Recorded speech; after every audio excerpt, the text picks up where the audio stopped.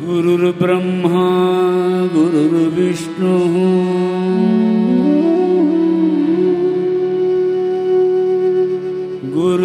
गुरुर्देवो महेश्वरः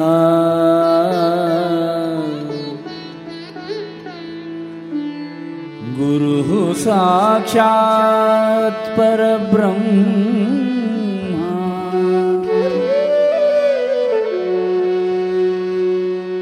तस्मै श्री गुरवे नमः। गुरुः साक्षात् परब्रह्म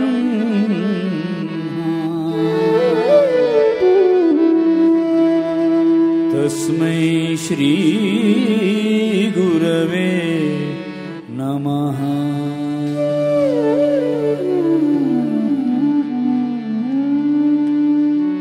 योगी मनेगे ಬಂದ ಶ್ರೀ ಗುರುದೇವ ಮನೆಗೆ ಬಂದ ಯೋಗಿ ಮನೆಗೆ ಬಂದ ಶ್ರೀ ಗುರುದೇವ ಮನೆಗೆ ಬಂದ ಕಾಲಲಿ ಪಾದುಕೆ ಕೈಯಲಿ ದಂಡ ಕಾಲಲಿ ಪಾದುಕೆ ಕೈಯಲಿ ದಂಡ ಬಾಲರವಿಯ ಕಳೆಯ ಯೋಗಿ ಮನೆಗೆ ಬಂದ ಶ್ರೀ ಗುರುದೇವ ಮನೆಗೆ ಬಂದ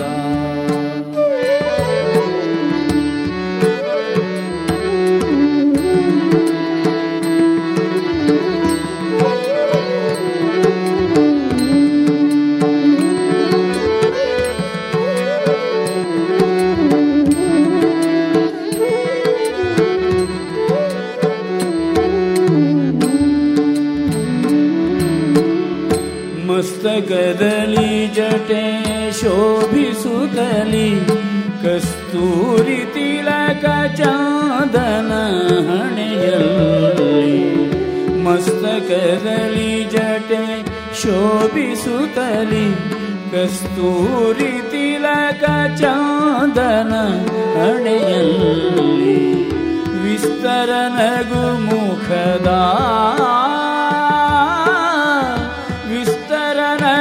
ಮುಖದ ಯೋಗಿ ಮನೆಗೆ ಬಂದ ಶ್ರೀ ಗುರುದೇವ ಮನೆಗೆ ಬಂದ ಯೋಗಿ ಮನೆಗೆ ಬಂದ ಶ್ರೀ ಗುರುದೇವ ಮನೆಗೆ ಬಂದ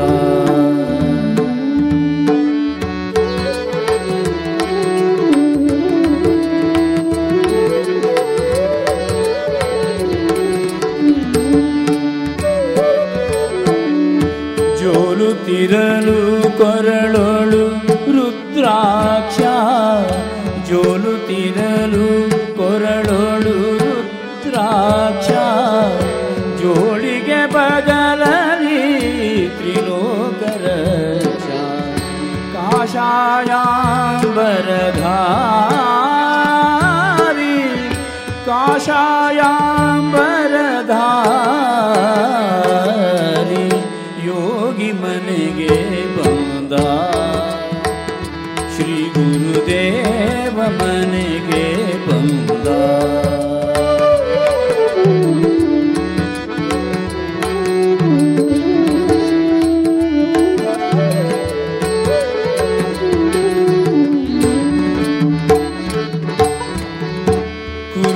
ಕುರುದ್ವೀಪದಿ ಕೃಷ್ಣೆಯ ತಟದಲ್ಲಿ सरस्वती वासिप श्रीपादयोगी परम पुरुष नरहरि परम पुरुष नरहरि योगी मनेगे बंद श्री गुरुदेव मनेगे बंद योगी मनेगे ಬಂದ ಗುರುದೇವ ಮನೆಗೆ ಬಂದ.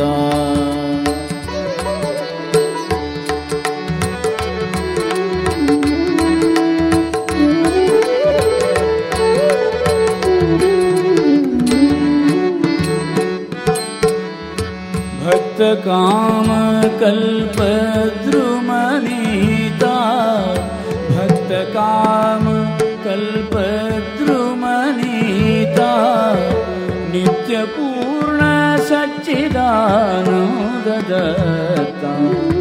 ಭಕ್ತ ಕಾಮ ಕಲ್ಪದ್ರುಮನೀತಾ, ನಿತ್ಯ ಪೂರ್ಣ ಸಚ್ಚಿದಾನಂದದತ್ತ. ಶಂಕರ ಗುರು ರೂಪಾ, ಶಂಕರ ಗುರು ರೂಪಾ, ಯೋಗಿ ಮನೆಗೆ ಬಂದ. ಶ್ರೀ ಗುರುದೇವ ಮನೆಗೆ ಬಂದ. ಯೋಗಿ ಮನೆಗೆ ಬಂದ. ಶ್ರೀ ಗುರುದೇವ ಮನೆಗೆ ಬಂದ. ಕಾಲಲಿ ಪಾದುಕೆ ಕೈಯಲಿ ದಂಡ, ಕಾಲಲಿ ಪಾದುಕೆ ಕೈಯಲಿ ದಂಡ, ಬಾಲರವಿಯ ಕಳೆಯ ಯೋಗಿ ಮನೆಗೆ ಬಂದ. ಶ್ರೀ ಗುರುದೇವ ಮನೆಗೆ ಬಂದ. ಶ್ರೀ ಗುರುದೇವ ಮನೆಗೆ ಬಂದ. ಶ್ರೀ ಗುರುದೇವ ಮನೆಗೆ ಬಂದ.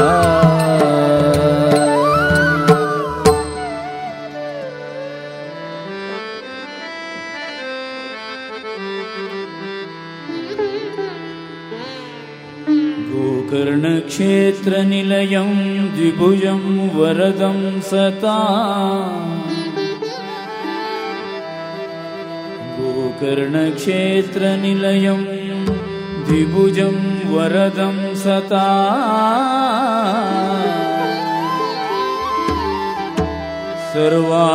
सर्वाभीष्ट प्रसिद्ध्यर्थं तन्नमामि गजाननं.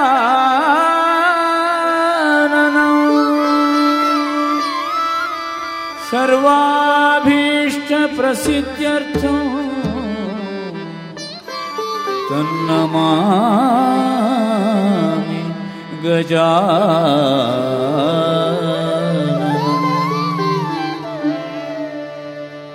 चिन्तामणिः प्रणमता,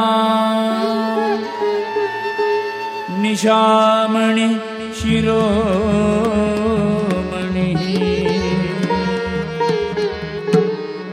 चिन्तामणिः प्रणमता, निशामणि शिरोमणिः.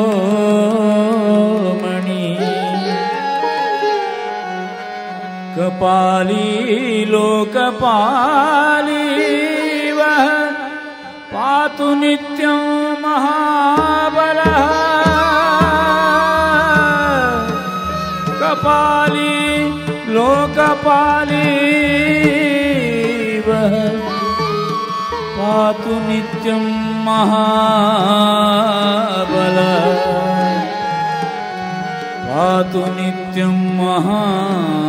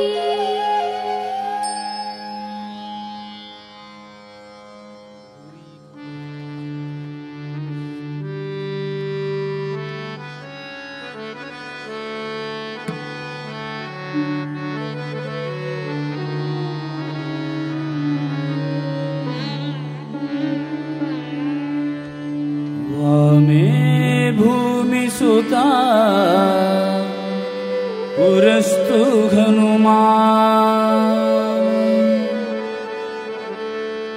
वामे भूमिसुता पुरस्तु हनुमान् पश्चात् सुमित्रासुतः शत्रुघ्नो भरतश्च पार्श्वदलयोः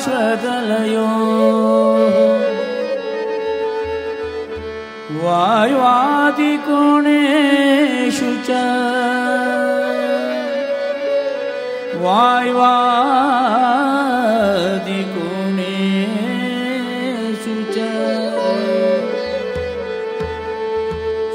सुग्रीवश्च विभीषणश्च युवराट्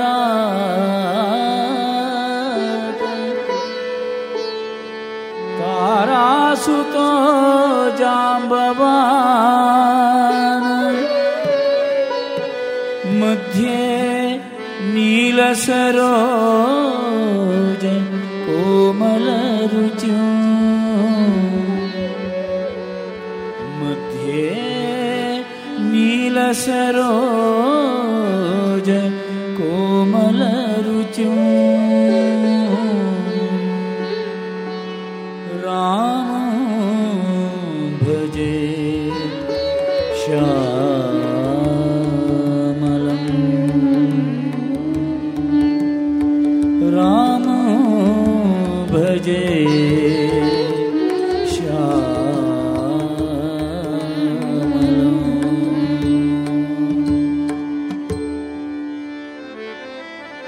दूरीकृत सीतार्तिः प्रकटीकृत रामवैभव स्फूर्तिः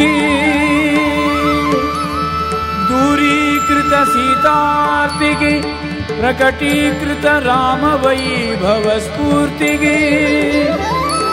दारित दशमुख कीर्तिः दारित दशमुख कीर्तिः पुरतो मम भातु हनुमतो मूर्तिः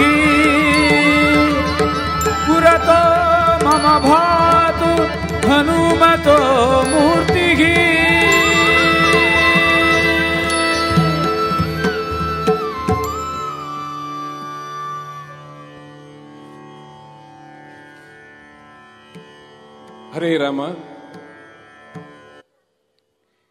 ಶ್ರೀ ತ್ರಿವಿಕ್ರಮಾನಂದ ಸ್ವಾಮಿ ಮಠ ಸುಕ್ಷೇತ್ರ ಗೌಮಾರ ಜೇವರ್ಗಿ ಇವರ ಆಶ್ರಯದಲ್ಲಿ ಶ್ರೀ ಶ್ರೀ ಸದ್ಗುರು ಸೋಪಾನನಾಥ ಸ್ವಾಮಿಗಳು ಮತ್ತು ಶ್ರೀ ಪಾಂಡುರಂಗ ಮಹಾರಾಜ್ ಇವರ ಉಪಸ್ಥಿತಿಯಲ್ಲಿ ಶ್ರೀ ಶ್ರೀ ರಾಘವೇಶ್ವರ ಭಾರತೀ ಸ್ವಾಮಿಗಳು, ಶ್ರೀ ರಾಮಚಂದ್ರಾಪುರ ಮಠ ಇವರು ಅನುಗ್ರಹಿಸುತ್ತಿರುವಂತಹ ಸಾಗರ ಲಂಘನ 3 ದಿನದ ರಾಮಕಥೆಯ 2ನೇ ದಿನಕ್ಕೆ ನಾವೀಗ ಅಡಿಯಿಡ್ತಾ ಇದ್ದೇವೆ. ನಿನ್ನೆಯ ದಿನ ನಾವು ಶ್ರೀಗಳು ಅನುಗ್ರಹಿಸಿರುವಂತಹ ರಾಮಕಥಾ ಭಾಗದಲ್ಲಿ ನೋಡಿದೆವು. ಒಬ್ಬ ಸಾಮಾನ್ಯ ಕಪಿಯಂತಿದ್ದ, ತನ್ನೊಳಗೆ ತ್ರಿವಿಕ್ರಮ ಶಕ್ತಿ ಅಡಗಿದ್ದರೂ ಅದರ ಅರಿವಿಲ್ಲದೆ ಸಾಮಾನ್ಯ ಕಪಿಯಂತಿದ್ದ ಹನುಮಂತನನ್ನು ಹಿರಿಯನು ಅನುಭವಿಯೂ ಆದಂಥ ಜಾಂಬವಂತ ಹೇಗೆ ಅವನ ವ್ಯಕ್ತಿತ್ವವನ್ನು ವಿಕಸನಗೊಳಿಸಿ ಹನುಮದ್ ವಿಕಾಸದ ಮೂಲಕ ಹನುಮಂತ ಹೇಗೆ ಬೆಳೆದು ನಿಂತ ಎನ್ನುವಂಥ ಕಥಾಭಾಗವನ್ನು ನಿನ್ನೆ ನಾವು ಕೇಳಿದೆವು. ಇವತ್ತನೇ ದಿನ ಹನುಮಂತ ಸಾಗರ ಲಂಘನಕ್ಕೆ ತೊಡಗುವಂತಹ ಕಥನ. ನಮಗೆ ಆಶ್ಚರ್ಯ ಅನಿಸುತ್ತೆ. ಒಂದು ದಿನ ಹನುಮದ್ ವಿಕಾಸ, ಇನ್ನೊಂದು ದಿನ ಇಡೀ ದಿನ ರಾಮಕಥೆಯಲ್ಲಿ ಹನುಮಂತ ಸಾಗರವನ್ನು ಹಾರತೊಡಗಿದ ಅನ್ನುವಂಥದ್ದಷ್ಟೇ ಕಥೆಯ ಅಂತ. ನಮ್ಮ ಕಾವ್ಯಗಳ ವಿಶೇಷತೆಯೇ ಅದು. ಎಲ್ಲಿ ಯಾವುದನ್ನು ಹೇಗೆ ವರ್ಣಿಸಬೇಕು ಅನ್ನುವಂಥದ್ದನ್ನು ಅಚ್ಚುಕಟ್ಟಾಗಿ ನಿರ್ವಹಿಸುವುದು, ಜೊತೆಗೆ ಅದು ಸಮಾಜಮುಖಿಯಾಗಿ ಸಮಾಜಕ್ಕೆ ಹೇಗೆ ಉಪಯುಕ್ತವಾಗಬೇಕು ಅನ್ನುವುದನ್ನು ತಿಳಿಸುವಂತಹ ಕಥನ ಮಾರ್ಗ ಅದು. ಯಾಕೆಂದರೆ ಹನುಮಂತ ಬೆಳೆದವನು ಸಾಗರ ಉಲ್ಲಂಘನಕ್ಕೆ ಹಾರದ ಅಂತ ಹೇಳಿ ಅಷ್ಟೇ ಹೇಳಿದರೆ ಏನೂ ವಿಶೇಷತೆ ಇಲ್ಲ. ಯಾಕೆಂದರೆ ಒಬ್ಬ ವ್ಯಕ್ತಿ ಒಂದು ಕಾರ್ಯಕ್ಕೆ ತೊಡಗುವಾಗ ಅವನು ಎಲ್ಲ ಅದರ ಅಪಾಯಗಳನ್ನು, ಅದರ ಬೇರೆ ಬೇರೆಯ ಒಳಿತು ಕೆಡುಕುಗಳನ್ನು ಯೋಚಿಸಬೇಕಾಗ್ತದೆ. ಆದರೆ ಹನುಮಂತನಿಗಿದ್ದಿದ್ದು ಒಂದೇ ಧೈರ್ಯ, ಅದು ರಾಮಕಾರ್ಯ. ರಾಮಕಾರ್ಯಕ್ಕೆ ತಾನು ಹೇಗೆ ಅಡಿಯಿಟ್ಟರೂ ಅದರಲ್ಲಿ ತಾನು ಯಶಸ್ವಿಯಾಗುತ್ತೇನೆ ಎನ್ನುವಂಥ ಒಂದು ಅಪಾರವಾದ ನಂಬಿಕೆ. ಯಾಕೆಂದರೆ ಹಾರುವ ಹಕ್ಕಿಗೆ ಕೂರುವ ಮರದ ಆಧಾರ ಅಲ್ಲ, ಅದು ನಂಬುವುದು ತನ್ನ ರೆಕ್ಕೆಯನ್ನು ನಂಬಿ ಗಗನದ ಎಷ್ಟು ಎತ್ತರಕ್ಕೆ ಬೇಕಾದರೂ ಹತ್ತದೆ. ಹಾಗೆ ಹನುಮಂತನೇ ರಾಮನಾಮವನ್ನು ರೋಮಗಳಿಗೆ ಕಟ್ಟಿಕೊಂಡು ಸಾಗರಕ್ಕೆ ನೆಗೆಯುತ್ತಾನೆ. ಆ ಕಥಾ ಪ್ರಸಂಗವನ್ನು ನಾವಿವತ್ತು ಕೇಳ್ತೇವೆ. ಆ ಸಂದರ್ಭದಲ್ಲಿ ಅವನು ಹೇಗೆ ಬೆಳೆದು ನಿಂತ, ಒಂದು ಉತ್ತಮವಾದ ಕಾರ್ಯವನ್ನು ಮಾಡಬೇಕು ಅಂತ ಆದರೆ ಅದಕ್ಕೆ ಎಷ್ಟೆಲ್ಲ ಶಕ್ತಿಗಳು ಒಗ್ಗೂಡಬೇಕು. ಕನ್ನಡದ ಗೀತೆಯಲ್ಲಿ ನಾವು ಹೇಳ್ತೀವಲ್ಲ, ನರಗಳೆಲ್ಲ ಹುರಿಗಟ್ಟಿ ದೀಪವನ್ನು ಹಚ್ಚಿ ಎಂದಾಗ ಹನುಮಂತ ಕೂಡ ತನ್ನ ಎಲ್ಲ ಶಕ್ತಿಯನ್ನು ಕೇಂದ್ರೀಕರಿಸಿಕೊಂಡು ಸಾಗರದ ಉಲ್ಲಂಘನಕ್ಕೆ ಉದ್ಯುಕ್ತನಾಗ್ತಾನೆ ಅಂತ ಕಥಾ ಪ್ರಸಂಗವನ್ನು ಇವತ್ತು ಗುರುಗಳು ಅನುಗ್ರಹಿಸುತ್ತಾರೆ. ಅದಕ್ಕೆ ನಾವೆಲ್ಲ ಸಿದ್ಧರಾಗೋಣ. ಇವತ್ತಿನ ಕಲಾವಿದರ ಪರಿಚಯ ಅಂದರೆ, ನಿನ್ನೆ ಏನು ಕಲಾವಿದರಿದ್ರೋ ಅವರೇ ಎಲ್ಲ ಅದೇ ಕಲಾವಿದರಿದ್ದಾರೆ. ಹಾಗಾಗಿ ಇವತ್ತಿನ ದಿನ ಮತ್ತೆ ಅವರ ಪರಿಚಯವನ್ನು ಹೇಳಲಿಕ್ಕೆ ಹೋಗೋದಿಲ್ಲ, ನಾಳೆ ದಿನ ಮತ್ತೆ ಮಾಡೋಣ. ಆ ಕಲಾವಿದರ ಜೊತೆಗೆ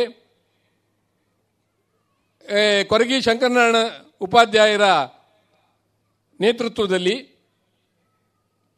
ಈ ರೂಪಕವು ಪ್ರಸ್ತುತಗೊಳ್ಳಲಿದೆ. ಅದನ್ನು ನೋಡಿ ಇವತ್ತಿನ ಕತೆಗೆ ಮಂಗಳ ಹಾಡೋಣ. ನಾವೆಲ್ಲರೂ ಗುರುಗಳು ಬಂದು ಗ್ರಂಥಕ್ಕೆ ಪೂಜೆಯನ್ನು ಅರ್ಪಿಸಿದ ನಂತರ ರಾಮಕಥೆಗೆ ಕಿವಿಯಾಗೋಣ ಅಂತ ಹೇಳ್ತಾ ನನ್ನ ಮಾತನ್ನು ಮುಗಿಸ್ತಾ ಇದ್ದೇನೆ. ಹರೇ ರಾಮ.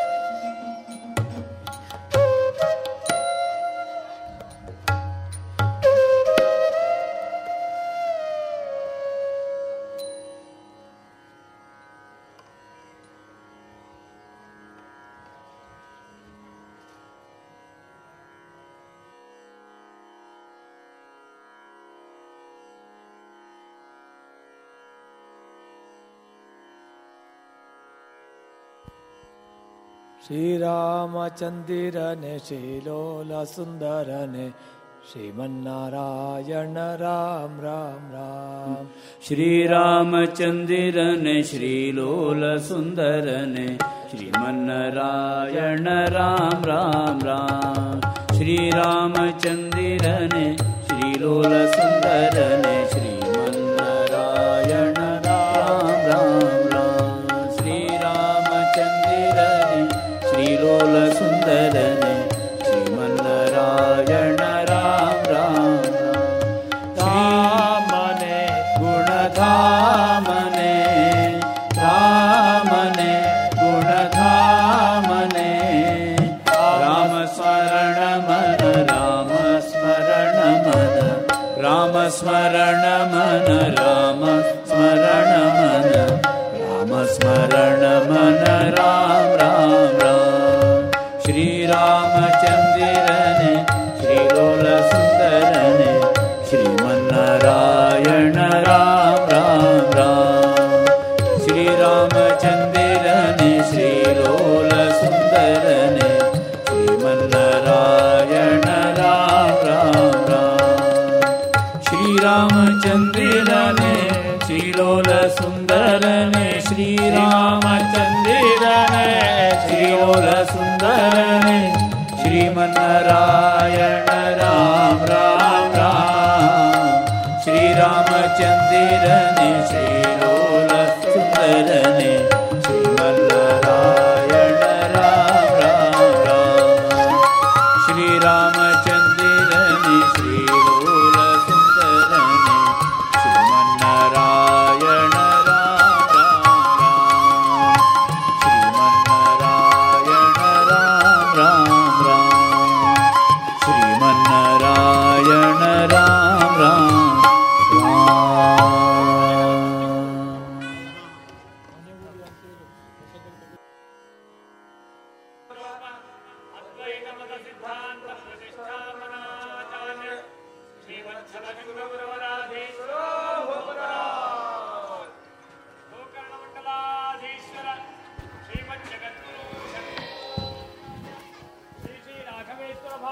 स्वामी महाराज की.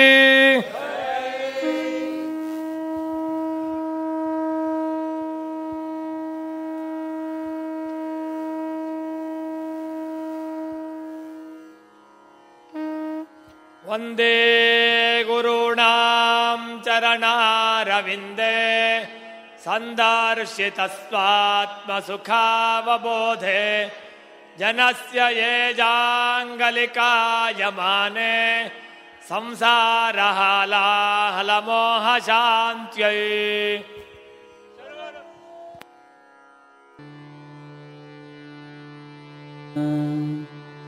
श्री राम जय राम जय जय राम.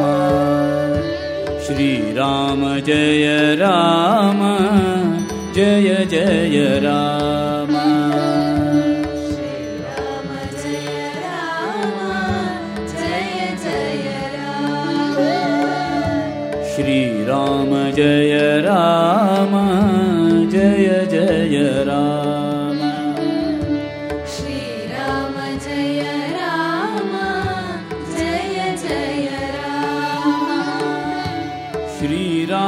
जय राम जय जय राम. श्री राम जय राम जय जय राम. श्री राम जय राम जय जय राम. श्री राम जय राम जय जय राम. श्री राम जय राम जय जय राम. श्री राम जय राम जय जय राम. श्री राम जय राम जय जय राम. श्री राम जय राम जय जय राम. श्री राम जय राम जय जय राम. श्री राम जय राम जय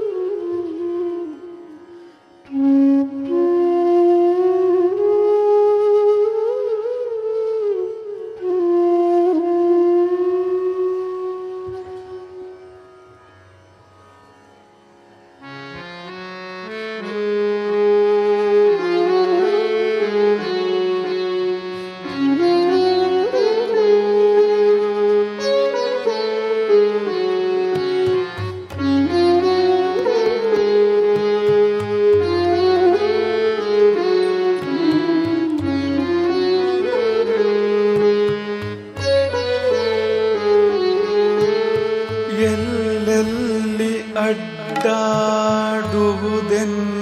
ಮನವೋ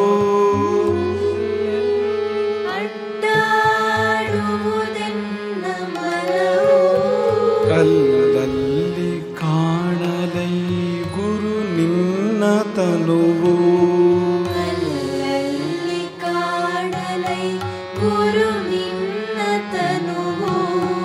ಎಲ್ಲಿ ತಲೆ ಬಾಗಿಸುವೆನಲ್ಲಲ್ಲಿ ನಿತ್ಯ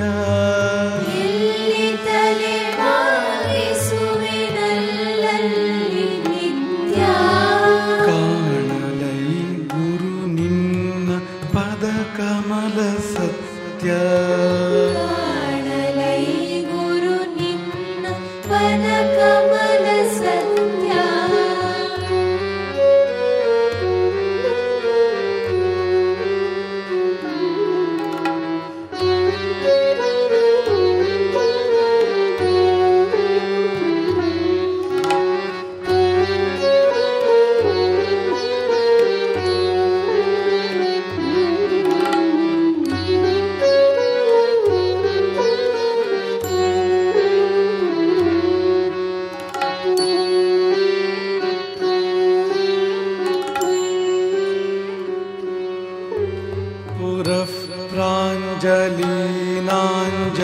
प्राञ्जलीनाञ्जनेयादि भक्तान्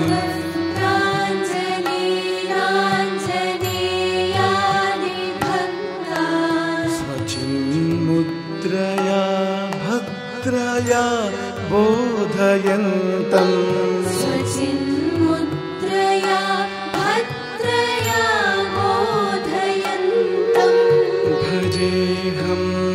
भजेऽहं सदा रामचन्द्रम्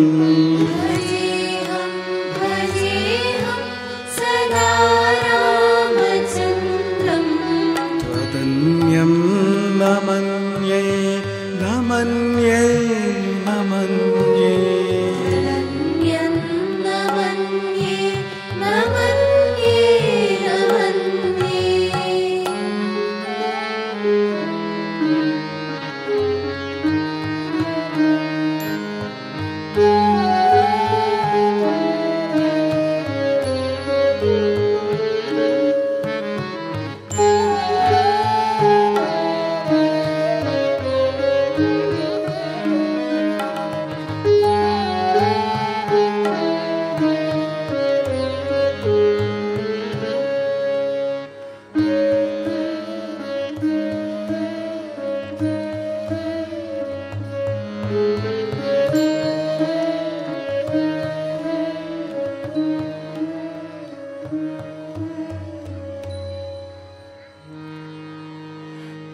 माता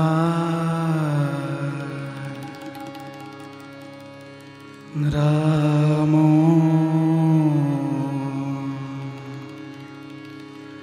मत्पिता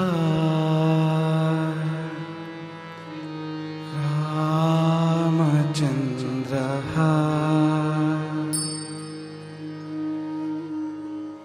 माता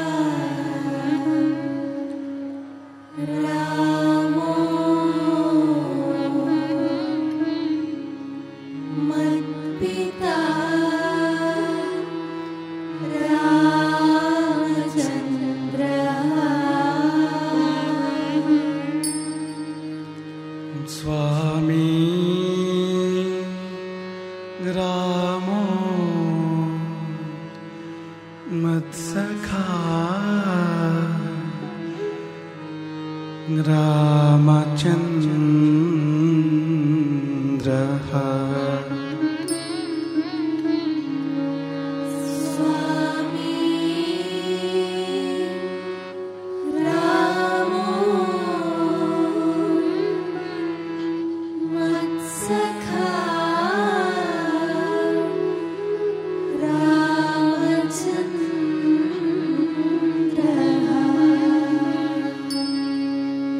ಸರ್ವಸ್ವಂ ಮೇ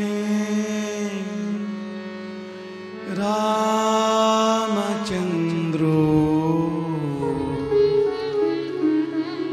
ದಯಾಲುಃ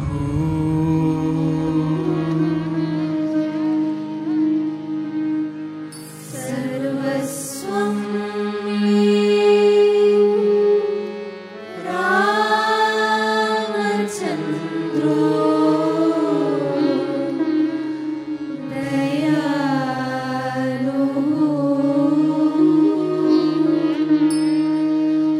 ನಾನ್ಯಂ ಜಾನೇ ನೈವ ಜಾನೇ ನ ಜಾನೇ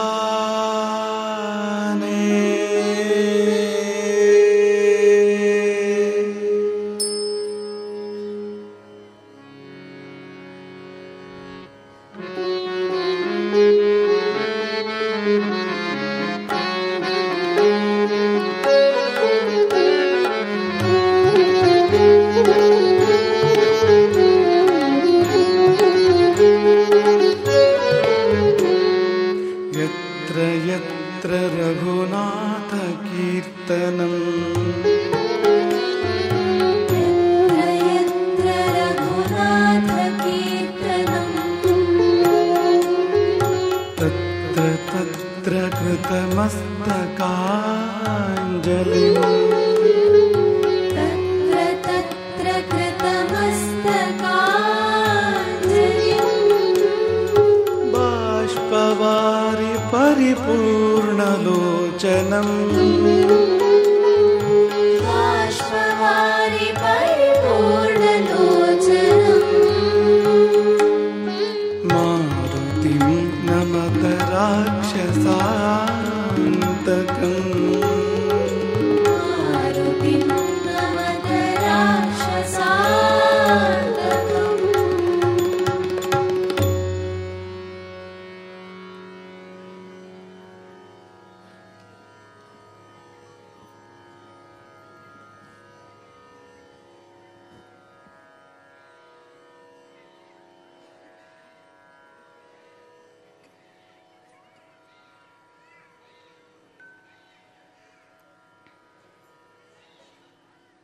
ನಾಥ ಪರಂಪರೆಯ ಮಹಾಯೋಗಿಗಳ ಈ ತಪೋಭೂಮಿಯಲ್ಲಿ ರಾಮಕಥೆಯ 2ನೇ ದಿನ. ಸಣ್ಣ ಬಾಯಿ ದೊಡ್ಡ ವಿಷಯ. ಜಗದಗಲ ಮುಗಿಲೆತ್ತರಕ್ಕೆ ಬೆಳೆದ ನಿಂತ ಮಹಾಮೂರ್ತಿಯ ಮಹಿಮೆಯನ್ನು ವರ್ಣಿಸುವಂಥ ಕಾಯಕ ಬಹಳ ಸಣ್ಣ ಬಾಯಿಯ ಮೂಲಕ ಆಗಬೇಕಾಗಿದೆ. ನೀವು ಆಶೀರ್ವಾದವನ್ನು ಬೇಡೋಣ. ನಮ್ಮ ಕಿವಿ, ಬಾಯಿ, ಹೃದಯಗಳು ಹಿರಿದಾಗಿ ಈ ಕಥೆಯನ್ನು ಹೇಳುವ, ಕೇಳುವ, ಧರಿಸುವ, ಅವಧರಿಸುವ ಶಕ್ತಿ ನಮಗೆಲ್ಲರಿಗೂ ಕೂಡ ಪ್ರಾಪ್ತವಾಗಲಿ. ಶಿಲೆಯಾಗಿ ನಿದ್ರಿಸುತ್ತಿದ್ದಾಕೆ ರಾಮಪದ ತಲದ ಸಂಸ್ಪರ್ಶದಿಂದೆದ್ದು ನಿಂತಂತೆ ಚಲಿಸದೆನಿಸಿದ ಜಡವ ನಾವ ಗಾಳಿಯು ಸೋಕೆ ಬಲತೀವಿ ಚಲಿಪುದದು ಮಂಕುತಿಮ್ಮ. ಕಲ್ಲು ಚಲನ ಇಲ್ಲದೆ ಬಿದ್ದಿದೆ ಎಷ್ಟೋ ಕಾಲದಿಂದ. ಆ ಕಲ್ಲಿಗೆ ಯಾವುದೋ ಒಂದು ಗಾಳಿ ಸೋಕಿದಾಗ, ಯಾವ ಗಾಳಿ? ರಾಮನ ಪಾದದ ಧೂಳಿನ ಗಾಳಿ ಸೋಕಿದಾಗ ಬಲತೀವಿ ಚಲಿಪುದದು. ಶಿಲೆಯಾಗಿ ನಿದ್ರಿಸುತ್ತಿದ್ದಾಕೆ ರಾಮಪದ ತಲದ ಸಂಸ್ಪರ್ಶದಿಂದ ಎದ್ದು ನಿಂತಂತೆ. ಆಕೆ ಎದ್ದು ನಿಂತಳು ಅಹಲ್ಯೆಯಾಗಿ, ಪರಿಶುದ್ಧಳಾಗಿ, ಪರಿಪೂತಳಾಗಿ, ತನ್ನ ಶಾಪವನ್ನು, ಪಾಪವನ್ನು, ತಾಪವನ್ನು ಕಳೆದುಕೊಂಡು. ಅಂತೆಯೇ ಗಾಳಿಯೇ ಜಡವಾಗಿದೆ. ಗಾಳಿ ಅಂದರೆ ಗಾಳಿಯಲ್ಲ, ಗಾಳಿ ಅಂದ್ರೆ ಗಾಳಿಯೇ ಹೌದು, ಅದೇ ಗಾಳಿಯ ಮರಿ ಅದು. ವಾಯುದೇವ ಆಂಜನೇಯರ ಸುಪುತ್ರ. ಇಲ್ಲಿಯವರೆಗೆ ಜಡನಂತೆ, ಮೂಕನಂತೆ, ಮಂಕನಂತೆ ಇದ್ದವನು ಈಗ ಎದ್ದು ನಿಂತಿದ್ದಾನೆ. ಯಾಕೆಂದ್ರೆ ಆವ ಗಾಳಿಯ ಸೋಕೆ, ಯಾವುದೋ ಒಂದು ಗಾಳಿ ಸೋಕಿದೆ, ಗಾಳಿಗೆ ಗಾಳಿ ಸೋಕಿದೆ. ಗಾಳಿಗೆ ರಾಮನ ಗಾಳಿ, ರಾಮಶಕ್ತಿಯ ಗಾಳಿ, ರಾಮ ಸಂಕಲ್ಪದ ಗಾಳಿ ಸೋಕಿದೆ. ಸೋಕಿಸಿದವನು ಜಾಂಬವಂತ, ಎದ್ದು ನಿಂತಿದ್ದಾನೆ ಹನುಮಂತ. ಹಾಗಂತ ಆ ಶಕ್ತಿ ಹೊಸದಾಗಿ ಬೇರೆಲ್ಲಿಂದಲೂ ಆತನಿಗೆ ಬಂದಿದ್ದಲ್ಲ, ಅವನಲ್ಲಿ ಇತ್ತು. ಅವನೇ ಅರಿಯದಂತೆ ಹನುಮಂತನಲ್ಲಿ ಇದ್ದ ಶಕ್ತಿ ಈಗ ಜಾಗೃತಗೊಂಡಿದೆ. ವೇದಾಂತದಲ್ಲಿ ಕಂಠಚಾಮೀಕರ ನ್ಯಾಯ ಎಂಬುದಾಗಿ ಒಂದು ನ್ಯಾಯ. ಆಚಾರ್ಯ ಶಂಕರರು ತಮ್ಮ ಭಾಷ್ಯದಲ್ಲಿ ಕೂಡ ಈ ನ್ಯಾಯವನ್ನು ಉಲ್ಲೇಖ ಮಾಡ್ತಾರೆ. ಕಂಠ ಚಾಮೀಕರ ನ್ಯಾಯ. ಚಾಮೀಕರ ಅಂದರೆ ಬಂಗಾರ, ಕಂಠ ಚಾಮೀಕರ ಅಂದರೆ ಕೊರಳಲ್ಲಿರ್ತಕ್ಕಂಥ ಬಂಗಾರ, ಕೊರಳ ಸರ. ಪಾಪ ಆಕೆಗೆ ಕೊರಳಲ್ಲಿ ಬಂಗಾರದ ಸರ ಇದೆ, ತೆಗೆದಿಟ್ಟಿದ್ದು ನೆನಪಿದೆ, ಹಾಕ್ಕೊಂಡಿದ್ದು ಮರ್ತು ಹೋಗಿದೆ. ಮನೆಯೆಲ್ಲ ಊರೆಲ್ಲ ಹುಡುಕಿದಳಂತೆ, ಎಲ್ಲಿ ಹೋಯ್ತು ನನ್ನ ಬಂಗಾರದ ಸರ, ಎಲ್ಲಿ ಹೋಯ್ತು ನನ್ನ ಬಂಗಾರದ ಸರ. ಅದು ಎಲ್ಲಿಯೂ ಹೋಗಿರ್ಲಿಲ್ಲ, ಕೊರಳಲ್ಲೇ ಇತ್ತು. ಇವಳ ಪರಿಪಾಠಗಳನ್ನು ಕಂಡು ಅದು ಯಾರೋ ಪುಣ್ಯಾತ್ಮ ಆಕೆಗೆ ತೋರಿಸಿಕೊಟ್ಟನಂತೆ, ಇಲ್ಲೇ ಇದೆ ನಿನ್ನ ಕೊರಳಲ್ಲಿ ನೋಡು ಬಂಗಾರದ ಸರ. ಹೊಸದಾಗಿ ಬಂಗಾರದ ಸರ ಮಾಡಿಸಿ ಹಾಕ್ಕೊಂಡಾಗ ಎಂಥ ಸಂತೋಷ ಆಗಬೇಕೋ ಅಂಥ ಸಂತೋಷ ಆಗ್ಬಿಡ್ತಂತೆ ಆಕೆಗೆ. ಹಾಗಂತ ಸರ ಹೊಸದಾಗಿ ಬಂದಿದ್ದಲ್ಲ, ಸರ ಇತ್ತು, ಮಾಲೆ ಇತ್ತು ಅವಳು ಕೊರಳಲ್ಲಿ. ಆದರೆ ಇದ್ದದ್ದು ಮರೆತು ಹೋಗಿತ್ತು, ಮರೆಯಾಗಿ ಹೋಗಿತ್ತು, ಅರಿವಿಗೆ ಇರಲಿಲ್ಲ. ಹಾಗೆ ಈ ಹನುಮಂತನ ರಟ್ಟೆಗಳಲ್ಲಿ ಅಂತಹ ಪ್ರಚಂಡ ಶಕ್ತಿ ಅದು ಇದ್ದಿದ್ದೇ, ಹೊಸದಾಗಿ ಬಂದಿದ್ದಲ್ಲ. ಜಾಂಬವಂತ ಹೊಸದಾಗಿ ತಂದು ಕೊಟ್ಟಿದ್ದಲ್ಲ ಅದು. ಆದರೆ ಇದ್ದಿದ್ದು ಸೂಕ್ತವಾಗಿತ್ತು, ಗುಪ್ತವಾಗಿತ್ತು, ಅವ್ಯಕ್ತವಾಗಿತ್ತು. ಅದೀಗ ಜಾಗೃತವಾಗಿದೆ, ಅದೀಗ ಹನುಮಂತನ ಅರಿವಿಗೆ ಬಂದಿದೆ. ತತ್ವಮಸಿ, ನೀನೇ ಅದು. ಅದು ಅಂದ್ರೆ ಯಾವುದು? ಅದು ಮೋಜಗದಾಚಗಿರುವಂಥದ್ದು, ನಮ್ಮೆಲ್ಲರ ಒಳಗೆ ಇರುವಂಥದ್ದು ಪರಮ ಚೈತನ್ಯ. ಅದು ಬೇರೆ ಯಾವುದೂ ಅಲ್ಲ. ತತ್ ತ್ವಮಸಿ, ಅದು ನೀನೇ ಆಗಿದ್ದೀಯೆ ಎಂದು ಗುರುಪದೇಶ ಮಾಡಿದಾಗ ಶಿಷ್ಯನು ಸಾಕ್ಷಾತ್ಕಾರವನ್ನು ಪಡೆದು ತನ್ನನ್ನು ತಾನು ಅರಿಯುವಂತೆ, ತನ್ನೊಳಗಿನ ಮಹಾನಂದವನ್ನು, ಪರಮಾನಂದವನ್ನು ತಾನು ಅರಿಯುವಂತೆ ಹನುಮಂತನ ಸ್ಥಿತಿ ಈಗ ಇರುವಂಥದ್ದು. ನಾವು ಎಲ್ಲೋ ಹುಡುಕ್ತಾ ಇರ್ತೇವೆ ಪ್ರಪಂಚದಲ್ಲಿ ಆನಂದವನ್ನು, ಅದು ನಮ್ಮೊಳಗೆ ಇದೆ, ಅದನ್ನು ನೆನಪಿಸುವಂತೆ ಇದೆ ಇಂಥ ಸ್ಥಿತಿ, ಈ ಒಂದು ಸನ್ನಿವೇಶ. ತತಸ್ತು ವೈ ಜಾಂಬವತಾ ಪ್ರಚೋದಿತ ಪ್ರತೀತ ವೇಗ ಪವನಾತ್ಮಜ ಕಪಿ. ಆ ಬಳಿಕ ಜಾಂಬವಂತನಿಂದ ಪ್ರಚೋದಿಸಲ್ಪಟ್ಟ ವಾನರ ಪವನಾತ್ಮಜನು, ಪವನ ಕುಮಾರನು ಪ್ರತೀತ ವೇಗ, ತನ್ನ ವೇಗವನ್ನು ತಾನರಿತನು.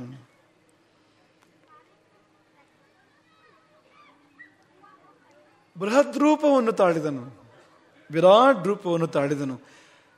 ವಾನರ ಸೇನೆಯಲ್ಲಿ ಹರ್ಷವನ್ನು ಚೆಲ್ಲುತ್ತಾ ದೊಡ್ಡ ರೂಪವನ್ನು ಹನುಮಂತ ತಾಳಿದನು. ಜಾಂಬವಂತ ಹನುಮಂತನನ್ನು ಸ್ತುತಿಸ್ತಾ ಇದ್ದಾನೆ.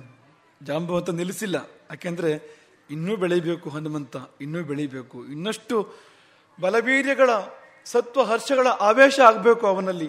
ಹಾಗಾಗಿ ಜಾಂಬವಂತ ತನ್ನ ಸ್ತುತಿಯನ್ನು ಮುಂದುವರಿಸಿದ್ದಾನೆ. ವ್ಯವರ್ಧತ ಮಹಾಬಲಃ, ಮತ್ತು ಬೆಳೆದ ಹನುಮಂತ, ಮತ್ತು ಬೆಳೆದ. ಒಮ್ಮೆ ಲಾಂಗೂಲವನ್ನು, ತನ್ನ ಬಾಲವನ್ನು ಎತ್ತಿ ನೆಲಕ್ಕೆ ಬಡಿದು ಇದ್ದಕ್ಕಿದ್ದಂತೆ ಪುಳಕಗೊಂಡ. ಎಲ್ಲಿತ್ತೋ ದೊಡ್ಡ ಆನಂದ ಬಂದು ಆತನನ್ನು ಆವರಿಸ್ತಾ ಇದೆ. ಏನೋ ಸಂತೋಷ, ಏನೋ ಸಮಾಧಾನ. ತನಗೆ ತಾನು ಸಿಕ್ಕಾಗ, ತನ್ನನ್ನು ತಾನು ಅರಿತಾಗ ಆಗೇ ಆಗುವಂಥ ಒಂದು ಸಂಗತಿ ಅಂದರೆ ಆನಂದ ಅದು ಉಂಟಾಗ್ತಾ ಇದೆ. ಆ ಆನಂದವು ಹನುಮಂತನಲ್ಲಿ ಬಲವನ್ನು ತುಂಬುತ್ತಾ ಇದೆ. ಹರ್ಷಾಚ್ಚ ಬಲಮೇ ಇವ, ಅವ್ಯಕ್ತವಾದ ಅನಿರ್ವಚನೀಯವಾದ ಆನಂದವೊಂದು ಅದ್ಭುತವಾಗಿ ಆವಿರ್ಭಾವಗೊಂಡು ಹನುಮಂತನಲ್ಲಿ ಶಕ್ತಿಯನ್ನು ಬಲವನ್ನು ತುಂಬುತ್ತಾ ಇದೆ. ಈಗ ಜಾಂಬವಂತನೊಟ್ಟಿಗೆ ಇನ್ನಷ್ಟು ಕಪಿವೃದ್ಧರು ಸೇರ್ಕೊಂಡ್ರು. ಅವರೆಲ್ಲರೂ ಸ್ತೋತ್ರ ಮಾಡ್ತಾ ಇದ್ದಾರೆ ಹನುಮಂತನನ್ನು. ನೀನಂಥವನು ಹನುಮಂತ, ನೀನು ಅಂತಿಂಥವನಲ್ಲ, ನಿನಗೆ ಈ ಸಮುದ್ರ ಒಂದು ಲೆಕ್ಕವಲ್ಲ ಎಂಬ ಹಾಗೆ ಕಪಿವೃದ್ಧರೆಲ್ಲರೂ ಸ್ತೋತ್ರ ಮಾಡ್ತಾ ಇದ್ದಾಗ ಹನುಮಂತನಲ್ಲಿ ತೇಜಸ್ಸು ತುಂಬಿತಂತೆ. ಆವರೆಗೆ ರಾತ್ರಿ ಹೊತ್ತಿನಲ್ಲಿ ಕಾಡಿನಲ್ಲಿ ಕಾಣಸಿಗುವ ಮಿಣುಕು ಹುಳದಂತೆ ಇದ್ದವನು, ಮಿಣುಗೂ ಇಲ್ಲ ಮಿಣುಕು ಅಷ್ಟೇ, ಹಾಗಿದ್ದವನು ಇದ್ದಕ್ಕಿದ್ದಂತೆ ಕೋಟಿ ಸೂರ್ಯ ಪ್ರಕಾಶ. ಅವನೊಳಗೆ ತೇಜಸ್ಸು ತುಂಬಿಕೊಳ್ತಾ ಇದೆ. ಅದು ಕಪಿಗಳಿಗೂ ಕೂಡ ಗೊತ್ತಾಗ್ತಾ ಇದೆ, ಸುತ್ತಮುತ್ತ ಇರ್ತಕ್ಕಂಥ ಕಪಿಗಳಿಗೂ ಕೂಡ ತಿಳಿಯುವಂತೆ ಅವನಲ್ಲಿ ಪ್ರಕಾಶದ ತೇಜಸ್ಸಿನ ಆವಾಹನೆ ಆಗ್ತಾ ಇದೆ. ಅದ್ಭುತವಾದ ರೂಪ ಹನುಮಂತನದು ಆ ಸಮಯದಲ್ಲಿ ಗೋಚರಿಸಿತು. 100 ಯೋಜನದ ಸಾಗರವನ್ನು ಹಾರುವ ಸಲುವಾಗಿ ವೀರ್ಯದಿಂದ, ಬಲದಿಂದ, ಹರ್ಷದಿಂದ, ತೇಜಸ್ಸಿನಿಂದ ಆಪೂರ್ಯಮಾಣನಾದ ಹನುಮಂತನನ್ನು ಕಂಡ ಆ ಕಪಿಗಳು ತಮ್ಮ ಶೋಕವನ್ನು ತ್ಯಜಿಸಿದರು, ತಮ್ಮ ದೈನ್ಯವನ್ನು ತ್ಯಜಿಸಿದರು, ತಮ್ಮ ಹತಾಶೆಯನ್ನು ಬಿಟ್ಟುಕೊಟ್ಟರು, ಹರ್ಷಗೊಂಡರು. ಪ್ರಹರ್ಷೇಣ ಸಮನ್ವಿತ, ಮಾತ್ರವಲ್ಲ ಸಿಂಹಗರ್ಜನೆಯನ್ನು ಮಾಡಿದರು. ಇವರು ಮಾಡುವಂಥದ್ದು ಏನೂ ಇಲ್ಲಪ್ಪ, ಅವನೇ ಮಾಡಬೇಕಾಗಿರುವಂಥದ್ದು ಎಲ್ಲ, ಆದರೆ ನಮ್ಮವನು ಅಂತ ಒಂದು ಉಂಟಲ್ಲ. ಹಾಗಾಗಿ ಹನುಮಂತ ಬೆಳೆದು ನಿಂತರೆ ಈ ಕಪಿಗಳದ್ದು ಗರ್ಜನೆ ಅಂತೆ. ವಿನೇದುಹು ತುಷ್ಟುವುಶ್ಚಾಪಿ, ಹರ್ಷದ ಹೋಹೋಕಾರ, ಹರ್ಷೋದ್ಗಾರ ಕಪಿಸೇನೆಯಲ್ಲಿ. ಕಪಿಗಳ ಪ್ರಹರ್ಷಕ್ಕೆ ಲೆಕ್ಕ ಇಲ್ಲ, ಕಪಿಗಳ ವಿಸ್ಮಯಕ್ಕೆ ಲೆಕ್ಕವಿಲ್ಲ. ಎಲ್ಲ ಸುತ್ತುವರೆದು ನಿಂತಿದ್ದಾರೆ ಹನುಮಂತನನ್ನು, ತಲೆ ಎತ್ತಿ ನೋಡ್ತಾ ಇದ್ದಾರೆ ಆಶ್ಚರ್ಯದಿಂದ. ಹೇಗಾದ್ರೆ ಬಲಿಯ ಯಜ್ಞದಲ್ಲಿ ತನ್ನ ವಾಮನತ್ವವನ್ನು ಬಿಟ್ಟು ತ್ರಿವಿಕ್ರಮನಾಗಿ ಬೆಳೆದು ನಿಂತ ಆ ಶ್ರೀಮನ್ನಾರಾಯಣನನ್ನು ಅಂದಿನ ಆ ಪ್ರಜೆಗಳು, ಆ ಕಾಲದಲ್ಲಿ ಇದ್ದವರು ವಿಸ್ಮಿತರಾಗಿ ಹೇಗೆ ನೋಡಿದರು ಹಾಗೆ ನೋಡ್ತಾ ಇದ್ದಾರೆ ಹನುಮಂತನನ್ನು ಎಲ್ಲ ಕಪಿಗಳು. ತ್ರಿವಿಕ್ರಮ ಎನ್ನುವಾಗ ನಮಗೆ ತ್ರಿವಿಕ್ರಮಾನಂದರ ನೆನಪು ಕೂಡ ಆಗ್ತದೆ ಈ ಸಮಯದಲ್ಲಿ. ಭೂಹು ಭುವಃ ಸುವಹ ಎಂಬುದಾಗಿ 3 ಹೆಜ್ಜೆಗಳನ್ನಿಟ್ಟು ಹೇಗೆ ಅವರು ಈ ಲೋಕದಿಂದ ಆ ಲೋಕದವರೆಗೆ ತನ್ನ ವ್ಯಾಪ್ತಿಯನ್ನು ವಿಸ್ತರಿಸಿದರು, ತನ್ನೊಳಗೆ ತಾನು ತ್ರಿವಿಕ್ರಮನಾದರು. ಈ ಮಠವೂ ಕೂಡ ಹಾಗೆ ವಾಮನನಂತೆ ಇದ್ದಿದ್ದು ಈಗ ತ್ರಿವಿಕ್ರಮನಾಗಿ ಬೆಳೀತಾ ಇದೆ. ಒಂದು ಹೆಜ್ಜೆಯನ್ನು ಇಡ್ತಾ ಇದೆ, ಈಗ ಅದಕ್ಕೆ ದೊಡ್ಡ ಹೆಜ್ಜೆಯನ್ನು ಇಡ್ತಾ ಇದೆ. ಯಾಕೆಂದ್ರೆ ಇಲ್ಲಿ ಈ ಹನುಮಂತನ ಏಕತೆಯನ್ನು ಯಾಕೆ ಹೇಳಬೇಕು ನಾವು, ಹನುಮದ್ ವಿಕಾಸದ ಕಥೆಯನ್ನು ಯಾಕೆ ಹೇಳಬೇಕು? ಏನಪ್ಪ ಹನುಮಂತನಿಗೂ ನಾಥ ಪರಂಪರೆಯ ತ್ರಿವಿಕ್ರಮಾನಂದ ಸರಸ್ವತಿ ಮಠಕ್ಕೂ ಸಂಬಂಧ ಅಂದ್ರೆ, ಹನುಮದ್ ವಿಕಾಸದಂತೆ ಈ ಒಂದು ಧರ್ಮಕ್ಷೇತ್ರದ ವಿಕಾಸವಾಗ್ತಾ ಇದೆ ಇಲ್ಲಿ ಅಂತ. ಅದು ಲೋಕಕ್ಷೇಮಕ್ಕಾಗಿ ಮತ್ತು ಇದು ಕೂಡ ಲೋಕಕ್ಷೇಮಕ್ಕಾಗಿ ಅಂತೆ. ಇದು ತ್ರಿವಿಕ್ರಮಾವತಾರವನ್ನು, ತ್ರಿವಿಕ್ರಮ ಸ್ವರೂಪವನ್ನು ಈ ಮಠವು ಕೂಡ ತಾಡ್ತಾ ಇರುವಂಥದ್ದು ಈ ಕಥೆಯ ಒಂದು ಪ್ರಸ್ತುತತೆ ಎಂಬುದಾಗಿ ನಾವು ಭಾವಿಸ್ತೇವೆ. ಪ್ರಜ್ವಲಿಸಿತು ಮುಖ, ಹನುಮಂತನ ಮುಖ ಪ್ರಜ್ವಲಿಸಿತು, ಹೊಗೆಯಿಲ್ಲದ ಬೆಂಕಿಯಂತೆ. ವಿಧೂಮ ಇವ ಪಾವಕಃ, ಹೊಗೆಯಿಲ್ಲದ ಯಜ್ಞೇಶ್ವರನಂತೆ ಪ್ರಜ್ವಲಿಸಿ ಬೆಳಗಿತು ಹನುಮಂತನ ಮುಖ. ಎಂಥ ಆಶ್ಚರ್ಯದ ರೂಪ ಅದು! ದಿಕ್ಕುಗಳು ಮೈಸೋತು ಸಿಕ್ಕಿತ ಈ ಕೈ ತುದಿಗೆ, ಮೇರು ಹಿಮವಂತರದೋ ಸರಿದಿಹರು ಬದಿಗೆ. ಒಡಲೊಳಗಿದ ಸಿಡಲ ಶಕ್ತಿಯನ್ನು ಸೆಳೆದು ಭುವಿ ಬಾನುಗಳ ನಡುವಿನಂತರವನಳೆದು, ಭೂತಳದ ತಳ ತುಳಿದು ಬಾಂದಳದ ತುದಿ ಕಳೆದು, ತಾರೆಗಳ ಹೂ ಮುಡಿದು ಉಲ್ಕೆಗಳ ಉರಿ ಕುಡಿದು, ಬೆಳೆಬೆಳೆದ ಹನುಮ, ಹೊಳೆ ಹೊಳೆದ ಹನುಮ.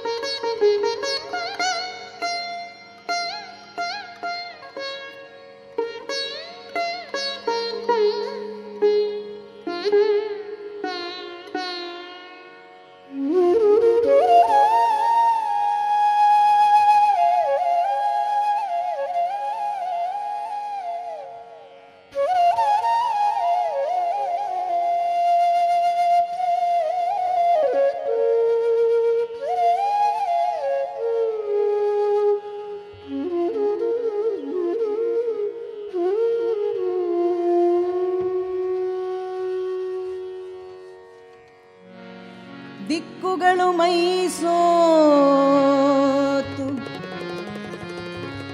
ಸಿಕ್ಕಿತೈ ಕೈ ತುದಿಗೆ ದಿಕ್ಕು ದಿಕ್ಕುಗಳು ಮೈಸೋತು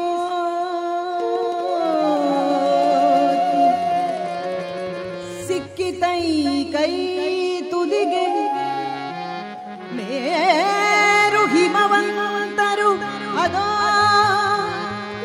ಸರಿದಿಗರು ಬದಿಗೆ ಮೇರು ಹಿಮವಂತರು ಅದೋ ಸರಿದಿಗರು ಬದಿಗೆ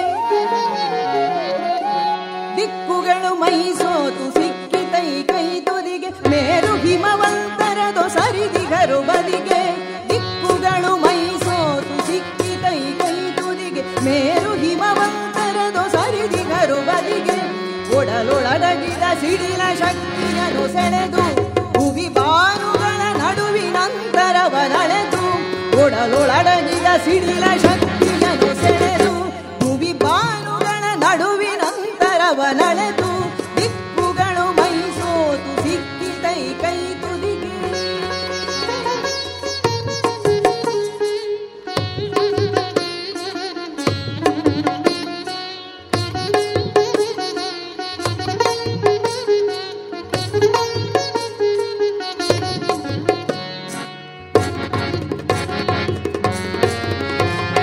ಭೂತಳದ ತಳ ತುಳಿದು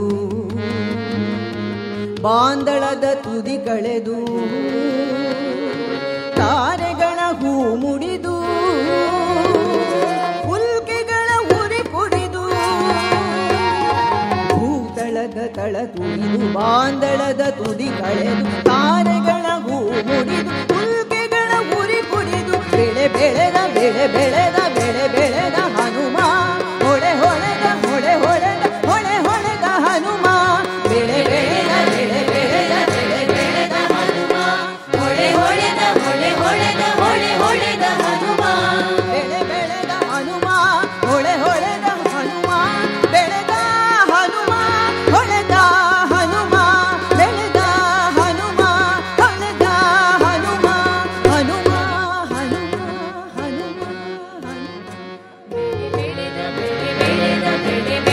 ಹನುಮ ಹೊಳೆ ಹೊಳೆದ ಹೊಳೆ ಹೊಳೆದ ಹೊಳೆ ಹೊಳೆದ ಹನುಮ ಬೆಳೆ ಬೆಳೆದ ಬೆಳೆ ಬೆಳೆದ ಬೆಳೆ ಬೆಳೆದ ಹನುಮ ಹೊಳೆ ಹೊಳೆದ ಹೊಳೆ ಹೊಳೆದ ಹೊಳೆ ಹೊಳೆದ ಹನುಮ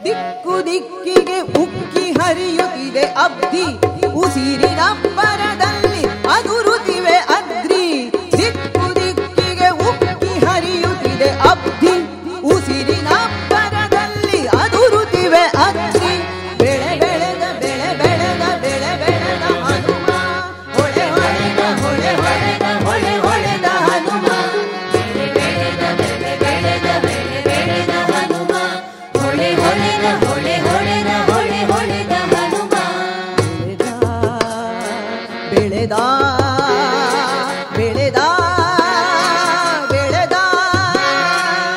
ಬೆಳೆದ ಬೆಳೆ ಬೆಳೆದ ಬೆಳೆ ಬೆಳೆದ ಹನುಮ ಹೊಳೆ ಹೊಳೆದ ಹೊಳೆ ಹೊಳೆದ ಹೊಳೆ ಹೊಳೆದ ಹನುಮ ಬೆಳೆದ ಬೆಳೆದ ಬೆಳೆದ ಬೆಳೆ ಬೆಳೆದ ಬೆಳೆ ಬೆಳೆದ ಬೆಳೆ ಬೆಳೆದ ಹನುಮ ಹೊಳೆ ಹೊಳೆದ ಹೊಳೆ ಹೊಳೆದ ಹೊಳೆ ಹೊಳೆದ ಹನುಮ ಬೆಳೆ ಬೆಳೆದ ಬೆಳೆ ಬೆಳೆದ ಬೆಳೆ ಬೆಳೆದ ಹನುಮ ಹೊಳೆ ಹೊಳೆದ ಹೊಳೆ ಹೊಳೆದ ಹೊಳೆ ಹೊಳೆದ ಹನುಮ ಬೆಳೆ ಬೆಳೆದ ಬೆಳೆ ಬೆಳೆದ ಬೆಳೆ ಬೆಳೆದ ಹನುಮ ಹೊಳೆ ಹೊಳೆದ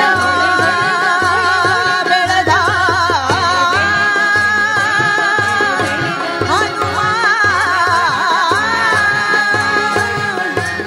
ಹನುಮ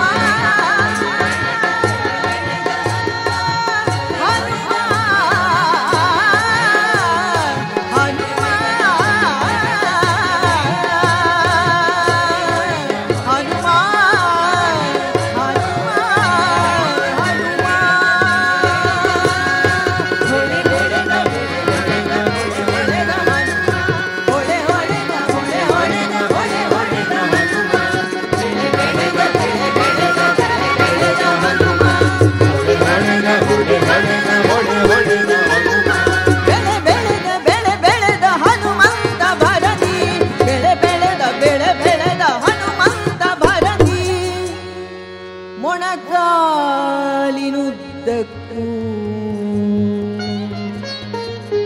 ಬರದ ಶರಧಿ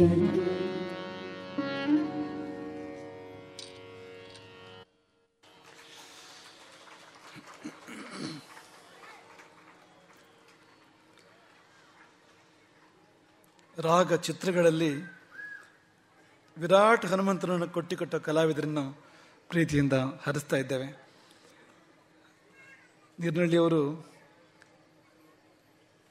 ತಲೆ ಕೆಳಗಾಗಿ ಚಿತ್ರವನ್ನು ರಚನೆ ಮಾಡಿ ಮತ್ತೆ ಅದನ್ನು ಸರಿಯಾಗಿ ನಿಲ್ಲಿಸಿದ್ದಾರೆ. ಬಹುಶಃ ಹೇಗೆ ಬೇಕಾದರೂ ಚಿತ್ರ ಬರೆಯುವ ಶಕ್ತಿ ಉಳ್ಳಂಥ ಅಭಿಜಾತ ಕಲಾವಿದ. ಅಷ್ಟೇ ಸೊಗಸಾಗಿರ್ತಕ್ಕಂಥ ಒಂದು ಪದ. ಸಾಮಾನ್ಯವಾಗಿ ಈ ಕೋಮಲ ಸ್ವರಗಳಿಲ್ಲದ ಪದವನ್ನು ನಾವು ಅಷ್ಟಾಗಿ ಇಷ್ಟಪಡುವಂತಿಲ್ಲ. ಆದರೆ ಈ ಪದ ಎಷ್ಟು ಚೆನ್ನಾಗಿದೆ ಅಂದರೆ ನಮ್ಮಂಥ ರಸವಿಲ್ಲದ ಹೃದಯದವರನ್ನು ಕೂಡ ಒಂದು ಭಾವೋನ್ಮಾದಕ್ಕೆ ಒಳಗಾಗುವಂತೆ ಮೆಚ್ಚುವಂತೆ ಮಾಡುವಂತಿದೆ ಈ ಒಂದು ಗಾಯನದ ಶೈಲಿ. ಈಗೊಂದು ಸುಂದರವಾದ ಚಿತ್ರವನ್ನು ವಾಲ್ಮೀಕಿಗಳು ಕಟ್ಕೊಡ್ತಾರೆ. ಗಮನವಿಟ್ಟು ಕೇಳಿ. ಅಷ್ಟೆತ್ತರಕ್ಕೆ ಬೆಳೆದ ಹನುಮಂತ. ನೋಡಿ, ನೀರ್ನಳ್ಳಿಯವರು ಅಕ್ಕಪಕ್ಕ ನಕ್ಷತ್ರಗಳನ್ನು ತೋರಿಸಿದ್ದಾರೆ. ಮೊಳಕಾಲಿನುದ್ದಕ್ಕೂ ಬರದಾಯಿತು ಶರದಿ ಎಂದು ಸಮುದ್ರ ಮೊಳಕಾಲಿ ಕೂಡ ಬರಲಿಲ್ಲ ಎಂಬುದಾಗಿ ಪದ್ಯದಲ್ಲಿ ವಿವರಿಸಿದ್ದಾರೆ. ಇಂಥ ಹನುಮಂತ ವೃದ್ಧ ವಾನರರಿಗೆ ಬಗ್ಗಿ ನಮಸ್ಕರಿಸಿದನಂತೆ. ಕಲ್ಪನೆ ಮಾಡಿಕೊಳ್ಳಿ, ಆ ಚಿತ್ರ ಹೇಗಿರಬಹುದು. ಇಡೀ ಕಪಿಸೇನೆಯ ಮಧ್ಯದಲ್ಲಿ ಎದ್ದು ನಿಂತರೆ ಅವರೆಲ್ಲ ಹುಲ್ಲು ಕಡ್ಡಿಗಳ ಕಂಡ್ರೆ ಇವನು ಪರ್ವತದಾಗ ಕಾಣ್ತಾ ಇದ್ದಾನೆ ಅಂತ ವ್ಯತ್ಯಾಸ ಇದೆ. ಅಂತ ಹನುಮಂತ ಅಷ್ಟೆತ್ತರದಿಂದ ಆ ಕಪಿವೃದ್ಧರನ್ನು ಗುರುತಿಸಿ ತಾನು ಮಾತನಾಡುವ ಮುನ್ನ ಬಗ್ಗೆ ನಮಸ್ಕರಿಸ್ತಾನೆ. ಅಭಿವಾದ್ಯ ಹರೀನ್ ವೃದ್ಧ. ಪಾಠ ಇದೆ ನಮಗೆ. ಎಷ್ಟೆತ್ತರಕ್ಕೆ ಬೆಳೆದರೂ ಬಾಗುವುದನ್ನು ಕಲಿಬೇಕು. ಬಾಗಿದವನು ಬಾಳಿಯಾನು, ಬಾಗದವನು ಮುರಿದೇ ಹೋದಾನು, ಅವನು ಬಾಳನು. ಅಂತಹ ಬಾಗುವ ಪಾಠವನ್ನು ಹನುಮಂತನ ತ್ರಿವಿಕ್ರಮ ಮೂರ್ತಿ ನಮಗೆ ಹೇಳಿಕೊಡ್ತಾ ಇದೆ. ಮತ್ತೆ ಆ ಶಿಷ್ಟಾಚಾರ, ಸಲ್ಲಬೇಕಾದ ಗೌರವಗಳನ್ನು ಸಲ್ಲಿಸ್ತಕ್ಕಂಥ ಶಿಷ್ಟಾಚಾರ, ದೇವರು, ಗುರುಗಳು, ಹಿರಿಯರು ಅವರನ್ನು ಮರೆಯದ ಆ ಒಂದು ಸುಸ್ವಭಾವ ಎಲ್ಲರಿಗೂ ಬೇಕು. ಇದು ಹನುಮಂತನಿಗೆ ಮಾತ್ರವಲ್ಲ, ಎಲ್ಲರಿಗೂ ಬೇಕು. ಇವೆಲ್ಲ ಬಹಳ ಚೆನ್ನಾಗಿ ಗೆದ್ದಿದ್ರಿಂದ ಅವನು ಹನುಮಂತನಾಗಿರ್ತಕ್ಕಂಥದ್ದು. ನಾವೆಲ್ಲ ಮಂಗಗಳು ಯಾಕೆ ಅಂದ್ರೆ ಅದೆಲ್ಲ ಗೊತ್ತಿಲ್ಲದೆ ಇರೋದ್ರಿಂದ, ಆ ಶಿಷ್ಟಾಚಾರಗಳನ್ನು ನಾವು ಪಾಲನೆ ಮಾಡದೇ ಇರೋದ್ರಿಂದ. ಆ ಸಮಯದಲ್ಲಿ ಆತನ ರೋಮಗಳು ನಿಮಿರಿ ನಿಂತಿದ್ದವಂತೆ. ರೋಮಾಂಚನವಾಗ್ತಾ ಇತ್ತು. ಆ ಶಕ್ತಿ ಸಂಚಾರದಿಂದಲಾಗಿ, ಅವನೊಳಗಿನ ಆನಂದದ ಆ ಅನುಭೂತಿಯಿಂದಲಾಗಿ ಹನುಮಂತನಿಗೆ ರೋಮಾಂಚನವಾಗ್ತಾ ಇತ್ತು. ಸಂಪ್ರಹೃಷ್ಟ ತನೂರುಹ, ಅವನೊಳಗಿನ ಆನಂದ ರೋಮಗಳನ್ನು ಕೂಡ ವ್ಯಾಪಿಸಿತ್ತು. ಇದೀಗ ವಾಯುಸುತನ ವೀರವಾಣಿ. ಕಪಿಗಳೆಲ್ಲ ತಮ್ಮ ತಮ್ಮ ಶಕ್ತಿ ಸಾಮರ್ಥ್ಯವನ್ನು ಹೇಳ್ಕೊಂಡಿದ್ದಾರೆ. ಗಜ, ಗವಯ, ಗವಾಕ್ಷ, ಶರಭ, ಗಂಧಮಾದನ, ಮೈಂದ, ದ್ವಿವಿಧ, ಸುಷೇಣ, ಜಾಂಬವಂತ, ಅಂಗದ, ಈ 10 ಮಂದಿ ಮಹಾವಾನರರು, ಯೂಥಪರು ತಮ್ಮ ತಮ್ಮ ಪರಾಕ್ರಮವನ್ನು, ತಮ್ಮ ತಮ್ಮ ಸಾಮರ್ಥ್ಯವನ್ನು ಪ್ರಕಟಪಡಿಸಿದ್ದಾರೆ. ಸರದಿ ಹನುಮಂತನದು ಈಗ. ಹಾಗಾಗಿ ಆ ಸರಣಿಯಲ್ಲಿ ಹನುಮಂತನ ವೀರವಾಣಿ ಮೊದಲು ತನ್ನ ಪರಿಚಯವನ್ನು ಮಾಡಿಕೊಡ್ತಾನೆ. ಹನುಮಂತ ತಾನು ಯಾರ ಮಗ ಅಂತ ಅದರಿಂದ ಶುರು ಮಾಡಬೇಕು. ಯಾವತ್ತೂ ಮಾತನ್ನು ಪ್ರಾರಂಭ ಮಾಡುವಾಗ ಮೂಲವನ್ನು ನೆನಪಿಸ್ಕೊಳ್ಬೇಕು. ಎಲ್ಲಿಂದ ಬಂದವನು, ಯಾರು ನಾನು, ನನ್ನ ತಂದೆ ಯಾರು, ತಾಯಿ ಯಾರು, ಅದಿಲ್ಲದೆ ಮತ್ತೇನೂ ಇಲ್ಲ ಅಂತ. ಪ್ರಳಯ ಪ್ರಚಂಡ ಮಾರುತನ ಸಂತಾನ ನಾನು, ಮರುತ ಸುತ. ಅಲ್ಲಿಂದ ಪ್ರಾರಂಭ ಹನುಮಂತನ ವಾಣಿ. ಚಂಡಮಾರುತನಾಗಿ ಬೀಸಿ ಬಂದು ಪರ್ವತಾಗ್ರಗಳನ್ನು ಅಪ್ಪಳಿಸುವ ವಾಯುದೇವನ ಪುತ್ರ ನಾನು. ಪ್ರಜ್ವಲಿಸುವ ಯಜ್ಞೇಶ್ವರ ಅಗ್ನಿದೇವನ ಮಿತ್ರ ವಾಯುದೇವನ ಪುತ್ರ ನಾನು. ಬಲವಂತರಲ್ಲಿ ಬಲವಂತ ಪ್ರಾಣದೇವ, ಎಲ್ಲರ ಬಲದ ಮೂಲ ಅದುವೇ. ಅಲ್ಲಿಂದಲೇ ಎಲ್ಲರಿಗೂ ಬಲ ಪ್ರಾಪ್ತಿ ಆಗ್ತಕ್ಕಂಥದ್ದು. ಅವನ ಪುತ್ರ ನಾನು. ಅಪ್ರಮೇಯ, ಯಾರ ಬಲವನ್ನು, ಸಾಮರ್ಥ್ಯವನ್ನು, ತೇಜಸ್ಸನ್ನು ಅಳೆಯಲಾಗದೋ, ತಿಳಿವಿಗೆ ಅಳವಿಗೆ ಮೀರಿದ ಸತ್ವ ಸಾಮರ್ಥ್ಯಗಳುಳ್ಳ ಪ್ರಾಣದೇವನ ಔರಸ ಪುತ್ರ ನಾನು. ಯಾವ ವಾಯುದೇವನು ಅನವರತವಾಗಿ ಆಕಾಶದಲ್ಲಿಯೇ ಸಂಚಾರ ಮಾಡ್ತಾ ಇರ್ತಾನೆ, ಅಂತರಿಕ್ಷ ವ್ಯಾಪಿ, ಅವನ ಪುತ್ರ ನಾನು. ಅಂತರಿಕ್ಷ ಸಂಚಾರವನ್ನೇ ಮಾಡ್ಲಿಕ್ಕಿರ್ತಕ್ಕಂಥದ್ದು ಮುಂದಕ್ಕೆ. ಹಾಗಾಗಿ ಈ ಮಾತು. ಹಾಗಾಗಿ ಶೀಘ್ರಾತಿ ಶೀಘ್ರ ವೇಗನ ಮಹಾತ್ಮನಾದ ಮಾರುತ ದೇವನ ಔರಸ ಪುತ್ರ. ಆತನ ಬಲ ತೇಜೋ ಬೀಜ ಸಂಭೂತ. ಹಾರುವುದರಲ್ಲಿ ಚರಾಚರ ಪ್ರಪಂಚದಲ್ಲಿ ನನಗೆ ಯಾರೂ ಸಮರಿಲ್ಲ. ಇದು ಗರ್ವವಲ್ಲ, ವಸ್ತುಸ್ಥಿತಿ. ಇದು ಇದ್ದ ವಿಷಯವನ್ನು ಹೇಳ್ತಾ ಇರುವಂಥದ್ದು. ನನಗೆ ಒಂದು ಮೂಗಿದೆ, ಎರಡು ಕಣ್ಣಿದೆ ಅಂದ್ರೆ ಗರ್ವ ಅಲ್ಲ, ಅದು ಇದೆ ಅದು. ಹಾಗೆ ಹನುಮಂತ ಹೇಳಿಕೊಳ್ಳುವಂಥದ್ದು, ಚರಾಚರ ಪ್ರಪಂಚದಲ್ಲಿ ಪ್ಲವನೆ ನಾಸ್ತಿ ಮತ್ಸಮಃ, ಲಂಘನದಲ್ಲಿ ನನಗೆ ಸಮಾನ ಬೇರೆ ಯಾರೂ ಇಲ್ಲ. ಜಾಂಬು ಅಂತ ಹೇಳ್ಕೊಡ್ಬೇಕಾದ ಸಂದರ್ಭ ಇತ್ತು ಸ್ವಲ್ಪ ಮೊದಲು. ಈಗ ಅವನ ಅರಿವಿಗೆ ಬಂದಿರತಕ್ಕಂಥದ್ದು. ನಾನೇನು ಮಾಡಬಲ್ಲೆ? ಬಲ್ಲಿರೇನು? ಮೇರು ಪರ್ವತವನ್ನು ಸಾವಿರ ಬಾರಿ ಗಗನದಲ್ಲಿಯೇ ಸುತ್ತಬಲ್ಲೆ. ಮೇರು ಪರ್ವತವೆಂದರೇನು ಸಣ್ಣ ವಿಷಯವ? 1,00,000 ಯೋಜನ ಎತ್ತರವಂತೆ ಮೇರು ಪರ್ವತದ್ದು. 16,000 ಯೋಜನ ಭೂಮಿಯ ಒಳಗಿದೆ, 84,000 ಯೋಜನ ಭೂಮಿಯ ಮೇಲಿರ್ತಕ್ಕಂಥದ್ದು. 1,00,000 ಯೋಜನದ ಎತ್ತರ ಮತ್ತು 32,000 ಯೋಜನೆಗಳಷ್ಟು ಅದರ ಶಿಖರವೂ ಅಗಲ ಇದೆ. ಮೇರು ಪರ್ವತದ ಶಿಖರ ಅಗಲ ಇದೆ ಅಂತ. ಈ 32,000 ಯೋಜನದ ಮೇರು ಪರ್ವತದ ಶಿಖರವನ್ನು ಸಾವಿರಾರು ಬಾರಿ ಪರಿಭ್ರಮಿಸಬಲ್ಲೆ, ನೆಲ ಮುಟ್ಟದೆ. ಸಮುದ್ರ ಯಾವ ಲೆಕ್ಕ?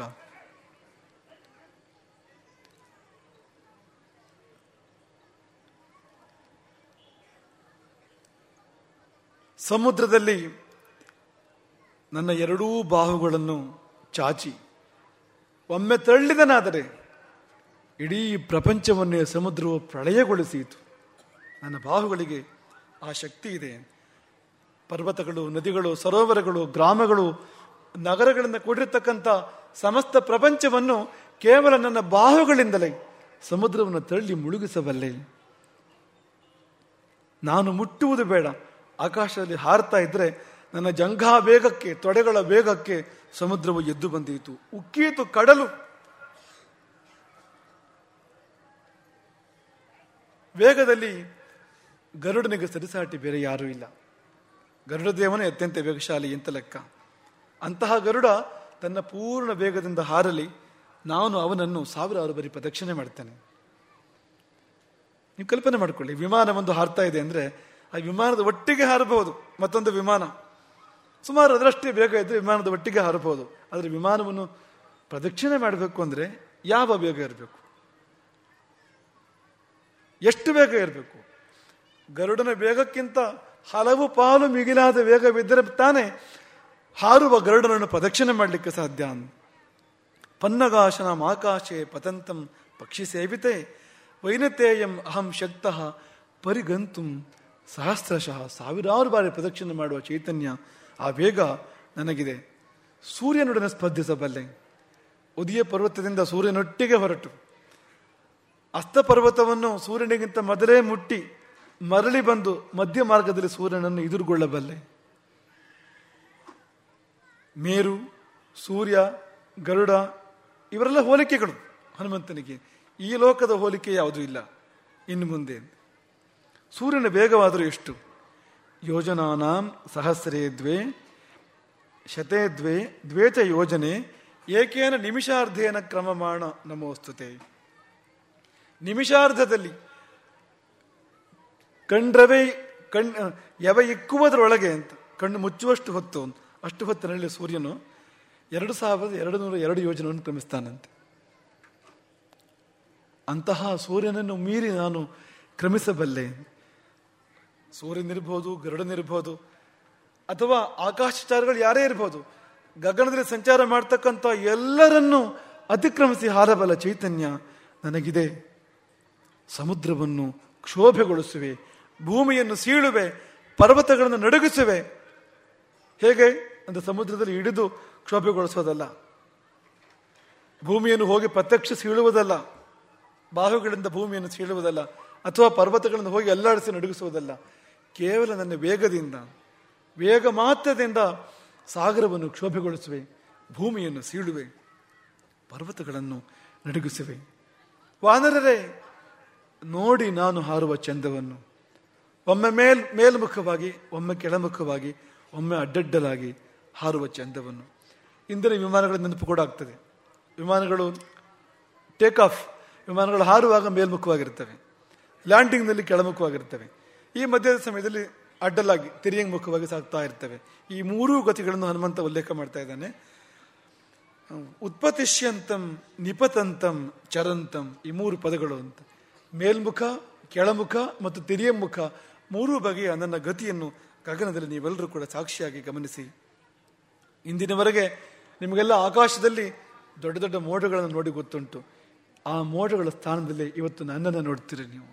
ಆ ಮೋಡಗಳಿಗಿಂತ ಉದ್ದ ಅಗಲದಲ್ಲಿ ಏನೂ ಕಡಿಮೆ ಇಲ್ಲದೆ ಇರ್ತಕ್ಕಂಥ, ಆದರೆ ವೇಗದಲ್ಲಿ ಅದೆಷ್ಟೋ ಹೆಚ್ಚಿರ್ತಕ್ಕಂಥ ನನ್ನನ್ನು ನೀವೆಲ್ಲ ನೋಡ್ತೀರಿ. ಈ ದಿನ ಆಕಾಶವನ್ನೇ ನುಂಗುವನಂತೆ ಸಾಗುವುದನ್ನು ನೀವೆಲ್ಲರೂ ಕೂಡ ಗಮನಿಸ್ತೀರಿ. ನನ್ನ ವೇಗ ಇನ್ಯಾರಿಗೂ ಇಲ್ಲ. ನನ್ನ ಜೊತೆಯಲ್ಲಿ ಬರುವುದಾದರೆ ವೈನತೆಯ ಗರುಡ ಬರ್ಬೋದು, ನಮ್ಮ ತಂದೆ ವಾಯುದೇವ ಬರ್ಬೋದು. ನನ್ನನ್ನು ಹಿಂಬಾಲಿಸಿ ಬರುವ ಶಕ್ತಿ ಈ ಚರಾಚರ ಪ್ರಪಂಚದಲ್ಲಿ ಬೇರೆ ಯಾರಿಗೂ ಇಲ್ಲ. ಗಗನದಲ್ಲಿ ಕಾರ್ಮೋಡದಿಂದ ಮಿಂಚಿ ಕ್ಷಣ ಮಾತ್ರದಲ್ಲಿ ಭೂಮಿಯನ್ನು ಸೇರುವ ಕೋಲ್ಮಿಂಚಿನಂತೆ ನನ್ನ ವೇಗ, ಮಿಂಚಿನ ವೇಗ. ಭೂಮಿಯನ್ನು, ಸ್ವರ್ಗವನ್ನು, ಪಾತಾಳವನ್ನು ಅಳೆಯ ಹೊರಟ ತ್ರಿವಿಕ್ರಮನ ಆಕೃತಿಯಂತೆ ನನ್ನ ಆಕೃತಿ ಇಂಥದ್ದು. ಇಷ್ಟೆಲ್ಲ ಹೇಳಿದ ಹನುಮಂತ ವಿಷಯಕ್ಕೆ ಬರ್ತಾನೆ. ಪ್ಲವಂಗಮಾಹ, ವಾನರವೀರರೇ, ಅಹಂ ದ್ರಕ್ಷ್ಯಾಮ ವೈದೇಹಿ, ಸೀತೆಯನ್ನು ನಾನು ಕಂಡು ಬರುತ್ತೇನೆ. ಬುದ್ಧಾಚಾಹಂ ಪ್ರಪಶ್ಯಾಮಿ, ನನಗದು ಕಾಣ್ತಾ ಇದೆ, ನನಗದು ಅನುಭವಕ್ಕೆ ಬರ್ತಾ ಇದೆ.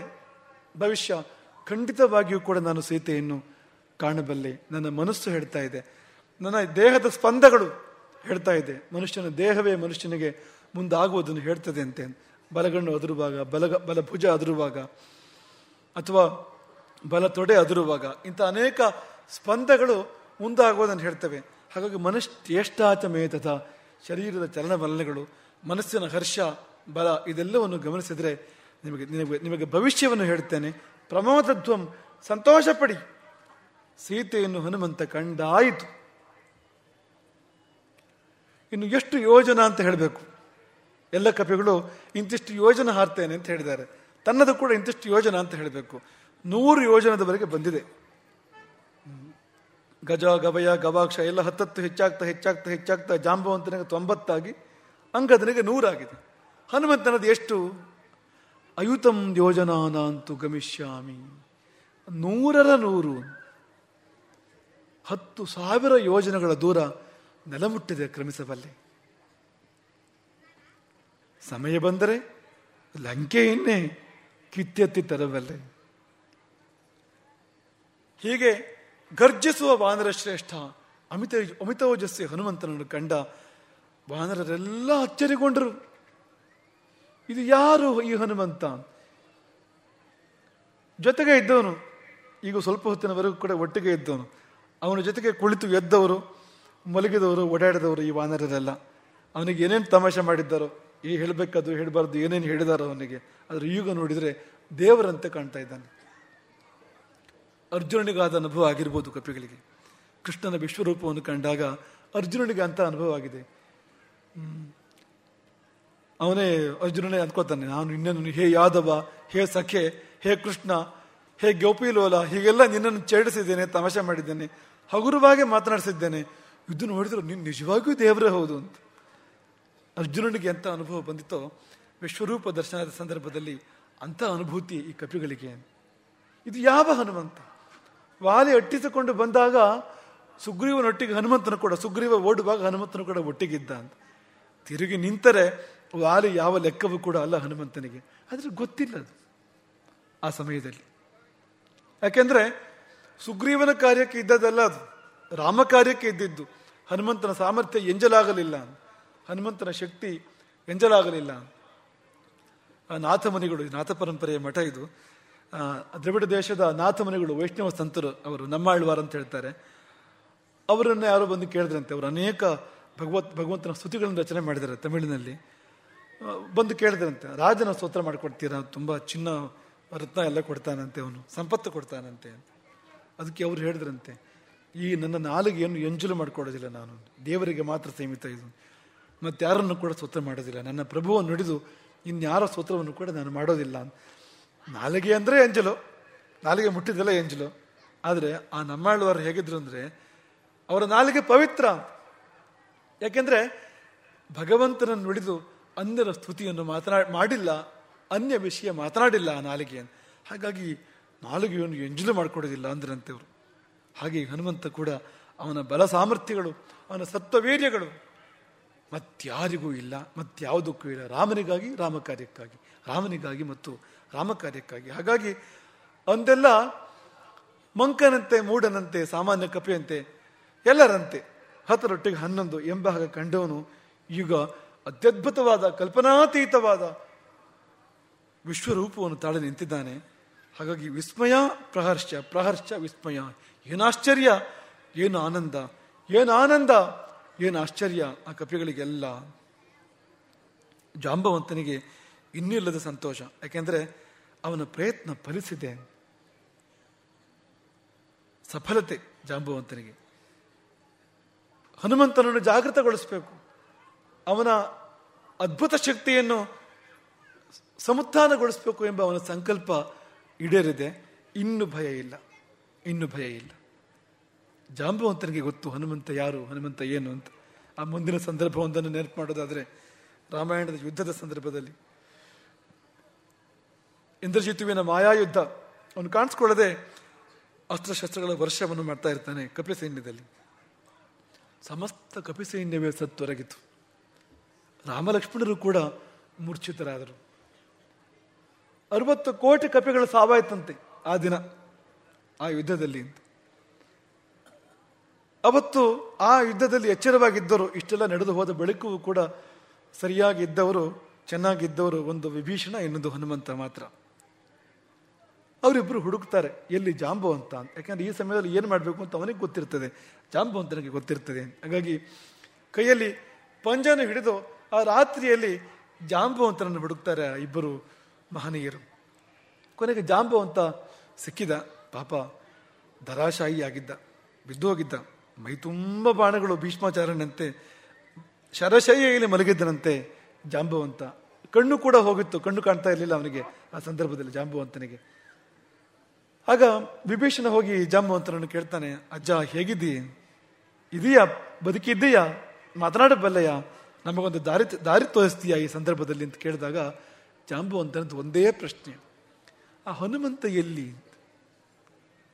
ವಿಭೀಷಣ ಕೇಳ್ತಾನೆ, ರಾಮನನ್ನು ಕೇಳಲಿಲ್ಲ, ಲಕ್ಷ್ಮಣನನ್ನು ಕೇಳಲಿಲ್ಲ, ರಾಜ ಸುಗ್ರೀವನನ್ನು ಕೇಳಲಿಲ್ಲ, ಅಂಗದನನ್ನು ಬಿಟ್ಟೆ, ಹನುಮಂತನನ್ನೇ ಕೇಳ್ತಿ ಯಾಕೆ ನೀನು ಅಂದಾಗ ಅಂಥ ಸ್ಥಿತಿಯಲ್ಲೂ ಕೂಡ ಜಾಂಬವಂತ ಹೇಳಿದಂತೆ, ಏನಿಲ್ಲ, ಹನುಮಂತ ಬದುಕಿದ್ರೆ ನಾವೆಲ್ಲ ಸತ್ತರೂ ಕೂಡ ಬದುಕಿದ ಹಾಗೆ, ಹನುಮಂತ ಬದುಕಿಲ್ಲ ಅಂತಾದ್ರೆ ನಾವೆಲ್ಲ ಬದುಕಿದ್ರು ಕೂಡ ಸತ್ತ ಹಾಗೆ.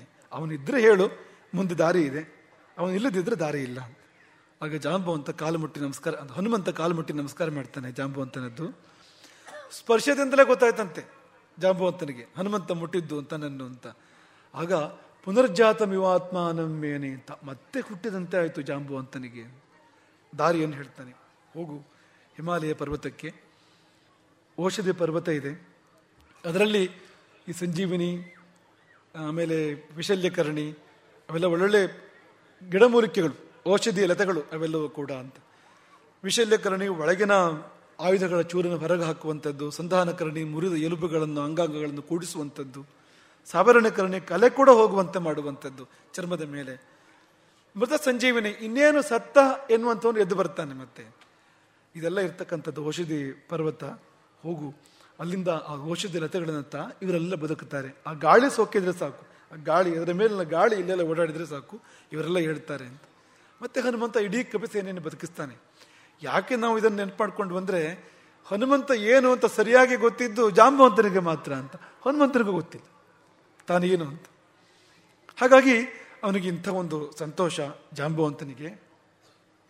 ಆ ಭಲ್ಲೂಕಗಳ ದೊರೆ ವಯೋವೃದ್ಧ ಜಾಂಬವಂತ ಹನುಮಂತನಿಗೆ ಹೇಳಿದನಂತೆ, ಹೇ ವಿಶ್ವವೀರ, ಹೇ ಕೇಸರಿ ಪುತ್ರ, ಹೇ ಮಾರುತಾತ್ಮಜ, ಹೇ ಹನುಮನ್,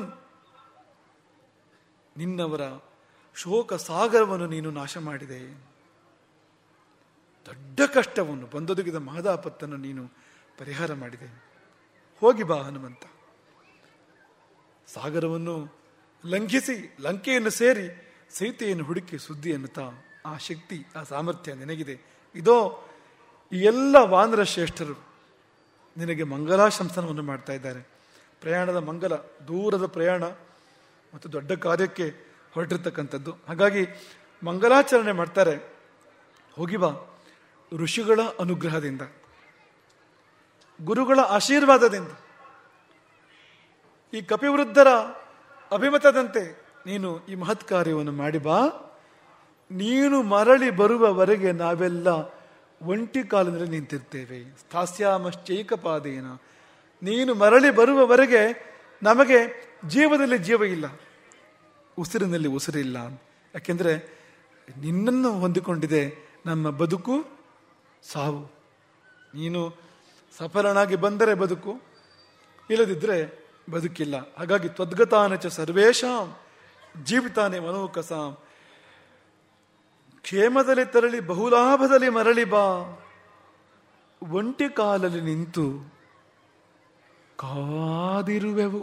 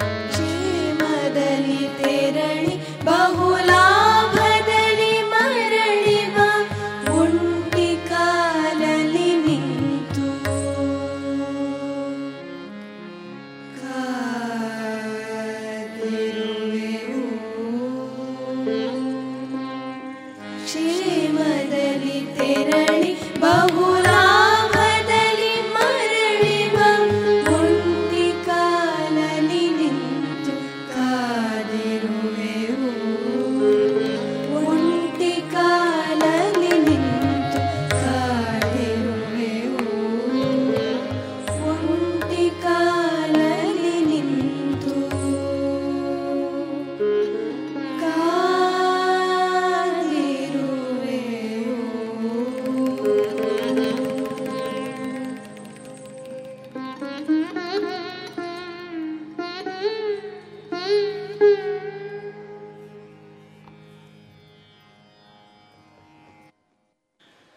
ಕಲಾ ಭವಿಷ್ಯವೇ, ಕಲಾ ಜಗತ್ತಿನ ಭವಿಷ್ಯವೇ ರಾಮಕಥೆಯ ವೇದಿಕೆ ಮೇಲಿದೆ ಅಂತ ಅನಿಸ್ತದೆ ನಮಗೆ.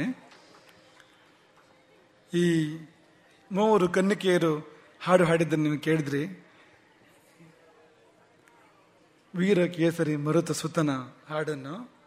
ಹಾಗೆಯೇ ನಮ್ಮ ಶ್ರೀಲಕ್ಷ್ಮಿ ಆ ಸಣ್ಣ ಹಾಡಿಗೆ, ಒಂದು 3-4 ನಿಮಿಷದ ಹಾಡಿಗೆ ಚಿತ್ರ ಬರೆಯೋದನ್ನು ಕೂಡ ಕಾಣ್ತಾ ಇದ್ದೀರಿ. ಗಣಪತಿಯ ದಾರಿಯಲ್ಲಿ ಈ ಕನ್ನಿಕೆ ಕೂಡ ಮುಂದುವರಿತಾ ಇದ್ದಾಳೆ. ಶ್ರೀಲಕ್ಷ್ಮಿಯೋ ಪುಟ್ಟ ಲಕ್ಷ್ಮಿಯೋ ಅಂತೂ ಪುಟ್ಟ ಬಾಯಿ, ಪುಟ್ಟ ಕೈ, ಪುಟ್ಟ ಕೊರಳು, ಅದೆಲ್ಲ ಸೇರಿ ದೊಡ್ಡ ಹನುಮಂತನ ಕಥೆಯನ್ನು ನಾವೆಲ್ಲ ಸೇರಿ ಮಾಡ್ತಕ್ಕಂಥ ಒಂದು ಸುಸಮಯ, ಸುಸಂದರ್ಭ. ಬಹಳ ದೊಡ್ಡದಾಗಿ ಬೆಳೆದರೂ ಕೂಡ ಕೆಲವು ಸಾರಿ ವಿಚಿತ್ರವಾದ ಸಮಸ್ಯೆಗಳು ಬರ್ತವಂತೆ. ಈಗ ಒಂದು 7 ಅಡಿ ಎಲ್ಲ ಎತ್ತರ ಇದ್ರೆ ಆಗಾಗ ತಲೆ ತಾಗ್ತಾ ಇರ್ತದೆ, ಬಾಗಿಲೆಲ್ಲ ತಲೆಗೆ ತಾಗ್ತಾ ಇರ್ತದೆ ಅಲ್ವಾ. ಹಾಗೆ ಈ ದೊಡ್ಡತನ, ಎತ್ತರವು ಕೂಡ ಕೆಲವು ಸಮಸ್ಯೆಗಳನ್ನು ಉಂಟು ಮಾಡ್ತದೆ. ಹನುಮಂತನ ಮುಂದೆ ಅಂಥದ್ದೊಂದು ಸವಾಲಿದೆ. ಅದೇನು ಅಂದ್ರೆ ಎಲ್ಲಿಂದ ಹಾರುವುದು. ವಿಮಾನಕ್ಕಾದ್ರೂ ಕೂಡ, ವಿಮಾನವು ಹಾರಬೇಕಾದ್ರೆ ಅದಕ್ಕೆ ಏರ್ಪೋರ್ಟ್ ಬೇಕು ನೋಡಿ, ಗಟ್ಟಿ ಜಾಗ ಬೇಕು. ಗದ್ದೆಯಿಂದ ವಿಮಾನವನ್ನು ಹಾರಿಸಲಿಕ್ಕಾಗೋದಿಲ್ಲ, ಗಟ್ಟಿ ಜಾಗ ಬೇಕಾಗ್ತದೆ. ಹಾಗೆ ಹನುಮಂತನ ಚಿಂತೆ, ನೆಲವನ್ನು ಒದ್ದು ನಾನು ನಭಕ್ಕೆ ನೆಗೆಯಬೇಕು, ನನ್ನ ಆ ಕಾಲು ತುಳಿತವನ್ನು ತಾಳಿಕೊಳ್ಳುವ ಶಕ್ತಿ ಈ ನೆಲಕ್ಕಿಲ್ಲ. ಯಾವ ನೆಲದಲ್ಲಿ ನಿಂತು ಮಾತನಾಡ್ತಾ ಇದ್ದಾನೋ, ಎಲ್ಲಿ ಸಭೆ ನಡೀತಾ ಇದೆಯೋ, ಇಲ್ಲಿ ಈ ನೆಲಕ್ಕೆ ಆ ಶಕ್ತಿ ಇಲ್ಲ. ನೇಯಂ ಮಮ ಮಹಿ ವೇಗಂ ಲಂಘನಿ ಧಾರಯಿಷ್ಯತಿ. ಹಾಗಾದ್ರೆ ಮುಂದೇನು ಗತಿ? ಹನುಮಂತ ಸುತ್ತ ನೋಡ್ತಾನೆ. ಪಕ್ಕದಲ್ಲಿ ಮಹೇಂದ್ರ ಪರ್ವತ ಇದೆ. ಸಮಾಧಾನ ಆಯಿತು ಹನುಮಂತನಿಗೆ, ಇದಾಗ್ಬೋದು. ಮಹೇಂದ್ರ ಪರ್ವತದ ಶಿಖರಗಳು, ಅವುಗಳ ಮೇಲೆ ಹೆಬ್ಬಂಡೆಯ ಸಾಲಿದೆ, ಹೆಬ್ಬಂಡೆಗಳ ಸಾಲಿದೆ. ಆ ಶಿಖರಗಳು ಸ್ಥಿರವಾಗಿವೆ, ದೊಡ್ಡದಾಗಿ ಕೂಡ ಇವೆ. ಆ ಮಹೇಂದ್ರ ಪರ್ವತವನ್ನೇರಿ ಮಹೇಂದ್ರದ ಶಿಖರವನ್ನು ಒದ್ದು ಹಾರ್ತೇನೆ ಆಕಾಶಕ್ಕೆ ಎಂಬ ತೀರ್ಮಾನವನ್ನು ಮಾಡಿ ಹನುಮಂತ ಮಹೇಂದ್ರ ಪರ್ವತವನ್ನು ಏರತೊಡಗಿದ. ಹನುಮಂತ ಮಹೇಂದ್ರ ಪರ್ವತವನ್ನು ಏರುವಾಗ ಹೇಗೆ ಕಾಣಿಸ್ತಾ ಇತ್ತು ಅಂತಂದ್ರೆ, ಮದದಾನೆಯನ್ನೇರುವ ಸಿಂಹದಂತೆ, ಆನೆಯ ಮೇಲೆರಗುವ ಸಿಂಹ. ಆನೆ ದೊಡ್ಡದು, ಸಿಂಹದ ಆಕೃತಿ ಆನೆಗೆ ಹೋಲಿಸಿದ್ರೆ ಸ್ವಲ್ಪ ಚಿಕ್ಕದು. ಆದರೆ ಒಂದು ವೇಳೆ ಸಿಂಹದ ಮೇಲೆ, ಆನೆಯ ಮೇಲೆ ಸಿಂಹ ಏರಿದರೆ ಮುಂದಾಗುವುದೇನು, ನಿಮಗೆಲ್ಲ ಗೊತ್ತೇ ಇರ್ತಕ್ಕಂಥದ್ದು ಅಂತ. ಹಾಗಾಗಿ ಇಲ್ಲಿ ಅಂಥದ್ದೇ ಒಂದು ಸಂದರ್ಭ ಇದೆ ಅಂತ. ಹನುಮಂತ ಮಹೇಂದ್ರ ಪರ್ವತವನ್ನು ಏರುವಾಗ, ಅದು ಯಾವ ಕಾಲದಿಂದಿತ್ತೋ ಆ ಪರ್ವತ, ಯುಗ ಯುಗಗಳಿಂದ ಇದೆ ಅದು. ಆ ಪರ್ವತಕ್ಕೆ ಬಂತು ನೋಡಿ ಗ್ರಹಚಾರ ಅಂತ. ಗಡಗಡನೆ ನಡುಗುತ್ತಂತೆ ಮಹೇಂದ್ರ ಪರ್ವತ. ಪಾದಾಭ್ಯಾಂ ಪೀಡದಸ್ತೇನ, ಹನುಮಂತನ ಆ ಕಾಲು ತುಳಿತಾ ಇದೆಯಲ್ಲ, ಭೂಮಿ ತೂಕದ ಹೆಜ್ಜೆಗಳು ಹತ್ತಿಕೊಂಡು ಹೋಗುವಾಗ ಅವನ ಶಕ್ತಿ, ಆ ಶಕ್ತಿಪಾತ ನಡುಗಿತ್ತು. ನಡುಗಿತ್ತು ಮಹೇಂದ್ರ ಪರ್ವತ. ಯಾವುದೇ ಒಂದು ವಸ್ತುವನ್ನು ಬಲವಾಗಿ ಹಿಂಡಿದ ನೀರು ಹೊರಗೆ ಬರುವ ಹಾಗೆ ಹನುಮಂತ ತನ್ನ ಪಾದದಿಂದ ಮಹೇಂದ್ರ ಪರ್ವತವನ್ನು ಒತ್ತುವಾಗ ನೀರು ಚಿಮ್ಮಿತಂತೆ. ಜಲಧಾರೆಗಳು ಚಿಮ್ಮಿದವು ಮಹೇಂದ್ರ ಪರ್ವತದ ನೆತ್ತಿಯಿಂದ, ಮಹೇಂದ್ರ ಪರ್ವತದ ಮೈಯಿಂದ. ದೊಡ್ಡ ದೊಡ್ಡ ಬಂಡೆಗಳು ಉದುರಿ ಬೀಳತೊಡಗಿದುವಂತೆ, ಶಿಖರಗಳು ಕೆಲವು ಮುರಿದುವಂತೆ, ಮೃಗಗಳು, ಮಾತಂಗಗಳು, ಜಿಂಕೆಗಳು, ಆನೆಗಳು ಬೆದರಿ ಓಡಿದವು. ದೊಡ್ಡ ದೊಡ್ಡ ವೃಕ್ಷಗಳು ಅಲ್ಲಾಡಿ ಹೋದವು.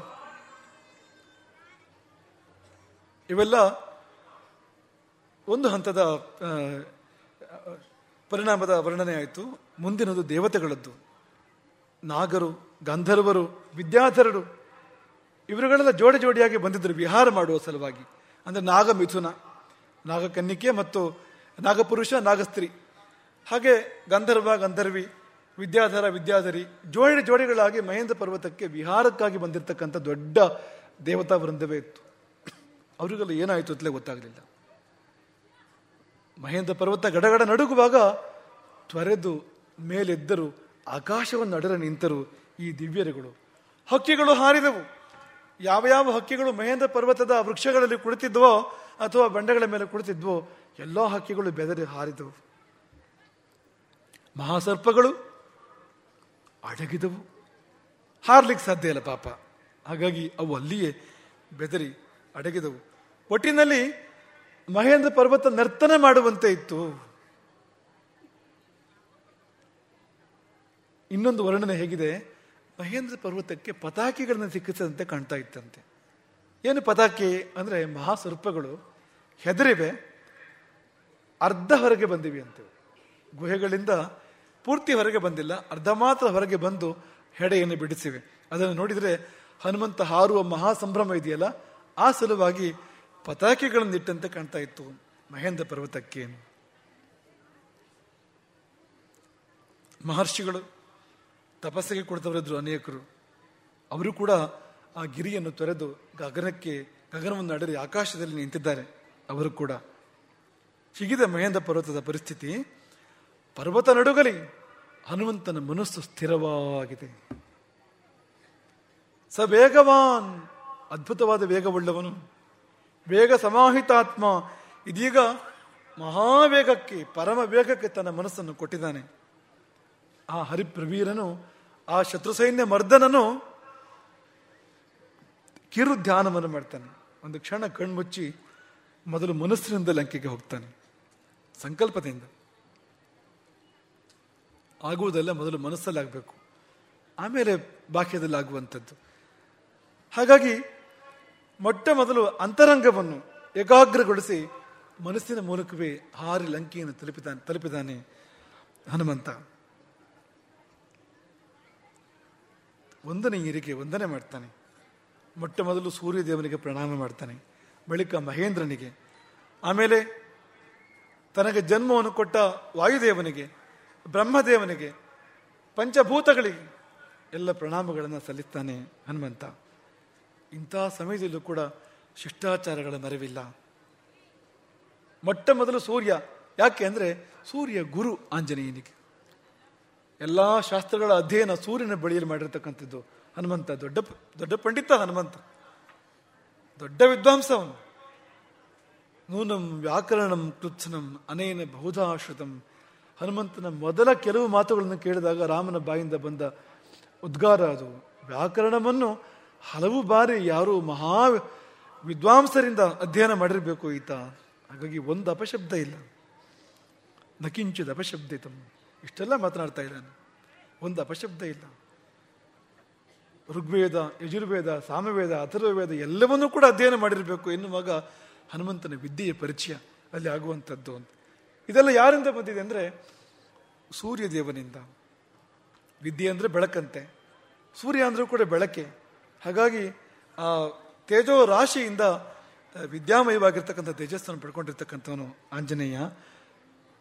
ಎಲ್ಲರಿಗೂ ಪ್ರಣಾಮ ಮಾಡಿ ಮತ್ತೊಮ್ಮೆ ಪೂರ್ವಕ್ಕೆ ತಿರುಗಿ ಪವನದೇವರಿಗೆ, ಹನುಮಂತನಿಗೆ ಪ್ರಣಾಮಗಳನ್ನು, ಆ ಪ್ರಾಣಶಕ್ತಿಗೆ ಪ್ರಣಾಮಗಳನ್ನು ಮಾಡಿ ಮತ್ತೆ ಬೆಳೆದ. ಎರಡನೇ ಹಂತ ಇದು. ಇನ್ನೊಮ್ಮೆ ಬೆಳೆದ. ಕಪಿಗಳು ವಿಸ್ಮಿತರಾಗಿ ವೀಕ್ಷಿಸುತ್ತಿದ್ದಂತೆಯೇ ಹನುಮಂತ ಬೆಳೆ ಬೆಳೆದ. ಯಾಕೆ ಬೆಳೆದ? ತನಗಾಗಿ ಅಲ್ಲ, ಸ್ವಾರ್ಥದ ವಿಕಾಸ ಅಲ್ಲ. ವವೃಧೆ ರಾಮವೃದ್ಧ್ಯರ್ಥಂ, ರಾಮನಿಗಾಗಿ ಬೆಳೆದ. ರಾಮವೃದ್ಧಿಗಾಗಿ ಹನುಮಂತನ ವೃದ್ಧಿ, ಸ್ವಾರ್ಥದ ವೃದ್ಧಿ ಅಲ್ಲ ಅದು. ಅಂಥದ್ದದು. ಅಂಥವರೇ ಹಾಗೆ ಬೆಳೀತಾರೆ. ಉಳಿದವರು ಎಷ್ಟು ಬೆಳೀತಾರೆ? ಉದ್ದನೀ ಬೆರಳಿನತು ಬೆಳೆದೀಯೇ ಸ್ವಾಮಿಂದೆ ಸ್ಪರ್ಧೆಯೇ ತ್ರಿವಿಕ್ರಮಗೆ. ತ್ರಿವಿಕ್ರಮನಿಗೆ ಸ್ಪರ್ಧೆ ಕೊಡೋಕ್ಕೆ ಸಾಧ್ಯವ? ಬೆಳೆದು ಇಷ್ಟು ಉದ್ದ ಆಗ್ಬೋದು, ನಾವು ಮತ್ತೆಷ್ಟು ಉದ್ದ ಆಗ್ತೇವೆ. ಆದರೆ ಅಂಥವರು ಆಕಾಶವನ್ನು ಮುಟ್ಟುತ್ತಾರೆ. ಯಾಕೆಂದರೆ ಅವರಲ್ಲಿ ಸ್ವಾರ್ಥದ ಲವಲೇಶವೂ ಕೂಡ ಇಲ್ಲ. ರಾಮನಿಗಾಗಿ ರಾಮನಿಗಾಗಿ ರಾಮನಿಗಾಗಿ. ಹೀಗೆ ಬೆಳೆದು ಬೆಳೆದು ನಿಷ್ಪ್ರಮಾಣ ಶರೀರ, ಅಳತೆ ಮಾಡಲಾಗದ ಶರೀರವುಳ್ಳವನಾದ ಆಂಜನೇಯ ಈಗ ಮತ್ತಷ್ಟು ಪರ್ವತವನ್ನು ಮೇಲೆ ಇರುವ ಭರದಲ್ಲಿ ತನ್ನ ಎರಡೂ ಬಾಹುಗಳಿಂದ ಮತ್ತು ಚರಣಗಳಿಂದ ಪರ್ವತವನ್ನು ಪೀಡಿಸ್ತಾನೆ ಮತ್ತೊಮ್ಮೆ. ಆಗ ಸುಮ್ಮನೆ ಹೊತ್ತಿದ್ದಷ್ಟೇ, ಈಗ ಗಟ್ಟಿ ಹಿಡ್ಕೊಂಡಿದ್ದಾನೆ. ಈಗ ಆಗ ಬರೀ ಪಾದಗಳು ಮಾತ್ರ, ಈಗ ಪಾದ ಮತ್ತು ಹಸ್ತ ಎರಡೂ ಇದೆ, ಆಲಿಂಗನ ಮಾಡಿದ ಹಾಗಿದೆ ಅಂತ. ಗಟ್ಟಿಯಾಗಿ ಆ ಮಹೇಂದ್ರ ಪರ್ವತವನ್ನು ಹನುಮಂತ ಒತ್ತಿ ಹಿಡಿದಾಗ ಏನಾಯ್ತು? ಪುಷ್ಪವೃಷ್ಟಿ ಆಯಿತು. ಇಡೀ ಪರ್ವತವೇ ಪುಷ್ಪಮಯ ಆಯಿತು. ಅದು ಹೇಗೆ ಅಂದರೆ ಹೂ ಬಿಟ್ಟ ಎಲ್ಲ ವೃಕ್ಷಗಳು ಬಳ್ಳಿಗಳು ಗಲ ಗಲ ಗಲ ಗಲ ಗಲ ಅಲುಗಿದ್ದರ ಫಲವಾಗಿ ಹೂವುಗಳೆಲ್ಲ ಬಿದ್ದಿದೆ. ಒಂದೇ ಒಂದು ಹೂವು ಬಳ್ಳಿ ಮೇಲೋ ಮರದ ಮೇಲೋ ಇಲ್ಲ, ಎಲ್ಲ ಕೆಳಗೆ ಬಿದ್ದಿದೆ. ಹನುಮಂತನ ಮೇಲೂ ಕೂಡ ಬಿದ್ದಿದೆ. ಪುಷ್ಪಾರ್ಚನೆ ಹನುಮಂತನಿಗೆ ಮಹೇಂದ್ರ ಪರ್ವತದ ಕಡೆಯಿಂದ. ಮಾತ್ರವಲ್ಲ, ಇಡೀ ಪರ್ವತವೇ ಪುಷ್ಪಮಯ. ಹನುಮಂತನ ಹಾದಿ ಹೂಹಾಸ್ಯದ ಹಾದಿಯಾಗಿ ಹೋಯಿತು. ಎಲ್ಲೆಡೆ ಹೂಗಳ ಪರಿಮಳ ಚೆಲ್ಲಿತು. ಮತ್ತೆ ಜಲಧಾರೆ ಸ್ರವಿಸಿತಂತೆ ಎಲ್ಲ ಕಡೆಯಿಂದ, ಮತ್ತೆ ಜಲಧಾರೆ. ಅದು ಆ ಒತ್ತಡ, ಹನುಮಂತನ ಚರಣಗಳ ಮತ್ತು ಹಸ್ತಗಳ ಒತ್ತಡ ಇದೆಯಲ್ಲ, ಅದರ ಫಲವಾಗಿ ಮತ್ತೊಮ್ಮೆ ಇಡೀ ಪರ್ವತದಲ್ಲಿ ಎಲ್ಲೆಡೆಯಿಂದ ಝರಿಗಳು ಸುರಿದವು, ಹರಿದವು.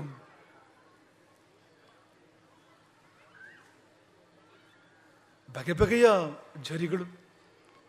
ಕಾಂಚನಾಂಜನ ರಾಜತೀಹಿ, ಕೆಲವು ಬಂಗಾರದ ಬಣ್ಣದ ಝರಿಗಳು, ಕೆಲವು ಕಾಡಿಗೆ ಬಣ್ಣದ ಝರಿಗಳು, ಕೆಲವು ಬೆಳ್ಳಿಯ ಬಣ್ಣದ ಝರಿಗಳು.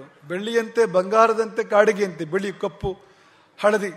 ಅದೆಲ್ಲ ಏನು ಅಂದರೆ ಪರ್ವತದ ಒಳಗಿನ ಧಾತುಗಳು, ಬೇರೆ ಬೇರೆ ಧಾತುಗಳು, ಬೇರೆ ಬೇರೆ ಬಣ್ಣದ ಶಿಲೆಗಳು, ಧಾತುಗಳು, ಅವೆಲ್ಲವೂ ಕರಗಿ ಝರಿಯಲ್ಲಿ ಹರಿದು ಬರ್ತಾ ಇದ್ದಿದ್ದರಿಂದ ಬಣ್ಣ ಬಣ್ಣದ ಆ ಝರಿಗಳ ಹರಿಯುವಿಕೆ ನೋಡಲಿಕ್ಕೆ ತುಂಬ ಅದ್ಭುತವಾಗಿ ಕಾಣ್ತಾ ಇತ್ತಂತೆ. ಹಾಗೆ ಬಂಡೆಗಳು ಕೂಡ, ಅಳಿದುಳಿದ ಬಂಡೆಗಳು ಕೂಡ ಉರುಳುರುಳಿ ಬೀಳ್ತಾ ಇದ್ದಾವೆ. ದೊಡ್ಡ ಆಕ್ರಂದನ ಕೇಳಿಬಂತಂತೆ. ಭೂಮಂಡಲವೇ ತುಂಬುವ, ದಿಕ್ಕು ದಿಕ್ಕುಗಳು ಮೊಳಗುವ ಒಂದು ಮಹದ ಆಕ್ರಂದನ, ದೊಡ್ಡ ಕೂಗು. ಅದೇನು ಅಂದರೆ ಗುಹೆಯ ಒಳಗಿನ ಪ್ರಾಣಿಗಳು, ಪಕ್ಷಿಗಳು ಏನೆಲ್ಲ ಇದ್ವು ಗುಹೆಯ ಒಳಗಡೆಗೆ, ಅವೆಲ್ಲವೂ ಒಟ್ಟಿಗೆ ಕೂಕೊಂಡಿದ್ದಾವೆ. ಇಡೀ ಪರ್ವತ ತಳಮಳಗೊಳ್ಳುವಾಗ ಆ ಪರ್ವತದಲ್ಲಿ ಕೂಗಲಿಕ್ಕೆ ಬರುವಂಥದ್ದು ಏನೆಲ್ಲ ಇತ್ತೋ, ಧ್ವನಿ ಉಳ್ಳದ್ದು ಯಾವುದೆಲ್ಲ ಇತ್ತೋ ಎಲ್ಲವೂ ಒಟ್ಟಿಗೆ ಬೊಬ್ಬೆ ಹಾಕಿದಾಗ ಭೂಮಿಯ ಆಕಾಶಗಳು ಮಾರ್ದನಿಸಿದವು. ಅಂತ ಶಬ್ದ ಕೇಳಿಬಂತಂತೆ. ಮಹಾಸರ್ಪಗಳು, ಅವುಗಳಿಗೆ ಏನಾಯ್ತು ಅಂತಲೇ ಗೊತ್ತಾಗ್ತಾ ಇಲ್ಲ. ಭೂಕಂಪವಾದಂಥ ಸ್ಥಿತಿ ಇದೆ. ಅವುಗಳ ಮೇಲೆ ಬಂಡೆಗಳು ಬಿದ್ದಿರ್ಬೋದು, ಕಲ್ಲುಗಳು ಕೂಡ ಬಿದ್ದಿರ್ಬೋದು. ಆ ದೊಡ್ಡ ದೊಡ್ಡ ಸರ್ಪಗಳು ತಮ್ಮ ಹೆಡೆಯನ್ನು ಬಿಡಿಸಿ, ದೊಡ್ಡ ದೊಡ್ಡ ಹೆಡೆಗಳನ್ನು, ಒಂದೆಡೆ 3 ಹೆಡೆ, 5 ಹೆಡೆ, 7 ಹೆಡೆ, ತಮ್ಮ ಹೆಡೆಗಳನ್ನು ಬಿಡಿಸಿ, ಆ ಬಿಡಿಸಿದಾಗ ಸ್ವಸ್ತಿಕವು ಸ್ಪಷ್ಟವಾಗಿ ಕಾಣ್ತಾ ಇತ್ತಂತೆ ಹೆಡೆಗಳಲ್ಲಿ. ಅವುಗಳಿಂದ ಬಂಡೆಗಳನ್ನು ಕಚ್ಚಿದವಂತೆ. ಅಂದ್ರೆ ಬಂಡೆಗಳಿಗೆ ಹೆಡೆ ಬಡಿದವು ಅಂತ. ಬೆಂಕಿ ಉಗುಳಿ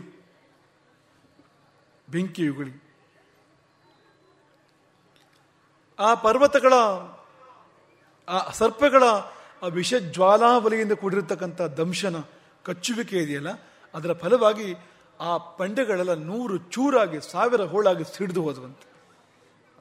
ವಿಷದ ಪ್ರಭಾವ ಮತ್ತು ಬೆಂಕಿ ಎರಡೂ ಸೇರಿ ಬಂಡೆಗಳೆಲ್ಲ ಚೂರು ಚೂರಾಗ್ತಾ ಇದ್ದಾವೆ. ಹಾಗಂತ ಅದೇ ಪರ್ವತದಲ್ಲಿ ವಿಷ ಶಮನದ ಅನೇಕ ಔಷಧಿ ಲತೆಗಳಿದ್ದಾವೆ ಅದೇ ಪರ್ವತದಲ್ಲಿ. ಆದರೆ ಆ ಔಷಧಿ ಲತೆಗಳಿಗೆ ಈ ಒಂದು ವಿಷವನ್ನು ಶಮನ ಮಾಡುವ ಶಕ್ತಿ ಇಲ್ಲ. ಯಾಕೆಂದ್ರೆ ಪ್ರಾಣವೇ ಹೋಯಿತು ಎಂಬ ಒಂದು ಆ ಸನ್ನಿವೇಶದಲ್ಲಿ ಉತ್ಕಟವಾಗಿರ್ತಕ್ಕಂಥ ಸ್ಥಿತಿಯಲ್ಲಿ ಆ ಸರ್ಪಗಳು ಕಚ್ಚುವಾಗ ಬರುವ ವಿಷ ಇದೆಯಲ್ಲ, ಅದು ಇನ್ನು ಹೆಚ್ಚೇನು ಬರ್ಲಿಕ್ಕೆ ಸಾಧ್ಯ ಇಲ್ಲ. ಆ ಪ್ರಮಾಣದ ವಿಷವನ್ನು ಕಕ್ಕಿದ್ದರಿಂದ, ಬೆಂಕಿಯನ್ನು ಉಗುಳಿದ್ದರಿಂದ ಆ ಪರ್ವತದಲ್ಲಿ ಇದ್ದಂಥ ಔಷಧಿ ಲತೆಗಳಿಗೆ ಕೂಡ ಶಕ್ತಿ ಇಲ್ಲ ವಿಷವನ್ನು ಶಮನ ಮಾಡಲಿಕ್ಕೆ. ಅಂತಹದ್ದೊಂದು ಸಂದರ್ಭ. ಇಡೀ ಪರ್ವತದಲ್ಲಿ ಏನೆಲ್ಲ ಆಗ್ತಾ ಇದೆ. ಆಗಲೇ ಹೇಳಿದಂತೆ ಗಗನದಲ್ಲಿ ದೇವತೆಗಳ, ಋಷಿಗಳ ವೃಂದ ಇದೆ. ವಿದ್ಯಾಧರರು, ಮಹರ್ಷಿಗಳು, ನಾಗರು, ಯಕ್ಷರು, ಗಂಧರ್ವರು ವಿಹಾರಾರ್ಥವಾಗಿ ಬಂದಿರತಕ್ಕಂಥವ್ರು. ಆ ಪರ್ವತದಲ್ಲಿ ವಿಹರಿಸ್ತಾ ಇದ್ದವರು. ಅಲ್ಲಿ ತಿಂದು ಕುಡಿದು ಓಡಾಡಿ ಹಾಡಿ ಎಲ್ಲ ಮಾಡ್ತಾ ಇದ್ದವರು. ಎಲ್ಲವನ್ನೂ ಅಲ್ಲಲ್ಲೇ ಬಿಟ್ಟು ಅವರ ಪಾತ್ರಗಳು, ಅರ್ಧ ತಿಂದ ಕುಡಿದ ಪಾತ್ರಗಳಿರ್ಬೋದು, ಆಯುಧಗಳಿರ್ಬೋದು, ಆಭರಣಗಳಿರ್ಬೋದು, ಬಟ್ಟೆ ಬರೆಗಳಿರ್ಬೋದು, ಎಲ್ಲವನ್ನೂ ಅಲ್ಲಲ್ಲಿ ಬಿಟ್ಟು ಆಕಾಶದಲ್ಲಿ ಅಡರಿ ವಿಸ್ಮಯದಿಂದ ನೋಡ್ತಾ ಇದ್ದಾರೆ. ಏನಾಗ್ತಾ ಇದೆ? ಪರ್ವತವೇ ಸೀಳಿ ಹೋಗ್ತಾ ಇದೆಯಾ? ಇಬ್ಬಾಗವಾಗಿ ಹೋಗ್ತಾ ಇದೆಯಾ ಮಹೇಂದ್ರ ಪರ್ವತ ಎಂಬುದಾಗಿ ಅಚ್ಚರಿಯಿಂದ ಪರ್ವತವನ್ನು ನೋಡ್ತಾ ಇದ್ರೆ ಅವರ ಪ್ರಶ್ನೆಗೆ, ಅವರ ಅಂತರಂಗದ ಪ್ರಶ್ನೆಗೆ ಉತ್ತರ ಸಿಕ್ಕಿದಂತೆ. ಭಾವಿತಾತ್ಮರಾದ ಋಷಿಗಳು, ಚಾರಣರು, ಸಿದ್ಧರು ಆಗುತ್ತಿರುವುದನ್ನು ವಿವರಿಸಿ ಹೇಳ್ತಾ ಇದ್ದಾರೆ. ಚಾರಣರ ವಾಣಿ, ಸಿದ್ಧರ ವಾಣಿ, ಋಷಿಗಳ ವಾಣಿ ಅಂತರಿಕ್ಷದಲ್ಲಿ ಕೇಳಿ ಬಂತಂತೆ ಅಶರೀರ ವಾಣಿಯಾಗಿ. ಇದು ಪರ್ವತಾಕಾರದ ಹನುಮಂತ ಮರುತಸುತ ಸಾಗರವನ್ನು ದಾಟಲಿಕ್ಕೆ ಹೊರಟಿದ್ದಾನೆ, ಮಕರಾಲಯವನ್ನು ದಾಟಲಿಕ್ಕೆ ಹೊರಟಿದ್ದಾನೆ. ತನಗಾಗಿ ಅಲ್ಲ, ರಾಮನಿಗಾಗಿ, ಸುಗ್ರೀವನಿಗಾಗಿ, ಕಪಿಕೋಟಿಗಳ ಉಳಿವಿಗಾಗಿ ದುಷ್ಕರವಾದ ಕಾರ್ಯವನ್ನು ಇನ್ನೂವರೆಗೂ ಯಾರೂ ಮಾಡದ, ಮುಂದೆಯೂ ಯಾರೂ ಮಾಡಲು ಸಾಧ್ಯವಾಗದೇ ಇರತಕ್ಕಂಥ ಹನುಮಾನ್ ಅಬ್ಧಿಮತರತ್ ಅಂಥ ಒಂದು ಮಹತ್ ಕಾರ್ಯ. ಕೇವಲ ಬಾಹುಬಲದಿಂದ, ಜಂಘಾಬಲದಿಂದ ಸಮುದ್ರವನ್ನು ದಾಟತಕ್ಕಂಥ, ಹಾರಿದಾಡ್ತಕ್ಕಂಥ ಒಂದು ಮಹತ್ ಕಾರ್ಯವನ್ನು ಮಾಡಲಿಕ್ಕೆ ದುಷ್ಪ್ರಾಪವಾದ, ತಲುಪಲು ಸಾಧ್ಯವಿಲ್ಲದೆ ಇರತಕ್ಕಂಥ ಹನುಮಂತನಿಗೆ ಮಾತ್ರ ಸಾಧ್ಯ ಇರತಕ್ಕಂಥ ಆಚೆ ತೀರವನ್ನು, ಲಂಕೆಯನ್ನು ತಲುಪಲಿಕ್ಕೆ ಹನುಮಂತ ಹೊರಟಿದ್ದಾನೆ ಎಂಬುದನ್ನು ಕೇಳಿದಾಗ ವಿಷಯ ಏನೊಂದು ಗೊತ್ತಾಯ್ತಂತೆ ಅವರಿಗೆ. ವಿದ್ಯಾಧರರಿಗೆ, ಮಹರ್ಷಿಗಳಿಗೆ, ನಾಗರಿಗೆ, ಯಕ್ಷರಿಗೆ ವಿಷಯ ವೇದ್ಯವಾಗಿದ್ದು ಹೇಗೆ ಅಂದರೆ ಸಿದ್ಧಚಾರಣರ ವಾಣಿಯಿಂದ ಅಂತ. ಆ ಸಿದ್ಧಚಾರಣರ ವಾಣಿ ಇದು. ಏನದು? ಅದ್ಭುತವು ಮೈವೆತ್ತು ಗಿರಿನೆತ್ತಿ ಹತ್ತುತ್ತಿದೆ. ಅದ್ಭುತವೇ ಆಕಾರವನ್ನು ತಾಳಿ ಗಿರಿನೆತ್ತಿ ಹತ್ತುತ್ತಿದೆ. ವಾನರನ ವಿರಾಟ್ ರೂಪ ಕೌತುಕವ ಬಿತ್ತುತ್ತಿದೆ. ಮೃಡ ದೃಢತೆ ಒಡಲಾಗಿ ಕಡಲಾಚೆ ನೆಗೆಯುತ್ತಿದೆ. ಮೃಡನ ಪರಶಿವನ ದಾರ್ಢ್ಯ, ಅವನ ದೃಢತೆ ಅದೇ ರೂಪು ತಾಳಿ ಕಡಲಾಚೆ ನೆಗೆಯುತ್ತಿದೆ. ಓ ಬನ್ನಿ ಬನ್ನಿರೋ, ಕಣ್ಗಾಣ ಬನ್ನಿ, ಭಕ್ತಿ ಭಗವತ್ ಶಕ್ತಿ ಮನಗಾಣ ಬನ್ನಿ. ಅದ್ಭುತವಾಗಿರ್ತಕ್ಕಂಥ ಆ ಹನುಮಂತನ ಸಾಹಸಕ್ಕೊಂದು ಅದ್ಭುತವಾದ ಪದ.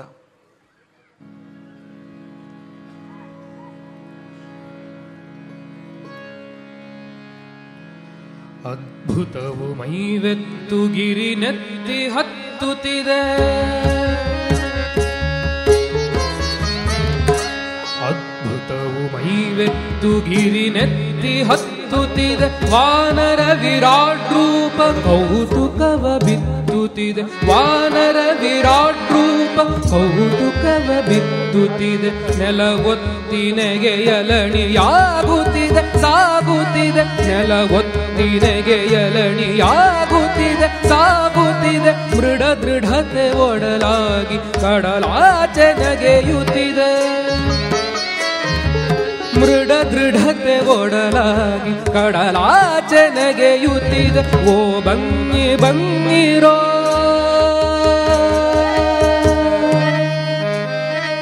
ಓ ಬನ್ನಿ ಬನ್ನಿರೋ, ಕಣ್ಗಾಣ ಬನ್ನಿ. ಭಕ್ತಿ ಭಗವತ್ ಶಕ್ತಿ ಮನಗಾಣ ಬನ್ನಿ. ಓ ಬನ್ನಿ ಬನ್ನಿರೋ, ಕಣ್ಗಾಣ ಬನ್ನಿ. ಭಕ್ತಿ ಭಗವತ್ ಶಕ್ತಿ ಮನಗಾಣ ಬನ್ನಿ.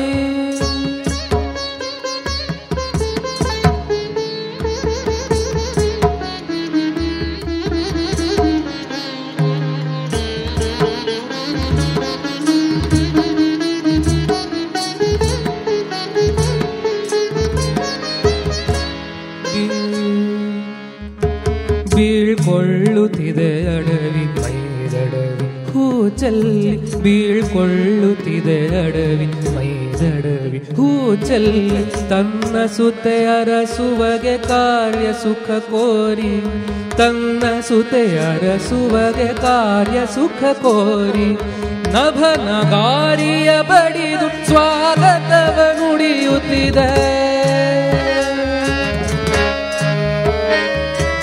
ನಭ ನಗಾರಿಯ ಬಡಿದು ಸ್ವಾಗತವ ನುಡಿಯುತ್ತಿದೆ. ಉಯ್ಯಾಲೆ ಆಡಿಸಿದ ಆಡಿಸಿದೆ ಗಾಳಿ ತೋಳ್ತು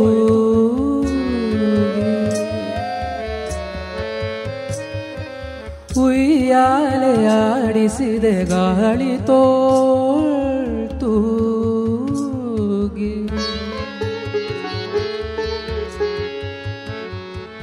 ಯುಗ ಯುಗದ ಸಾಧನೆಯ ಸಾಕಾರ ಕಾಣ್ಬನ್ನಿ ಜಗದ ಚೇತನ ಚಿಮ್ಮಿನಗೆಯುವುದ ಕಾಣ್ಬನ್ನಿ ಯುಗ ಯುಗದ ಸಾಧನೆಯ ಸಾಕಾರ ಕಾಣ್ಬನ್ನಿ ಜಗದ ಚೇತನ ಚಿಮ್ಮಿನಗೆಯುವುದ ಕಾಣ್ಬನ್ನಿ ಓ ಬನ್ನಿ ಬನ್ನಿರೋ ಕಣ್ಗಾಣ ಬನ್ನಿ ಭಕ್ತಿ ಭಗವತ್ ಶಕ್ತಿ ಮನಗಾಣ ಬನ್ನಿ ಓ ಬನ್ನಿ ಬನ್ನಿರೋ ಕಣ್ಗಾಣ ಬನ್ನಿ ಭಕ್ತಿ ಭಗವತ್ ಶಕ್ತಿ ಮನಗಾಣ ಬನ್ನಿ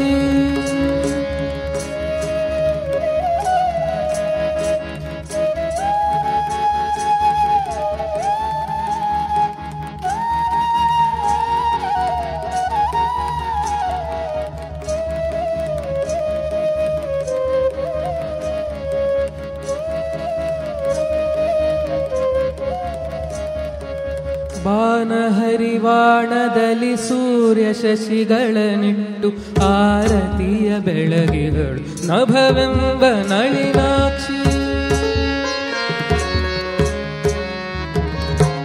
ಬಾನಹರಿವಾಣದಲ್ಲಿ ಸೂರ್ಯ ಶಶಿಗಳನ್ನಿಟ್ಟು ಆರತಿಯ ಬೆಳಗಿಗಳು ನಭವೆಂಬ ನಳಿನಾಕ್ಷಿ ಆರತಿಯ ಬೆಳಗಿಗಳು ನಭವೆಂಬ ನಳಿನಾಕ್ಷಿ ಸಾಗರೋಲ್ಲಂಘನದ ರಾಮ ಕಾರ್ಯಾದ್ಭುತಕ್ಕೆ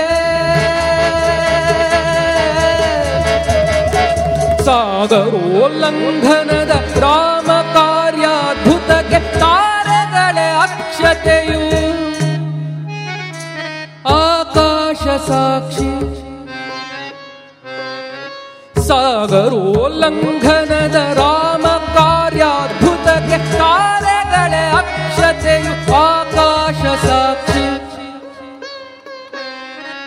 ಓ ಬನ್ನಿ ಬನ್ನಿರೋ ಕಂಗಾಣ ಬನ್ನಿ ಭಕ್ತಿ ಭಗವತ್ ಶಕ್ತಿ ಮನಗಾಣ ಬನ್ನಿ ಓ ಬನ್ನಿ ಬನ್ನಿರೋ ಕಂಗಾಣ ಬನ್ನಿ ಭಕ್ತಿ ಭಗವತ್ ಶಕ್ತಿ ಮನಗಾಣ ಬನ್ನಿ ಯುಗ ಯುಗದ ಸಾಧನೆಯ ಸಾಕಾರ ಕಾಣ್ಬನ್ನಿ ಜಗದ ಚೇತನ ಚಿಮ್ಮಿನಗೆಯುವುದ ಕಾಣ್ಬನ್ನಿ ಜಗದ ಚೇತನ ಚಿಮ್ಮಿನಗೆಯುವುದ ಕಾಣ್ಬನ್ನಿ ಜಗದ ಚೇತನ ಚಿಮ್ಮಿನಗೆಯುವುದ ಕಾಣ್ಬನ್ನಿ ಓ ಬನ್ನಿ ಬನ್ನಿರೋ ಭಕ್ತಿ ಭಗವತ್ ಶಕ್ತಿ ಮನಗಾಣ ಬನ್ನಿ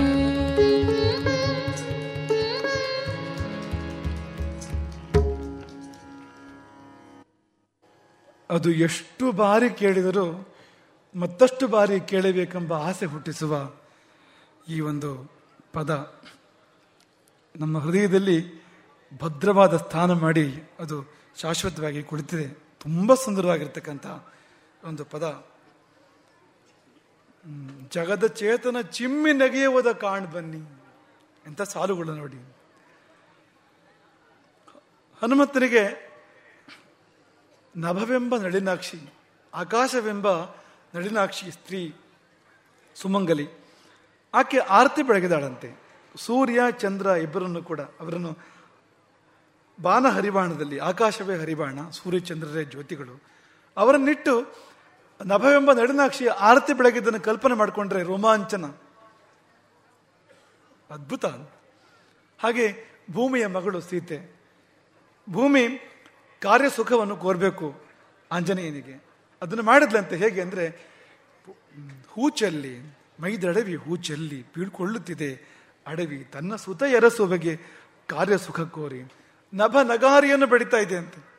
ಅದು ಸ್ವಾಗತ. ಅದು ಉಯ್ಯಾಲೆಯ ಆಡಿಸಿದೆ ಗಾಳಿ ತೋಳ್ತೋಗಿ, ತುಂಬ ಸುಂದರವಾಗಿರ್ತಕ್ಕಂಥ ಸಾಲು. ಗಾಳಿಯ ಮಗ ವಾಯುಪುತ್ರ ಹನುಮಂತ ವಾಯು ಮಾರ್ಗದಲ್ಲಿ ಹೋಗ್ತಾ ಇರುವಾಗ ಅದು ತೂಗಿದ ಹಾಗೆ ಅಂತ, ಗಾಳಿಯಲ್ಲಿ ತೂಗಿದ ಹಾಗೆ ಅಂತ. ತೂಗಿದ್ದೇನು ಅಂದರೆ ಅದು ಗಾಳಿಯ ಬಾಹುಗಳು, ವಾಯುದೇವನ ಬಾಹುಗಳು, ಅವನ ತಂದೆ ವಾಯುದೇವ. ಹಾಗಾಗಿ ಇಂತಹದ್ದೊಂದು ಮಂಗಲಾಚರಣೆಯ ಒಂದು ಪದ ಅದು ಅದು ಅದು ಏನೋ ಯೋಗಾಯೋಗದಿಂದ ಯುಗಕ್ಕೊಮ್ಮೆ ಇಂಥ ಒಂದು ಪದ ಬರುತ್ತದೆ ಮತ್ತು ಇಂಥದ್ದೊಂದು ರಾಗ ಸಂಯೋಜನೆ ಆಗ್ತದೆ. ಇಂಥ ಕಂಠವೂ ಕೂಡ ಅದಕ್ಕೆ ಸೇರ್ಕೊಡ್ತದೆ. ಅಷ್ಟನ್ನು ಮಾತ್ರ ಹೇಳ್ಬೋದು.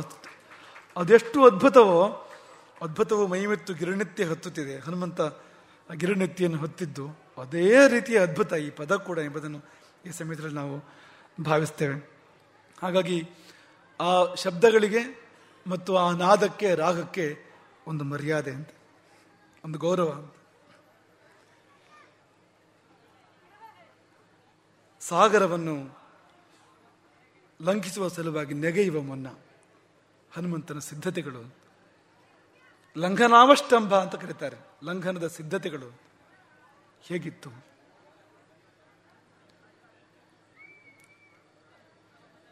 ಒಂದು ಸ್ಥಾನವನ್ನು ಆರಿಸಿದ್ದಾನೆ. ಎಲ್ಲಿಂದ ನೆಗೆಯಬೇಕೋ ಅಂತ ಒಂದು ಸ್ಥಾನವನ್ನು ಆರಿಸಿ ಅಲ್ಲಿಗೆ ಹನುಮಂತ ಬಂದಿದ್ದಾನೆ. ಹಾರುವ ಭಂಗಿಯಲ್ಲಿ ಕುಳಿತಿದ್ದಾನೆ. ಇನ್ನೇನು ಹಾರಬೇಕು. ಅದಕ್ಕಿಂತ ಮೊದಲು ಅವನ ಶರೀರದಲ್ಲಿ ಏನೆಲ್ಲ ಆಯಿತು. ಹನುಮಂತನ ರೋಮಗಳು ಕಂಪಿಸಿದವಂತೆ. ಒಂದು ರೋಮಾಂಚನ ಅದು. ಚಕಂಪೆ ಚಾಚಲೋಪಮಃ. ಹನುಮಂತನು ಕೂಡ ಒಮ್ಮೆ ಸಣ್ಣದಾಗಿ ಕಂಪಿಸಿದನಂತೆ. ಪರ್ವತಾಕಾರದ ಹನುಮಂತ ಸಣ್ಣದಾಗಿ ಕಂಪಿಸ್ತಾನೆ. ರೋಮಗಳೆಲ್ಲವೂ ಕೂಡ ಕಂಪಿಸ್ತಾ ಇದ್ದಾವೆ. ಅದೇನು ಅಂದರೆ ಅದು ರೋಮಾಂಚನ. ಅದು ಒಂದು ಚಳಿ ಬಂದಂತೆ ಆಗುವಂಥದ್ದು. ದೇವತೆಗಳ ದರ್ಶನ ಮಾಡುವಾಗ ಅನೇಕ ಸಾಧಕರಿಗೆ ಅಂಥದ್ದು ಆಗುವುದನ್ನು ಕಾಣ್ತೇವೆ. ಒಂದ್ಸಾರಿ ಮೈ ನಡುಗಿದಂತೆ. ಅದೇನು ಅಂದರೆ ಆ ಶಕ್ತಿ ತನ್ನ ಕೆಲಸ ಮಾಡ್ತಾ ಇರುವಾಗ ಆ ತಂಪು, ಆ ಚೈತನ್ಯ ಅದು ಹರಿದಾಡುವಾಗ ಆಗ್ತಕ್ಕಂಥ ಒಂದು ಪ್ರಕ್ರಿಯೆ ಅದು. ಒಮ್ಮೆ ಬಾಯ್ದೆರೆದು ಬಲವಾಗಿ ಗರ್ಜಿಸಿದನಂತೆ, ಪ್ರಳಯ ಕಾಲದ ಮೋಡದಂತೆ. ಆ ಬಳಿಕ ತಾನು ಹಾರುವ ಮೊದಲು ತನ್ನ ಬಾಲವನ್ನು ಕ್ರಮವಾಗಿ ತುದಿಯಿಂದ ಸುರುಳಿ ಸುತ್ತಿ ಒಮ್ಮೆ ಗಗನಕ್ಕೆ ಎಸೆದನಂತೆ.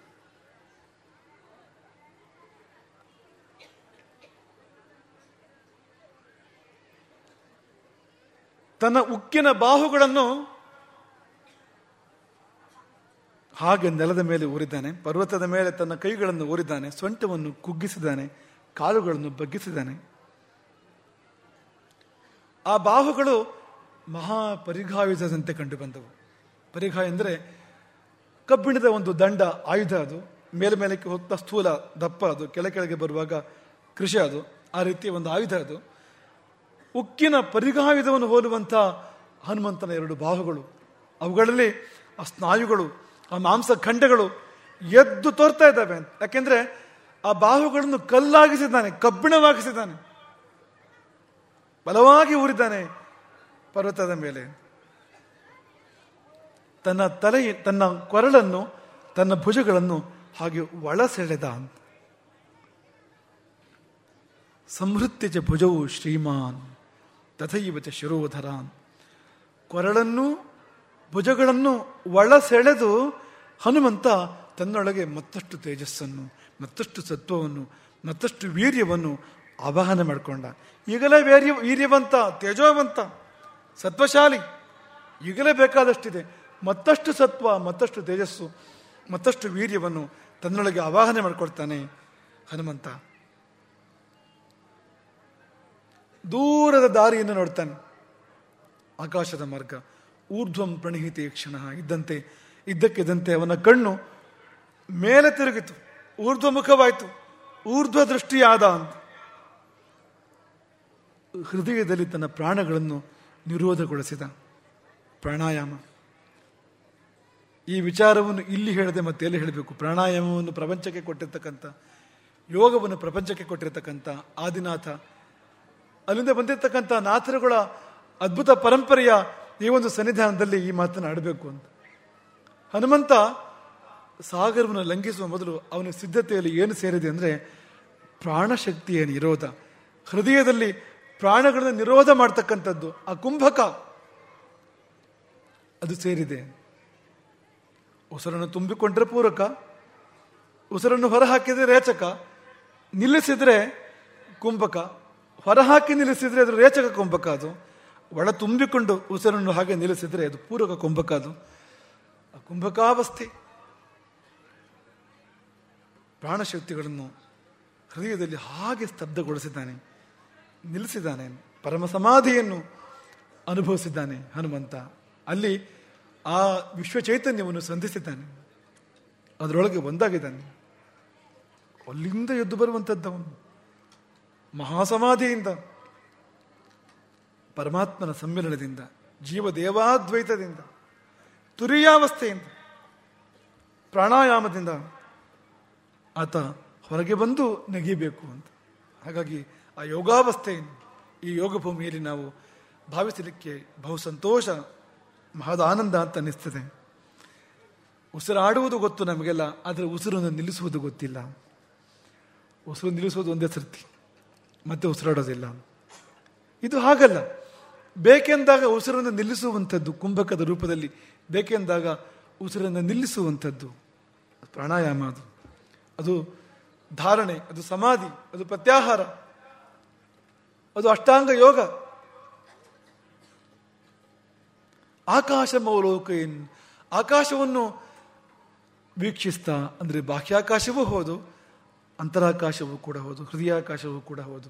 ಹಾಗಾಗಿ ಅಂಥದ್ದೊಂದು ಯೋಗದ ಪರಮೋತ್ತುಂಗ ಸ್ಥಿತಿಯನ್ನು ತಾಡಿದ ಹನುಮಂತ ಅಲ್ಲಿಂದ ಹೊರಬಂದು ತನ್ನ ಕಿವಿಗಳನ್ನು ಕೊಂಚ ಮುದುರಿ ಪಾದಗಳನ್ನು ಗಟ್ಟಿಯಾಗಿ ಓರಿ ಹಾರುವ ಮುನ್ನ ಕಪಿಗಳಿಗೆ ಮತ್ತೆರಡು ಮಾತುಗಳನ್ನು ಹೇಳ್ತಾನೆ.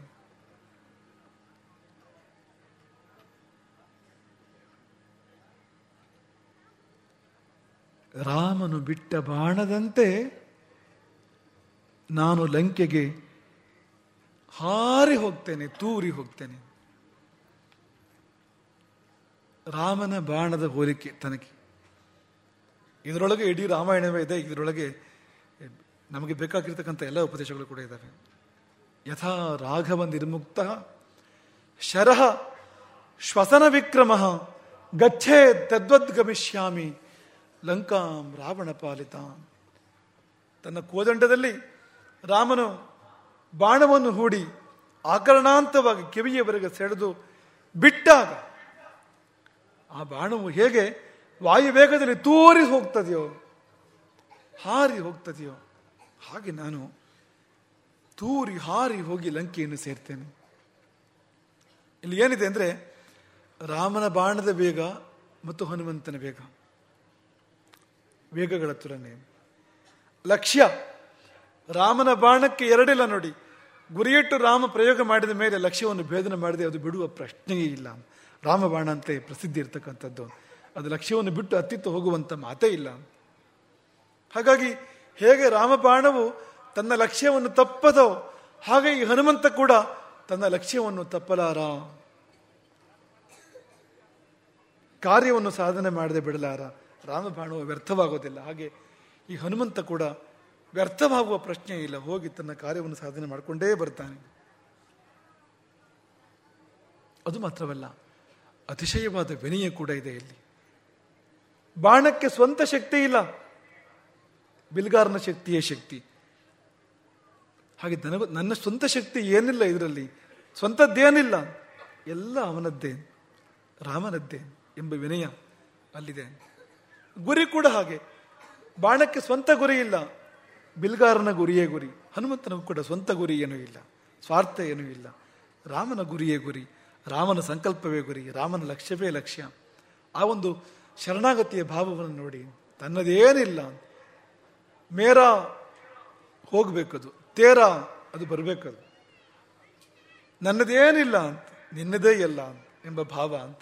ಹಾಗೆ ಆ ಒಂದು ಸಮರ್ಪಿತ ಭಾವದಲ್ಲಿ ಹನುಮಂತ ಹಾರ್ತಾ ಇರತಕ್ಕಂಥದ್ದು. ಗರ್ವದಲ್ಲ, ಗಾಢ ಗರ್ವದಲ್ಲಿ ಅಲ್ಲ, ಅದರ ಬದಲು ಪರಮ ವಿನೀತ ಭಾವದಲ್ಲಿ, ಸಮರ್ಪಿತ ಭಾವದಲ್ಲಿ ಹನುಮಂತ ಸಮುದ್ರವನ್ನು ಹಾರಿರ್ತಕ್ಕಂಥದ್ದು. ಹಾಗಾಗಿ ಯಥಾ ರಾಘವ ನಿರ್ಮುಕ್ತ ಶರಃ ಶ್ವಸನ ವಿಕ್ರಮ, ಹಿಂದಿರುವವನ ಸಂಕಲ್ಪವನ್ನು, ಅವನ ಬಲವನ್ನು ಆಧರಿಸಿ ಬಾಣವು ಹೋಗ್ತಕ್ಕಂಥದ್ದು. ನಮಗೆಲ್ಲ ಇದು ಪಾಠ ಇದು ಅಂತ. ನಾವು ಯಾವ್ದಾದ್ರು ಒಂದು ಕಾರ್ಯವನ್ನು ಸಾಧನೆ ಮಾಡುವಾಗ ಈ ಭಾವದಲ್ಲಿದ್ದರೆ ಕಾರ್ಯ ಸಾಧನೆ ಆಗ್ತದೆ. ಇಲ್ದಿದ್ರೆ ನಾನೇ ನಾನೇ ನಾನೇ ಎನ್ನುವಂತೆ ಇದ್ರೆ ನಮ್ಮ ಗರ್ವಭಂಗವನ್ನು ಭಗವಂತ ಮಾಡಿಸ್ತಾನೆ. ಅದು ಹಾಕ್ಕೊಡುದು ಅಂತ. ಇಂದ್ರಜಿತುವನ್ನು ಸಂಹಾರ ಮಾಡುವಾಗ ಆ ಬಾಣವನ್ನು ಧನಸ್ಸಿಗೆ ಹೊಡೆದಾಗ ಲಕ್ಷ್ಮಣ ಹಿಡಿದು ಕೂಡ ಅದೇ. ರಾಮನು ಧರ್ಮಾತ್ಮನೇ ಹೌದಾದರೆ, ರಾಮನು ಸತ್ಯಸಂಧನೇ ಹೌದಾದರೆ, ರಾಮನಿಗೆ ಸಮನಾದ ಇನ್ನೊಬ್ಬ ಪುರುಷ ಇಲ್ಲ, ಅಪ್ರತಿದ್ವಂದ್ವ ರಾಮ ಪರಮ ಪುರುಷ ಹೌದಾದ್ರೆ ಎಲ್ಲ ಈ ಬಾಣವೇ ಹೋಗು ಇಂದ್ರಜಿತುವನ್ನು ಕೊಲ್ಲು ಅಂತ ಬಾಣ ತನ್ನ ಕೆಲಸವನ್ನು ಮಾಡಿತು. ಲಕ್ಷ್ಮಣನದೇನಿಲ್ಲ, ರಾಮನದೇ ಎಲ್ಲ. ಕೊಂದವನು ಲಕ್ಷ್ಮಣನೇ ಹೌದಾದರೂ ನಿಜವಾಗಿ ಕೊಂದವನು ಯಾರು? ಅದೇ ಅದು ಯಾವುದು ಈಗ ಹನುಮಂತನ ಹಿಂದಿದೆಯೋ ಅದೇ ಆಗ ಲಕ್ಷ್ಮಣನ ಹಿಂದಿದ್ದು ಕೂಡ. ವಾನರ ವೀರರೇ, ಒಂದು ವೇಳೆ ಲಂಕೆಯಲ್ಲಿ ಸೀತೆಯನ್ನು ಕಾಣದೇ ಇದ್ದರೆ ಇದೇ ವೇಗದಲ್ಲಿ ಸ್ವರ್ಗಕ್ಕೆ ಹೋಗ್ತೇನೆ, ಅಲ್ಲಿ ಸೀತೆಯನ್ನು ಹುಡುಕ್ತೇನೆ. ಅಲ್ಲಿಯೂ ಎಲ್ಲಿಯೂ ಸೀತೆ ಕಾಣದೇ ಇದ್ರೆ ಮರಳಿ ಲಂಕೆಗೆ ಬಂದು ಆ ರಾವಣನನ್ನು ಬಡಿದು ಪಶುವಿನಂತೆ ಹಿಡಿದು ಕಟ್ಟಿ ತಂದು ರಾಮನ ಪಾದಕ್ಕೆ ಕೆಡಹುತ್ತೇನೆ, ಬಿಡು ಬಾಯಿ ಎಲ್ಲಿಟ್ಟಿದೆಯಾ ಸೀತೆಯನ್ನು ಎನ್ನುವಂತೆ. ಅಥವಾ ಇಡೀ ಲಂಕಾ ಪರ್ವತವನ್ನೇ, ತ್ರಿಕೂಟ ಪರ್ವತದ ತಲೆ ಮೇಲಿದೆ ಲಂಕೆ, ಲಂಕಾ ಸಹಿತವಾಗಿ ತ್ರಿಕೂಟ ಪರ್ವತವನ್ನ ಕಿತ್ತೆತ್ತಿ ತಂದು ರಾಮನ ಪಾದದ ಮುಂದೆ ಇಡುತ್ತೇನೆ. ಅಂತೂ ಹನುಮಂತ ಅಂತೇ ಬರುವ ಪ್ರಶ್ನೆ ಇಲ್ಲ, ವ್ಯರ್ಥವಾಗಿ ಬರ್ತಕ್ಕಂಥ ಮಾತೇ ಇಲ್ಲ ಅಂತ, ಕಾರ್ಯಸಾಧನೆ ಮಾಡಿಯೇ ಬರ್ತಕ್ಕಂಥದ್ದು ಎಂಬುದಾಗಿ ಒಂದು ಕಿರು ಸಂದೇಶವನ್ನು, ಲಘು ಸಂದೇಶವನ್ನು, ಗಂಭೀರಾರ್ಥವನ್ನು, ಮಹದರ್ಥವನ್ನು ತನ್ನೊಳಗೆ ಇಟ್ಕೊಂಡಿರ್ತಕ್ಕಂಥ ಕಿರು ಸಂದೇಶವನ್ನು ನೀಡಿದ ಹನುಮಂತ ನೆಗೆದ. ಆ ಸಮಯದಲ್ಲಿ ಹನುಮಂತನ ಮನಸ್ಥಿತಿ ಹೇಗಿತ್ತಂತೆ? ಅವಿಚಾರಯನ್, ಪೂರ್ತಿ ಯಾವ ವಿಚಾರವೂ ಕೂಡ ಇಲ್ಲ, ಬಿಳಿ ಹಾಳೆಯಂತೆ, ಶೂನ್ಯದಂತೆ. ಅವಿಚಾರಯನ್, ಏನೊಂದೂ ವಿಚಾರ ಮಾಡದೆ ಹನುಮಂತ ನೆಗೆದಿದ್ದು. ಏನೊಂದು ವಿಚಾರ ಮಾಡದೆ, ಏನು ವಿಚಾರ ಮಾಡಬೇಕಾಗಿತ್ತು? ಆ 10 ತಲೆಯವನ ನೆಲದ ಆಪತ್ತೆಷ್ಟೋ. 10 ತಲೆಯವನು, 10 ತಲೆಯವನು ರಾವಣ ಹಾರ್ತಾ ಇರ್ತಕ್ಕಂಥದ್ದು ಲಂಕೆಗೆ ಅಂತ. ಹಾಗಾಗಿ ಆ 10 ತಲೆಯವನ ನೆಲದ ಆಪತ್ತೆಷ್ಟೋ, ಕುತ್ತಿಗೆಯ ನೆತ್ತಿರುವ ಕುತ್ತುಗಳದೆಷ್ಟೋ, ನಭ ನೆತ್ತಿಯವಳೆಷ್ಟೋ, ಅಬ್ದಿ ಗರ್ಭದವಳೆಷ್ಟೋ, ಯಾವುದನ್ನು ವಿಚಾರ ಮಾಡಲಿಲ್ಲ. ಸಮುದ್ರದ ಆಳದಲ್ಲಿ, ಆಕಾಶದ ಎತ್ತರದಲ್ಲಿ, ಲಂಕೆಯ ಗರ್ಭದಲ್ಲಿ ಎಷ್ಟು ಆಪತ್ತುಗಳು ಇರಬಹುದು, ಎಷ್ಟು ದುಷ್ಟಶಕ್ತಿಗಳು ಬಾಯ್ದಿರದು ಕಾದಿರಬಹುದು, ಯಾವುದನ್ನು ಲೆಕ್ಕಿಸದೆ ಹನುಮಂತ ಅಂತಹ ದೊಡ್ಡ ಒಂದೊಂದು ಪ್ರಯಾಣಕ್ಕೋಸ್ಕರವಾಗಿ ಸಮುದ್ರವನ್ನೇ ದಾಟುವ ಸಲುವಾಗಿ ನೆಗೆದ.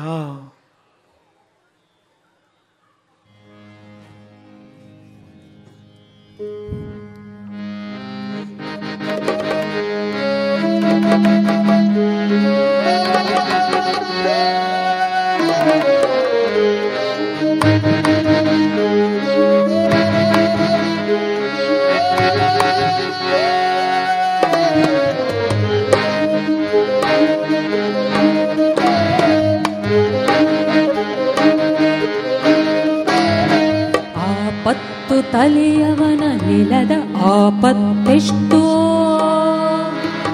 ಕುತ್ತಿಗೆಯ ನೆತ್ತಿರುವ ಕುತ್ತುಗಳದೆಷ್ಟೋ.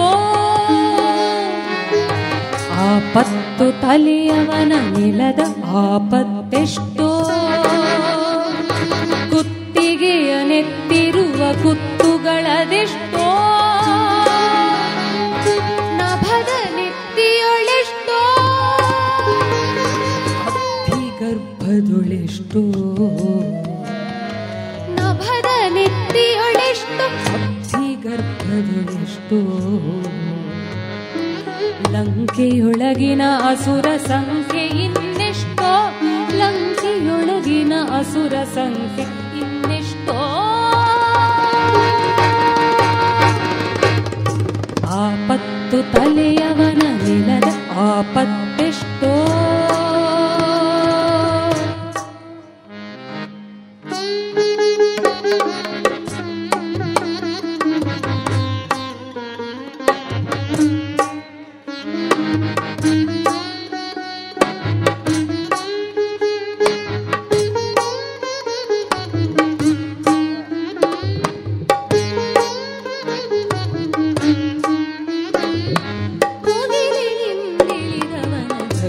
ನುಂಗುವರೆಷ್ಟೋ ಕೋಟೆ ಕೊತ್ತಲ ದಂಡು ದಾಳಿಯೆಷ್ಟೋ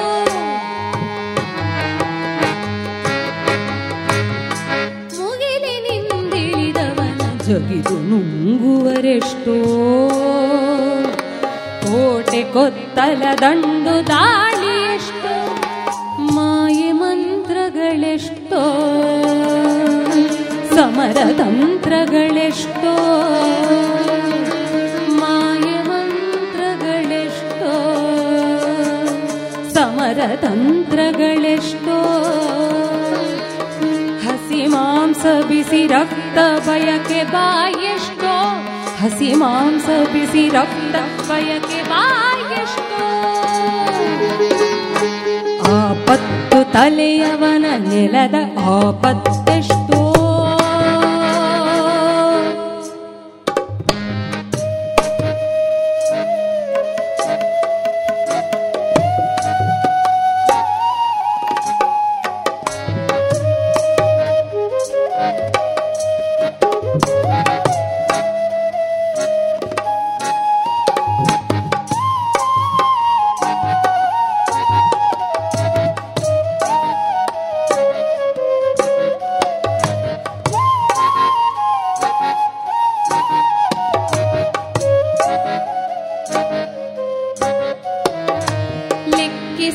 ದುಃಖಿಸದೆ ನೆಗೆದು ಹಾರಿದ ಹನುಮ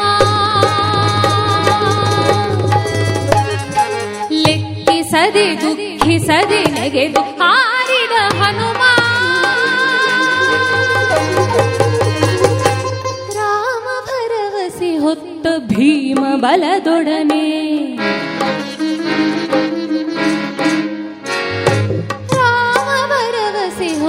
ಭೀಮ ಬಲದೊಡನೆ ಶ್ರೀರಾಮ ಜಯ ರಾಮ ಜಯ ಜಯ ರಾಮ ಶ್ರೀರಾಮ ಜಯ ರಾಮ ಜಯ ಜಯ ರಾಮ ಶ್ರೀರಾಮ ಜಯ ರಾಮ ಜಯ ಜಯ ರಾಮ ಶ್ರೀರಾಮ ಜಯ ರಾಮ ಜಯ ಜಯ ರಾಮ ಶ್ರೀರಾಮ ಜಯ ರಾಮ ಜಯ ಜಯ ರಾಮ ರಾಮ ಭರವಸೆ ಹೊತ್ತ ಭೀಮ ಬಲದೊಡನೆ ಲೆಕ್ಕಿಸದೆ ದುಃಖಿಸದೆ ನೆಗೆದು ಹಾರಿದ ಹನುಮ ರಾಮ ಭರವಸೆ ಹೊತ್ತ ಭೀಮ ಬಲದೊಡನೆ ಶಂಕೆ ಅಂಕಿಗಳಿಲ್ಲ ಆಂಜನೇಯನಿಗೆ ಶಂಕೆ ಅಂಕಿಗಳಿಲ್ಲ ಆಂಜನೇಯನಿಗೆ ಅಂಜಿಕೆಯು ಇನಿತಿಲ್ಲ ಸಂಜೀವರಾಯನಿಗೆ ಅಂಜಿಕೆಯು ಇನಿತಿಲ್ಲ ಸಂಜೀವರಾಯನಿಗೆ ರೋಮ ರೋಮಕ್ಕೆ ಕಟ್ಟಿ ರಾಮನಾಮದ ರೆಕ್ಕೆ ರೋಮ ರೋಮಕ್ಕೆ ಕಟ್ಟಿ ರಾಮನಾಮದ ರೆಕ್ಕೆ ರೋಮ ರೋಮಕ್ಕೆ ಕಟ್ಟಿ ರಾಮನಾಮದ ರೆಕ್ಕೆ ಲೆಕ್ಕಿಸದೆ ದುಃಖಿಸದೆ ನೆಗೆದು ಹಾರಿದ ಹನುಮ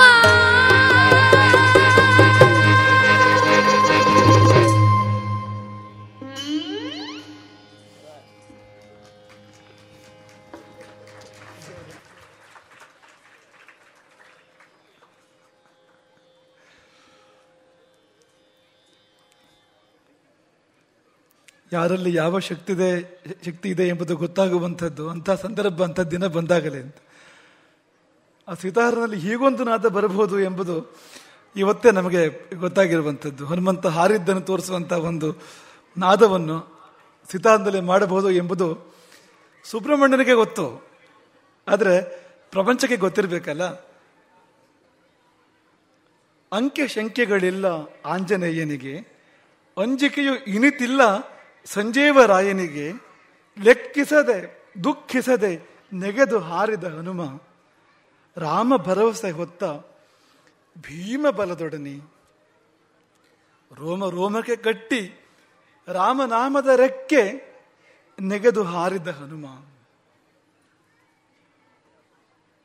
ಹನುಮನಲ್ಲಿ ಗರುಡಾವೇಶ. ಪಕ್ಷಿರಾಜನಂತೆ ಹನುಮಂತ ಗಗನ ಮಾರ್ಗದಲ್ಲಿ ಸಾಗ್ತಾ ಇದ್ದಾನೆ ಲಂಕೆಯ ಕಡೆಗೆ. ಅವನ ಹಿಂದೆ ಬಹಳ ಜನ ಬಂದ್ರಂತೆ. ಅವನ ಹಿಂದೆ ದೊಡ್ಡ ಗುಂಪೆ ಬರ್ತಾ ಇದೆ. ನಮಗೆಲ್ಲ ಆಶ್ಚರ್ಯ ಆಗ್ಬೋದು, ಯಾವ ರಾಮಾಯಣದಲ್ಲೂ ಈ ಕಥೆ ಕೇಳಿದಾಗಿಲ್ವಲ್ಲ. ಹನುಮಂತ ಲಂಕೆಗೆ ಹಾರಿದ್ದು, ಸಮುದ್ರವನ್ನು ಹಾರಿದ್ದು ಒಬ್ಬನೇ ಆಗಿದ್ದಾನೆ ಅಂತ. ಅವನ ಹಿಂದೆ ಮತ್ತೆ ಯಾರು ಬರ್ಲಿಕ್ಕೆ ಸಾಧ್ಯ ಅಂತಂದ್ರೆ, ಮಹೇಂದ್ರ ಪರ್ವತದ ವೃಕ್ಷಗಳೆಲ್ಲ ಅವನ ಹಿಂದೆ ಬಂದುವಂತೆ. ಅದು ಹೇಗೆ ಅಂದ್ರೆ, ಅದು ಕಾಲಿನಿಂದ ಒದ್ದು ಮಹೇಂದ್ರ ಪರ್ವತವನ್ನು ಒದ್ದು ಹಾರಿದ್ದಿದೆಯಲ್ಲ, ಆ ಪಾದಾಘಾತದ ಪರಿಣಾಮ ಎಷ್ಟಿತ್ತು ಅಂದ್ರೆ, ಅನೇಕಾನೇಕ ವೃಕ್ಷಗಳು, ಹೂ ಬಿಟ್ಟ ಮರಗಳು ಹನುಮನನ್ನು ಹಿಂಬಾಲಿಸಿದುವಂತೆ. ಅದಕ್ಕೊಂದು ಉದಾಹರಣೆ ಕೂಡ ಕೊಡ್ತಾರೆ. ಅದೇನೆಂದ್ರೆ, ಯಾರಾದರೂ ಮನೆಗೆ ಅತಿಥಿಗಳು ಬಂದಾಗ ಅವರು ಹೊರಟು ನಿಂತರೆ ಮನೆ ಒಳಗಿಂದ ಕಳಿಸ್ಕೊಡ್ಬಾರ್ದು, ಅನುಯಾತ್ರೆ ಮಾಡಬೇಕು ಎನ್ನುವುದು ನಿಯಮ.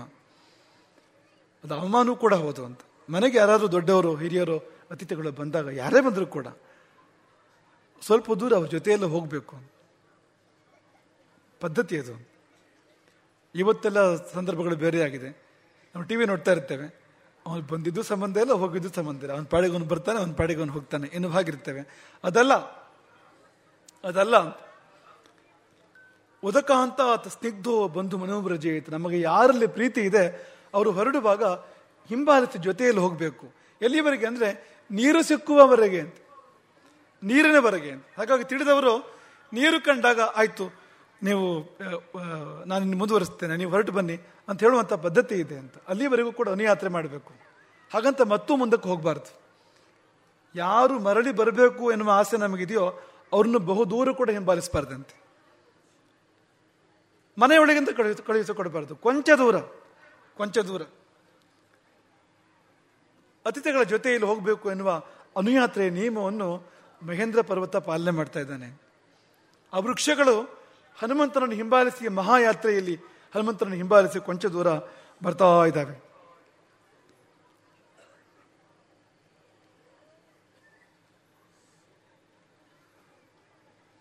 ಅಥವಾ ಸೇನಾಪತಿಯನ್ನು ಸೇನೆ ಹಿಂಬಾಲಿಸಿದಂತೆ.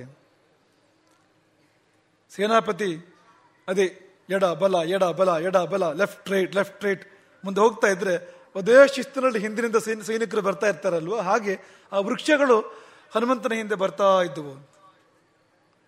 ಹನುಮಂತನ ಮೇಲೆ ಮತ್ತೊಮ್ಮೆ ಪುಷ್ಪವೃಷ್ಟಿಯಾಯಿತು.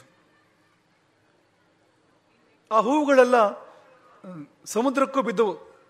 ಸಮುದ್ರವು ಆಕಾಶದಂತೆ ಕಂಡಿತು, ಹೂವುಗಳು ನಕ್ಷತ್ರದಂತೆ. ಬಳಿಕ ಒಂದೊಂದೇ ಮರಗಳು ಅಲ್ಲ ನಿಂತು ಅಂದ್ರೆ ಬಿದ್ದು ಒಂದೊಂದೇ ಸಮುದ್ರಕ್ಕೆ ಬಿದ್ದುವಂತೆ. ಅದು ಹೇಗೆ ಅಂದ್ರೆ, ಅದೇ ನೀರು ಕಂಡಾಗ ಅನುಯಾತ್ರೆಗೆ ಹೋದವನು ಕಳುಹಿಸಿಕೊಟ್ಟು ಹಿಂದಿರುಗುವ ಹಾಗೆ. ಕೊಂಚ ದೂರ ಸಾಗಿದ ಮೇಲೆ ಆ ವೃಕ್ಷಗಳೆಲ್ಲ ಒಂದೊಂದಾಗಿ ಸಮುದ್ರಕ್ಕೆ ಬಿದ್ದವು. ಲಂಘನದ ಅವಸ್ಥೆಯಲ್ಲಿ ಹನುಮಂತನ ಎರಡೂ ಬಾಹುಗಳು ಕೂಡ ಹೊರಗೆ ಚಾಚಿದ್ದವಂತೆ. ನೀವು ಟಿವಿ ರಾಮಾಯಣದಲ್ಲಿ ಈಜು ಹಾಗೆ ಕೈಕಾಲು ಬಡಿಯೋದನ್ನು ಕಾಣ್ತೀರಿ ನೀವು, ಹಾಗೆಲ್ಲ ಅಲ್ಲ. ಪಾಪ ಅವ್ರು ಒಳ್ಳೆ ಕೆಲಸ ಮಾಡಿದ್ದಾರೆ. ಟಿವಿ ರಾಮಾಯಣ, ಟಿವಿ ಮಹಾಭಾರತದ ಮೂಲಕವಾಗಿ ಇಡೀ ದೇಶದಲ್ಲಿ ಸಂಸ್ಕೃತಿ ಜಾಗರಣದ ಕಾರ್ಯವನ್ನು ಮಾಡಿದ್ದಾರೆ. ಆ ಬಗ್ಗೆ ಮೆಚ್ಚುಗೆ ಇದೆ. ಆದರೆ ವಾಸ್ತವದ ಚಿತ್ರಣ ಕೊಡಬೇಕು ಅಂದ್ರೆ ಅದು ಈಜಿದ ಹಾಗಲ್ಲ. ಅದು ಕಾಲಿನಿಂದ ಒದ್ದ ವೇಗ ಇದೆಯಲ್ಲ, ಆ ವೇಗದಲ್ಲಿ ಹೋಗಬೇಕು ಅವನು ಅಲ್ಲಿಯವರೆಗೂ ಕೂಡ, ಲಂಕೆಯವರೆಗೂ ಕೂಡ. ಅದು ಈಜುವುದಲ್ಲ. ಹಾಗಾಗಿ ಎರಡೂ ಬಾಹುಗಳು ಹೀಗೆ ವಿಸ್ತರಿಸಿ ಇದ್ದವ ಹೊರತು, ಬಾಹುಗಳನ್ನ ನೀಡಿದ್ದ ಹೊರತು ಬಡಿತಾ ಇರಲಿಲ್ಲ ಅಂತ ನೆನಪಿಟ್ಕೊಳ್ಬೇಕು ನಾವು ಇದನ್ನು ಅಂತ. ದಾರಾ ಸಿಂಗ್ ಹನುಮಂತನ ನೋಡಿದವರು ಅವರಿಗೋಸ್ಕರ ಹೇಳ್ತಾ ಇರ್ತಕ್ಕಂಥದ್ದು. ಹಾಗಾಗಿ ವಾಲ್ಮೀಕಿ ಉದಾಹರಣೆ ಕೊಟ್ಟಿದ್ದಾರೆ. ಬೆಟ್ಟದ ಒಳಗಿನಿಂದ, ಮಹಾಪರ್ವತದ ಒಳಗಿನಿಂದ ಹೊರಬಂದ 5 ಹೆಡೆಯ 2 ಸರ್ಪಗಳಂತೆ ಕಾಣ್ತಾ ಇದ್ದುವು. ಹನುಮಂತ ಬೆಟ್ಟದಂತೆ ಕಾಣ್ತಾ ಇದ್ರೆ ಅವನ ಎರಡೂ ಬಾಹುಗಳು ದೊಡ್ಡ ಸರ್ಪ, ದೊಡ್ಡ 2 ಸರ್ಪಗಳು, 5 ಹೆಡೆಗಳ ಸರ್ಪ, 5 ಬೆರಳುಗಳು ಇರ್ತಾವಲ್ಲ ಕೈಯಲ್ಲಿ, ಹಾಗಾಗಿ 5 ಹೆಡೆಗಳ ಸರ್ಪಗಳಂತೆ ಆ ಬಾಹುಗಳು ಕಂಡು ಬಂದವು. ಸಮುದ್ರವನ್ನೇ ಕುಡಿಯುವವನಂತೆ, ಆಕಾಶವನ್ನೇ ಕುಡಿಯುವವನಂತೆ ಹನುಮಂತ ಕಂಡು ಬಂದ. ಅಂದ್ರೆ ಹಾಗೆ ಬಾಯಿ ತೆರೆದಿದ್ದ ಆ ಸಮಯದಲ್ಲಿ ಅವನು. ಆ ತೆರೆದ ಬಾಯಿಯಲ್ಲಿ ಸಮುದ್ರವನ್ನೇ ನುಂಗುವನು, ಆಕಾಶವನ್ನೇ ಸ್ವಾಹ ಮಾಡುವನು ಎಂಬಂತೆ ಇತ್ತು. ಕಣ್ಣುಗಳು ಫಳನೆ ಹೊಳಿತಾ ಇದ್ವು, ಮಿಂಚಿನಂತ ಹೊಳಿತಾ ಇದ್ವು ಕಣ್ಣುಗಳು ಆ ಸಮಯದಲ್ಲಿ. ಹೇಗೆಂದ್ರೆ ದೂರದಲ್ಲಿ ಪರ್ವತದಲ್ಲಿ ಬೆಂಕಿ ಕಾಣುವ ಹಾಗೆ. ಹನುಮಂತನನ್ನು ದೂರದಿಂದ ನೋಡಿದರೆ ಆ ಕಣ್ಣುಗಳು ಬೆಂಕಿ ಹಾಗೆ ಜಾಜ್ವಲ್ಯಮಾನವಾಗಿದ್ದವು. ಪಿಂಗೆ ಪಿಂಗಾಕ್ಷ ಮುಖ್ಯಸ್ಯ, ಪಿಂಗಲ ವರ್ಣದ ಕಣ್ಣುಗಳು ಅವು, ಜೇನುತುಪ್ಪದ ಬಣ್ಣದ ಪಿಂಗಲ ವರ್ಣದ ಕಣ್ಣುಗಳು. ಆ ಕಣ್ಣುಗಳು ಎದ್ದು ಕಾಣ್ತಾ ಇದ್ವಂತೆ, ಹೊಳೆದು ಕಾಣ್ತಾ ಇದ್ವಂತೆ, ಸೂರ್ಯ ಚಂದ್ರರಂತೆ. ಇನ್ನು ಅವನ ಬಗಲು, ಆ ಬಗಲಿನಿಂದ ಗಾಳಿ ಹಿಂದಕ್ಕೆ ಹೋಗ್ತಾ ಇದೆ. ಬಗಲ ಒಳಗಿನಿಂದ ಎದುರಿನಿಂದ ಬರುವ ಗಾಳಿ ಅವನ ಬಗಲಿನ ಮೂಲಕವಾಗಿ, ಕಂಕುಳಿನ ಮೂಲಕವಾಗಿ ಹಿಂದಕ್ಕೆ ಹೋಗ್ತಾ ಇದೆ. ಆ ಸಮಯದಲ್ಲಿ ಆ ಗಾಳಿಯು ಭರ್ರನ್ನು ಶಬ್ದ ಮಾಡ್ತಾ ಇತ್ತಂತೆ. ತುಂಬ ಸಹಜವಾಗಿರ್ತಕ್ಕಂಥ ವರ್ಣನೆ. ವೇಗವಾಗಿ ವಾಹನ ಒಂದು ಹೋಗ್ತಾ ಇದ್ರೆ ಬೀಸಿ ಬರುವ ಗಾಳಿ ಭರ್ರನ ಸದ್ದು ಮಾಡುವ ಹಾಗೆ ಪರಮ ವೇಗದಲ್ಲಿ ಸಾಗುವ ಹನುಮಂತನ ಆ ಒಂದು ಇದರಾಗಿ ಬರುವ ಗಾಳಿ, ಭುಜದ ಮೂಲಕ ಕಂಕುಳ ಮೂಲಕ ಹಿಂದೆ ಸಾಗುವ ಗಾಳಿ ಮೋಡದಂತೆ ಸದ್ದು ಮಾಡ್ತಾ ಇತ್ತು. ಆ ಸಮಯದಲ್ಲಿ ಹನುಮಂತ ಉತ್ತರದಿಂದ ದಕ್ಷಿಣಕ್ಕೆ ಹೊರಟ ಉಲ್ಕೆಯಂತೆ, ಬಾಲಚುಕ್ಕಿಯಂತೆ ಕಂಡ.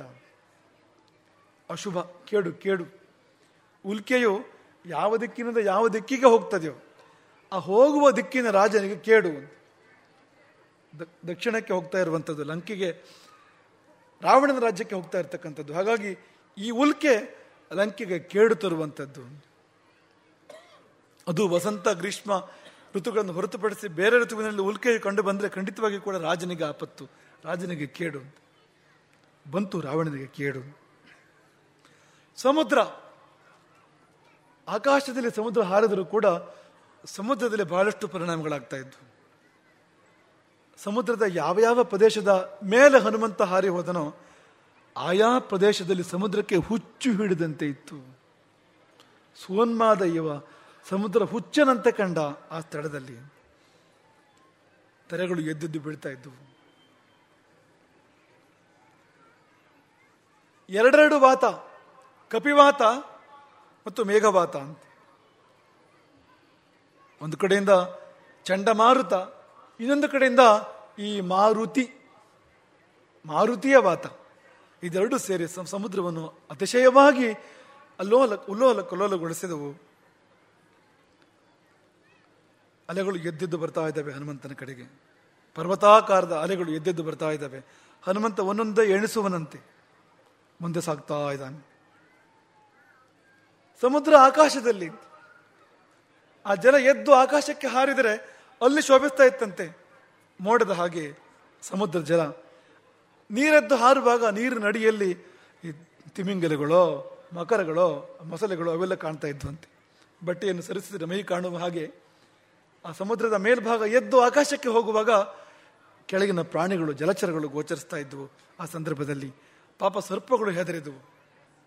ಗರುಡ ಬಂದನೇನೋ, ಈ ವೇಗ, ಈ ಸಮುದ್ರದ ಸಂಚಲನೆ ಗರುಡ ಬಂದಾಗ ಮಾತ್ರ ಆಗ್ತಕ್ಕಂಥದ್ದು. ಅದಲ್ಲದೆ ಈ ರೀತಿಯ ಒಂದು ಉತ್ಪಾತಗಳು ಉಂಟಾಗಲಿಕ್ಕೆ ಸಾಧ್ಯ ಇಲ್ಲ. ಹಾಗಾಗಿ ಗರುಡನೇ ಬಂದೋ ಎಂಬ ಭ್ರಮೆಯಲ್ಲಿ ಸರ್ಪಗಳು ಪಲಾಯನ ಮಾಡಿದವು. ಆಂಜನೇಯನ ನೆರಳು ಆ ಸಮಯದಲ್ಲಿ 10 ಯೋಜನ ಅಗಲ, 30 ಯೋಜನ ಉದ್ದ ಇತ್ತಂತೆ. ಆ ನೆರಳೇ ಅಷ್ಟು ಉದ್ದ ಇತ್ತು ಅಂತ. 30 ಯೋಜನ ಉದ್ದ, 10 ಯೋಜನದ ಅಗಲ. ಯಾವ ದಾರಿಯಲ್ಲಿ ಹನುಮಂತ ಸಾಗಿದನೋ ಸಮುದ್ರ ಆ ದಾರಿಯಲ್ಲಿ ದೋಣಿ ಅಂತ ಆಗ್ತಾ ಇತ್ತಂತೆ. ಹನುಮಂತನ ಉದ್ದಗಲಕ್ಕೆ ನೀರೆಲ್ಲ ಅತ್ತಿತ್ತ ಸರಿದು ದೋಣಿಯ ಆಕಾರ ಬರ್ತಾ ಇತ್ತು ಸಮುದ್ರದಲ್ಲಿ ಎಂಬುದಾಗಿ ವಾಲ್ಮೀಕಿಗಳು ವರ್ಣನೆ ಮಾಡಿದ್ದಾರೆ. ಪಕ್ಷಿಗಳ ನಡುವೆ ಹಾರುವಾಗ ಪಕ್ಷಿರಾಜನಂತೆ ಕಂಡ ಹನುಮಂತ. ಮೋಡಗಳ ನಡುವೆ ಸಾಗುವಾಗ ಚಂದ್ರನಂತೆ. ಮೋಡಗಳು ಬಣ್ಣ ಬಣ್ಣದ ಮೋಡಗಳು, ಬಿಳಿ ಮೋಡ, ಕೆಂಪು ಮೋಡ, ಕಪ್ಪು ಮೋಡ, ನಾನಾ ಬಣ್ಣದ ಮೋಡಗಳು. ಆ ಮೋಡಗಳ ನಡುವೆ ಹನುಮಂತನ ಆಟ ಅಂತ. ಒಮ್ಮೆ ಮೋಡದ ಒಳಗೆ ಹೋಗ್ತಾನೆ, ಒಮ್ಮೆ ಹೊರಗೆ ಬರ್ತಾನೆ, ಒಮ್ಮೆ ಒಳಗೆ ಹೋಗ್ತಾನೆ, ಒಮ್ಮೆ ಹೊರಗೆ ಬರ್ತಾನೆ. ಕೋಡುಗರಿಗೆ ನಗೆ ಮೂಡಿತಂತೆ. ಹನುಮಂತ ಹಾರಿ ಹೋಗುವುದನ್ನು ಕಂಡಾಗ, ಮೋಡಗಳನ್ನು ಭೇದಿಸಿ ಮೋಡ ಬಗೆದು ಓಡುವ ಆ ಬಗೆಯನ್ನು ಕಂಡಾಗ ಕೋಡುಗರಿಗೆ, ಹನುಮಂತನ ಸಹಚರರಾಗಿರ್ತಕ್ಕಂಥ ವಾನರರಿಗೆ ಒಂಥರ ಸಂತೋಷ. ಆ ವೇಗವನ್ನು ಕಂಡಾಗ ಖಂಡಿತ ಇವನು ಲಂಕೆಯನ್ನು ಸೇರ್ತಾನೆ. ಮಾತ್ರವಲ್ಲ, ಲಂಕೆಯಲ್ಲಿ ಹೊಗೆ ಏಳಲಿಕ್ಕಿದೆ, ಕರಿ ಹೊಗೆ. ಕೇಡುಗರ ಒಡಲಿಗೆ, ದಾನವರ ರಾಕ್ಷಸರ ಒಡಲಿಗೆ ಕರಿ ಹೊಗೆ ಮುಸುಕಲಿಕ್ಕಿದೆ. ಸಾತ್ವಿಕರ ಎದೆ ತಣಿಲಿಕ್ಕಿದೆ. ಸಾತ್ವಿಕರ ಎದೆಯೊಳಗಿನ ಧಗೆ, ಸೀತೆಯಂಥವರ, ವಿಭೀಷಣನಂಥವರ ಎದೆಯೊಳಗಿನ ಧಗೆ ತಣಿಲಿಕ್ಕಿದೆ ಎಂಬ ಭಾವ ಆ ಕೋಡುಗರಿಗೆ ಬಂತಿರಬೇಕು.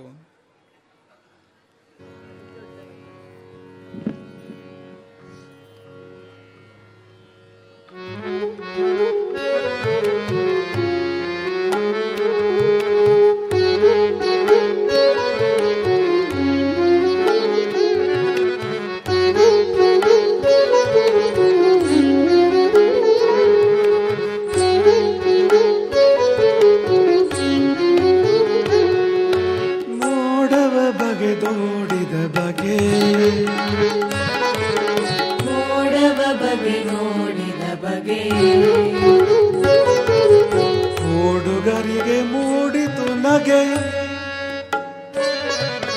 ಕೋಡುಗರಿಗೆ ಮೂಡಿತು ನಗೆ. ಮೋಡವ ಬಗೆದೋಡಿದ ಬಗೆ, ಮೋಡವ ಬಗೆದೋಡಿದ ಬಗೆ. ಕೋಡುಗರಿಗೆ ಮೂಡಿತು ನಗೆ, ಕೋಡುಗರಿಗೆ ಮೂಡಿತು ನಗೆ. ಕೇಡುಗರೊಡಲಿಗೆ ಮುಸುಕಿತು ಕರಿ ಹೊಗೆ, ಕೇಡುಗರೊಡಲಿಗೆ ಮುಸುಕಿತು ಕರಿ ಹೊಗೆ. ಕೇಡುಗರೊಡಲಿಗೆ ಮುಸುಕಿತು ಕರಿ ಹೊಗೆ. ಕೇಡುಗರೊಡಲಿಗೆ ಮುಸುಕಿತು ಕರಿ ಹೊಗೆ, ಕರಿ ಹೊಗೆ. ತಣಿಯಿತು ಸಾತ್ವಿಕರೆದೆಯೊಳಗಿನ ಧಗೆ, ತಣಿಯಿತು ಸಾತ್ವಿಕರೆದೆಯೊಳಗಿನ ಧಗೆ. ತಣಿಯಿತು ಸಾತ್ವಿಕರೆದೆಯೊಳಗಿನ ಧಗೆ, ಧಗೆ ಧಗೆ. 4 ಸಾಲಿನಲ್ಲಿ ಇಡೀ ಸುಂದರ ಕಾಂಡವೇ ಇದೆ. 4 ಸಾಲುಗಳಲ್ಲಿ ನಮ್ಮ ರಾಮಕಥೆಯ ಕವಿ ಗಜಾನನ ಶರ್ಮರು ಸುಂದರ ಕಾಂಡವನ್ನೇ ಕಟ್ಟಿಟ್ಟಿದ್ದಾರೆ. ಮೋಡವ ಬಗದೋಡಿದ ಬಗೆ, ಅದು ಹನುಮಂತನ ಲಂಘನದ ವರ್ಣನೆ. ಅದು ಕೋಡುಗರಿಗೆ ಮೂಡಿತು ನಗೆ, ವಾನರರ ಸಂತೋಷ ಸಮಾಧಾನ. ಇದು ಸುಂದರಕಾಂಡದ ಆರಂಭವಾದರೆ ಮುಂದೆ ಲಂಕಾ ದಹನ, ಕೇಡುಗರೊಡಲಿಗೆ ಮುಸುಕಿತು ಕರಿಹುಗೆ ಎನ್ನುವಂಥದ್ದು ಮುಂದಿನ ಲಂಕಾ ದಹನವನ್ನು ನಿರೂಪಿಸುವಂಥದ್ದು. ತಣಿಯಿತು ಸಾತ್ವಿಕರ ಎದೆಯೊಳಗಿನ ಧಗೆ ಎನ್ನುವಂಥದ್ದು ಸೀತೆಗಾದ ಸಂತೋಷ ಸಮಾಧಾನ, ಅದನ್ನು ತೋರಿಸುವಂಥದ್ದು. ಚೂಡಾಮಣಿ ಅಥವಾ ಮುದ್ರೆ ಉಂಗುರವನ್ನು ಕೊಟ್ಟು ಚೂಡಾಮಣಿಯನ್ನು ಪಡೆದು ಇದೆಲ್ಲವನ್ನು ಪ್ರತಿಬಿಂಬಿಸುವಂಥದ್ದು. ಹಾಗಾಗಿ 4 ಸಾಲಿನಲ್ಲಿ ಸಮಗ್ರ ಸುಂದರ ಕಾಂಡವನ್ನು ಕಟ್ಟಿಕೊಟ್ಟ ನಮ್ಮ ಗಜಾನನ ಶರ್ಮರ ಪುಟ್ಟ ಪದ್ಯಕ್ಕೆ ದೊಡ್ಡ ಅಭಿಮಾನ ಮತ್ತು ದೊಡ್ಡ ಅಭಿನಂದನೆ.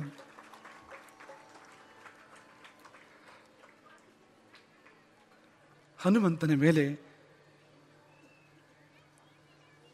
ಗಗನದಿಂದ ದೇವತೆಗಳು ಪುಷ್ಪವೃಷ್ಟಿಯನ್ನು ಮಾಡ್ತಾರೆ. ವವೃಷು ಪುಷ್ಪವರ್ಷಾಣಿ ದೇವ ಗಂಧರ್ವ ಚಾರಣ, ಅವರೆಲ್ಲ ರಾವಣನಿಂದ ಸಂಪೀಡಿತರಾಗಿರ್ತಕ್ಕಂಥವ್ರು. ಈ ಎಲ್ಲ ದೇವವರ್ಗಗಳು, ದೇವತೆಗಳು, ಗಂಧರ್ವರು, ಯಕ್ಷರು, ಚಾರಣರು, ಸಿದ್ಧರು, ಇವರೆಲ್ಲರಿಗೂ ಕೂಡ ರಾವಣನ ಭಯ ಇದೆ.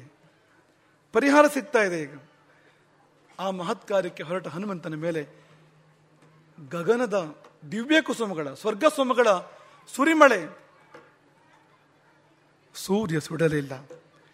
ರಾಮ ಕಾರ್ಯಕ್ಕಾಗಿ ಹೊರಟ ಆ ವಾನರೇಶ್ವರನನ್ನು, ವಾನರೇಂದ್ರನನ್ನು, ಹನುಮಂತನನ್ನು ಸೂರ್ಯ ತನ್ನ ಪ್ರಖರ ಕಿರಣಗಳಿಂದ ಸುಡಲಿಲ್ಲ. ತಥಾಪ ನಹಿತಂ ಸೂರ್ಯ ಪ್ರವಂತಂ ವಾನರೇಶ್ವರಂ. ಯಾವ ಗುರುವಿಗೂ ಕೂಡ ಅಭಿಮಾನವಾಗಬೇಕು. ಇಂಥ ಶಿಷ್ಯ, ಹನುಮನಂಥ ಶಿಷ್ಯ ಯಾವ ಗುರುವಿಗೆ ಸಿಗ್ತಾರೆ ಹೇಳಿ? ಎಷ್ಟು ಜನ ಗುರುಗಳಿಗೆ ಅಂತ ಯೋಗ ಇರ್ತದೆ. ಬಹುಶಃ ಸೂರ್ಯನ ಜನ್ಮವೇ ಸಾರ್ಥಕ ಹನುಮಂತನಿಗೆ ಗುರುವಾಗಿ. ಹಾಗಾಗಿ ಅಭಿಮಾನದಿಂದ, ಪ್ರೀತಿಯಿಂದ, ಮಮತೆಯಿಂದ ಸೂರ್ಯ ಹನುಮಂತನನ್ನು ನೋಡಿರಬೇಕು. ಹಾಗಾಗಿ ಆ ಕರುಣೆಯ ಕಿರಣಗಳು, ಮಮತೆಯ ಕಿರಣಗಳು, ಅಭಿಮಾನದ ಪ್ರೇಮದ ಕಿರಣಗಳು ಹನುಮಂತನನ್ನು ತಂಪು ಮಾಡಿದ ಹೊರತು ಬಿಸಿ ಮಾಡಲಿಲ್ಲ. ಇನ್ನು ವಾಯುದೇವನಂತೂ ಹಿಂದೆಯೇ ಇದ್ದ, ಜೊತೆಗೆ ಇದ್ದ, ತಂಪಾಗಿ ಬೀಸ್ತಾ ಇದ್ದ. ಹನುಮಂತನ ಶ್ರಮವನ್ನು ಪರಿಹಾರ ಮಾಡ್ತಾ ಮಾಡ್ತಾ ಮಾಡ್ತಾ ಹನುಮಂತನನ್ನು ತಣಿಸ್ತಾ ತಂಪುಗೊಳಿಸ್ತಾ ಶೀತ ಮಾರುತ ಸುಗಂಧ ಮಾರುತ ಬೀಸ್ತಾ ಇದ್ದ. ಮಾತ್ರವಲ್ಲ, ಋಷಿಗಳು, ದೇವತೆಗಳು, ಗಂಧರ್ವರು, ನಾಗರು, ಯಕ್ಷರು, ರಾಕ್ಷಸರು, ಪಕ್ಷಿಗಳು ಹನುಮಂತನ ಸ್ತೋತ್ರ ಮಾಡ್ತಾ ಇದ್ರು ಆ ಸಂದರ್ಭದಲ್ಲಿ. ಇದೆಲ್ಲ ಅರ್ಥ ಆಗುವಂಥದ್ದು. ದೇವತೆಗಳು, ಗಂಧರ್ವರು, ನಾಗರು, ಯಕ್ಷರು, ರಾಕ್ಷಸರು ಯಾಕೆ ಅಂದ್ರೆ ಅಲ್ಲೂ ಕೂಡ ಒಳ್ಳೆಯವರಿದ್ದಾರೆ. ಈ ಸೃಷ್ಟಿಯಲ್ಲಿ ಯಾವುದಕ್ಕೂ ಕೂಡ ಕೆಟ್ಟದು ಎಂದು ಲೇಬಲ್ ಹಚ್ಚಲಿಕ್ಕೆ ಸಾಧ್ಯ ಇಲ್ಲ ಅಂತ. ಹಾಗೆ ಯಾವುದೂ ಕೆಟ್ಟದಿಲ್ಲ. ಯಾರಿಗೆ ಕೆಟ್ಟದ್ದು, ಯಾವಾಗ ಕೆಟ್ಟದ್ದು, ಯಾಕೆ ಕೆಟ್ಟದ್ದು, ಯಾವ ಸಂದರ್ಭಕ್ಕೆ ಕೆಟ್ಟದ್ದು ಅನ್ನೋದನ್ನು ಚಿಂತನೆ ಮಾಡಬೇಕು ಅಂತ. ಹಾವಿನ ವಿಷಯವಾದರೂ ಕೂಡ ಔಷಧಕ್ಕೆ ಬರ್ತದೆ ಅಂತ, ಉಪಯೋಗವಾಗ್ತದೆ ಅದು ಅಂತ. ಹಾವು ಕಚ್ಚಿದ್ರೂ ಕೂಡ ಒಳ್ಳೇದಾಗೋದುಂಟು ಎಷ್ಟೋ ಬಾರಿ ಅಂತ. ಹಾಗಾಗಿ ಯಾವುದು ಕೂಡ ಕೆಟ್ಟದ್ದಲ್ಲ ಅಂತ. ರಾಕ್ಷಸರಲ್ಲಿಯೂ ಕೂಡ ಒಳ್ಳೆಯವರಿದ್ದಾರೆ.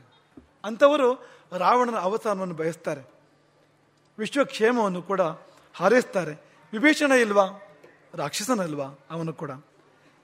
ಬಲಿಚಕ್ರವರ್ತಿ, ಪ್ರಹ್ಲಾದ ಇವರೆಲ್ಲ ರಾಕ್ಷಸರೇ ಹೌದು, ಆದರೆ ಕೆಟ್ಟವರಲ್ಲ. ಹಾಗಾಗಿ ತನ್ಮೇ ಶೀಲಮ ರಾಕ್ಷಸಂ ವಿಭೀಷಣ ಹೇಳುವಂಥದ್ದು. ಜಾತಿಯಲ್ಲಿ ರಾಕ್ಷಸ ಹೌದು, ಆದರೆ ಶೀಲದಲ್ಲಿ ರಾಕ್ಷಸನಲ್ಲ ನಾನು ಎಂಬುದಾಗಿ ವಿಭೀಷಣ ಹೇಳ್ಕೊಡ್ತಾನೆ. ಹಾಗಾಗಿ ರಾಕ್ಷಸರು ಕೂಡ ಹನುಮಂತನ ಸ್ತೋತ್ರವನ್ನು ಆ ಸಂದರ್ಭದಲ್ಲಿ ಮಾಡ್ತಾರೆ. ಮಾತ್ರವಲ್ಲ, ಈ ಪಕ್ಷಿಗಳು ಕೂಡ ತಮ್ಮದೇ ಭಾಷೆಯಲ್ಲಿ ಚಿಲಿಪಿಲಿಗೆ ಹುಟ್ಟಿದುವಂತೆ ಹನುಮಂತನ ಸ್ತೋತ್ರ ಮಾಡಿದುವಂತೆ. ಅವುಗಳು ಕೂಡ ಸಂತೋಷಪಟ್ಟುವಂತೆ. ಯಾಕೆಂದ್ರೆ ಪಕ್ಷಿಗಳ ವಿಶೇಷವೇ ಖಗ, ಆಕಾಶದಲ್ಲಿ ಹಾರುವಂಥದ್ದು. ಆದರೆ ಇಂಥ ಖಗ ಬೇರೊಂದಿಲ್ಲ, ಹನುಮಂತನಂತ ಖಗ, ಗಗನ ಗಮನ. ಇನ್ನೊಬ್ಬರಿಲ್ಲ, ಇನ್ನೊಬ್ಬರದಿಲ್ಲ ಆ ಗಗನ ಗಮನದ ಆ ಒಂದು ವೈಖರಿಯಿಂದ. ಹಾಗಾಗಿ ಪಕ್ಷಿಗಳು ಕೂಡ ಸ್ತೋತ್ರ ಮಾಡಿದುವಂತೆ. ಹೀಗೆ ಹನುಮಂತನ ಯಾತ್ರೆ ಸಾಗಿತ್ತು. ಸೀತೆ ದುಃಖ ಮಾಗಿತ್ತು, ರಾವಣನಿಗೆ ಆಪತ್ತು ಕಾದಿತ್ತು. ಹರೇ ರಾಮ.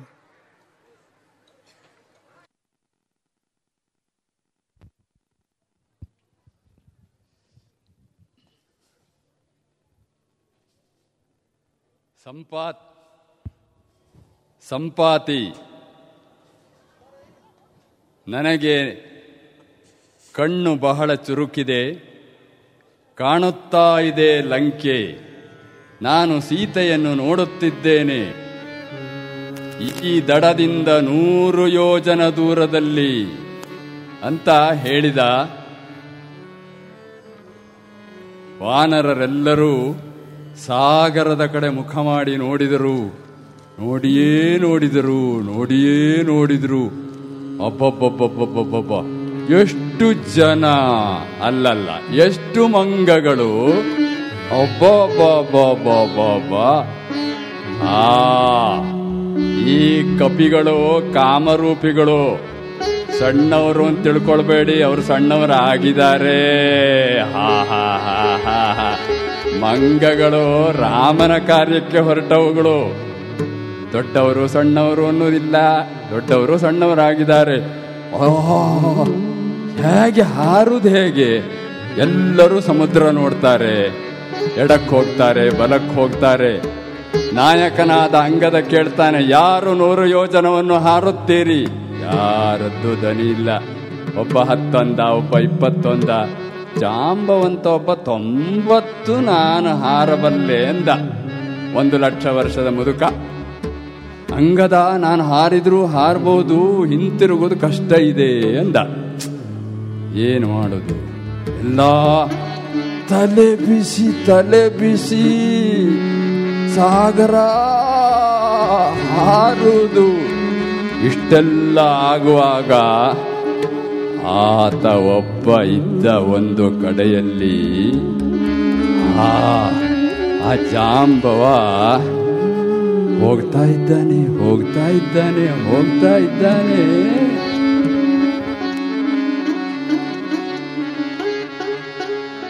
ಕಾಲ ಮರೆತು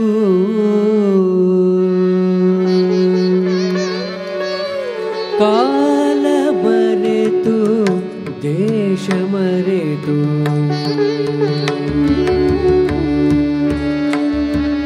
ಕಾಲ ಮರೆತು ದೇಶ ಮರೆತು ವೇಷ ಮರೆತು ಭಾಷೆ ಮರೆತು ಕಾಲ ಮರೆತು ದೇಶ ಮರೆತು ವೇಷ ಮರೆತು ಭಾಷೆ ಮರೆತು ಮೈಯ ಮರೆತು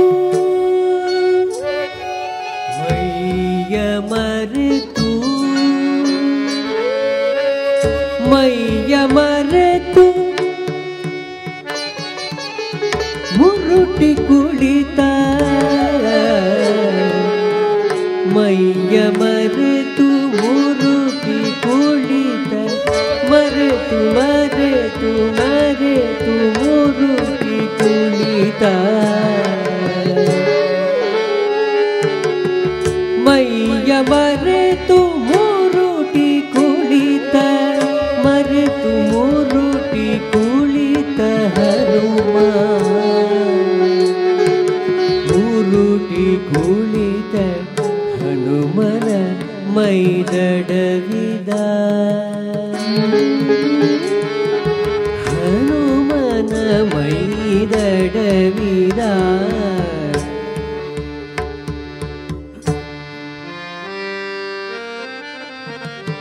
ಹನುಮ ಹನುಮ ಹನುಮ ಹನುಮ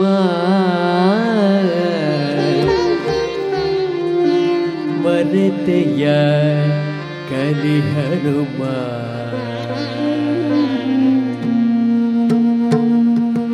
ಮರೆತೆಯ ಕಲಿ ಹನುಮ ನಿನಗಾರು ಸರಿಸಾಟಿ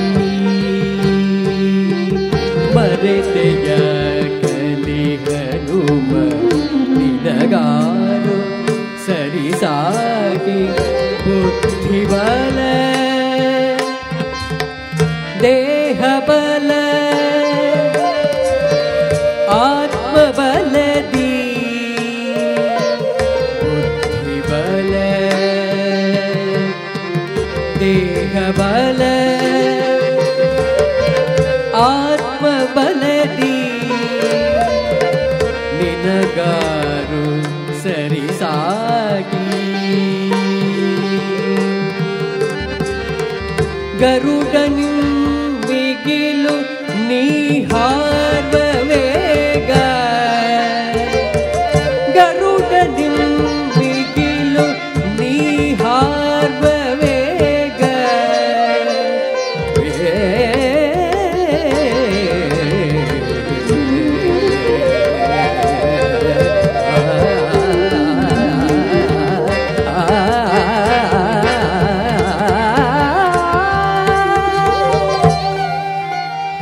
ಬಾಲ್ಯದಲ್ಲಿ ನೆಗೆದಿದ್ದೆ ರವಿಮಂಡಲ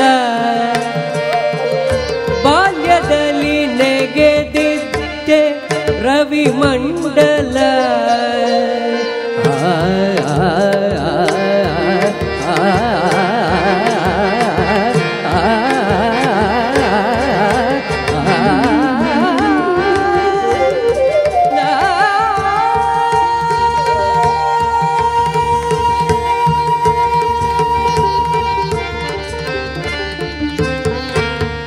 ಬಾಲ್ಯದಲ್ಲಿ ನೆಗೆದಿದ್ದೆ ರವಿಮಂಡಲ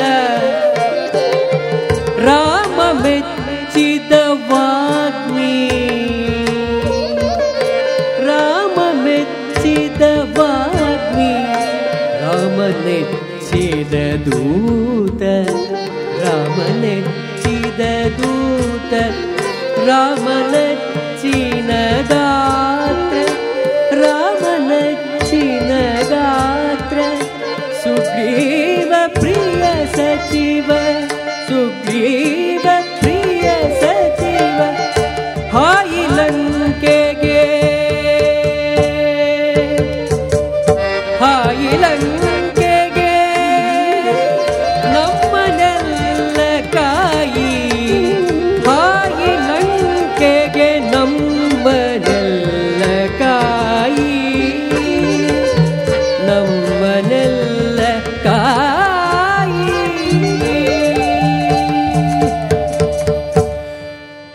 ಜಾಗೃತವಾಯಿತು ಹನುಮನ ಸತ್ವವು, ಜಾಗೃತವಾಯಿತು ಹನುಮನ ಸತ್ವವು. ನೆಟ್ಟನೆ ನಿಂತನು ನಿಂತನು ನೆಟ್ಟನೆ, ಬಾಲವ ಬಡಿದನು ಬಡಿದನು ಬಡಿದನು, ಬಾಲವ ಬಡಿದನು ಬಡಿದನು, ಮೈಯುಬ್ಬಿಸಿದನು ಮೈಯುಬ್ಬಿಸಿದನು, ಗರ್ಜಿಸಿದ.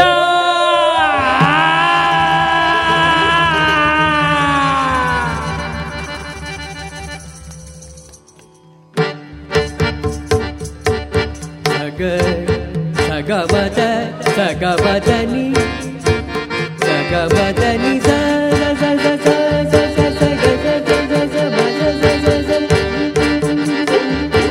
ಸಗಮದನಿ ದಾನಿ ಮಗ ಸಗಮದನಿ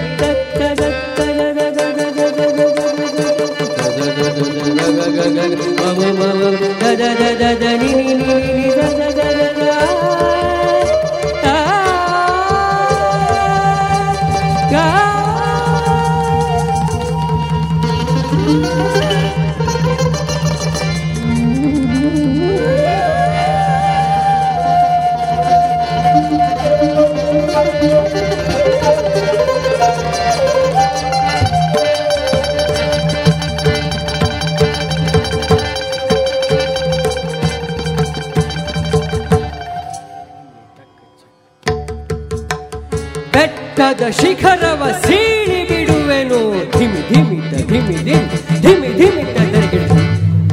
ಜಯ ಜಯ ಹನುಮಂತ, ಜಯ ಜಯ ಜಯ ಧೀಮಂತ, ಮೇರುಗಿರಿಯನು ಸುತ್ತಿ ಬರುವೆನು, ಧೋಂ ಧೋಂ ಧೋಂ ಧೋಂ ಧೋಂ ಧೋಂ ತರಗಿಡ.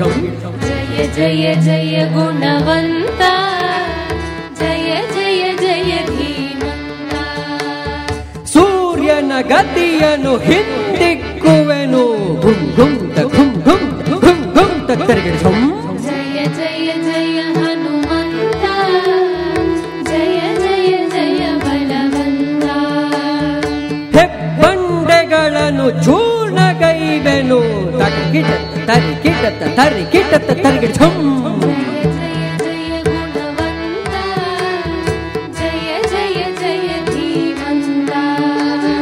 ಹೆಗ್ಗಡಲನ್ನು ಹುರಿದು ಬಿಡುವೆನು, ಜಯ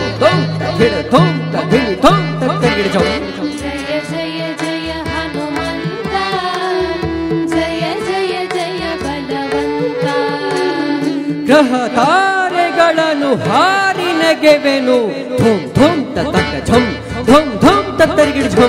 ಜಯ ಜಯ ಜಯ ಗುಣವಂತ, ಜಯ ಜಯ ಜಯ ಧೀಮಂತ, ಒನ್ನೆಗೆ ತದಿ ಲಂಕೆಯ ಮುಟ್ಟುವೆನು, ಧಿಗ್ತ ಧಿಗಿತ ಧಿಗಿ ಧಿಗಿತ ತರಿಗಿಡ. ಜಯ ಜಯ ಜಯ ಹನುಮಂತ, ಜಯ ಜಯ ಜಯ ಬಲವಂತ, ಲಂಕಾ ನಗರಿಯ ಕಿತ್ತು ತರುವೆನು, ಧಿಂ ಧಿಂ ತ ಧಿಂ ಧಿಂ ತ ಧಿಂ ಧಿಂ ತ ತರಿಗಿಡ. ಜಯ ಜಯ ಜಯ ಬಲವಂತ, ಹನುಮಂತ, ಜಯ ಜಯ ಜಯ ಬಲವಂತ.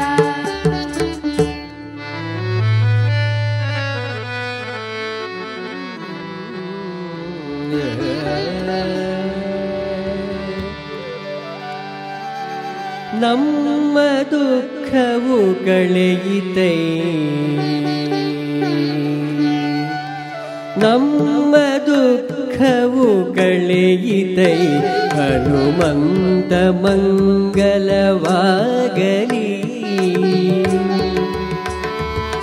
ನಮ್ಮ ದುಃಖವು ಕಳೆಯಿತೈ ಹನುಮಂತ ಮಂಗಲವಾಗಲಿ. ಹಿರಿಯರೆಲ್ಲರ ಹರಕೆಯಿಂದ ಮಹೋದಧಿಗೆ ನೀ ದಾಟಲಿ. ಹಿರಿಯರೆಲ್ಲರ ಹರಕೆಯಿಂದ ಮಹೋದಧಿಯ ನೀ ದಾಟಲಿ. ಕಾರ್ಯ ಸಾಧಿಸಿ ಬರುವನಗ ನಿಲ್ಲುವೆನು ಒಂಟಿಯ ಕಾಲಲಿ. ಕಾರ್ಯ ಸಾಧಿಸಿ ಬರುವನಗ ನಿಲ್ಲುವೆನು ಒಂಟಿಯ ಕಾಲಲಿ. ಸರ್ವವಾನರ ಸೇನೆಯ ಸಂಶಯವು ನಿನ್ನೊಡನಿದೆ ಕಲಿ. ಸರ್ವವಾನರ ಸೇನೆಯ ಸಂಶಯವು ನಿನ್ನೊಡನಿದೆ ಕಲಿ.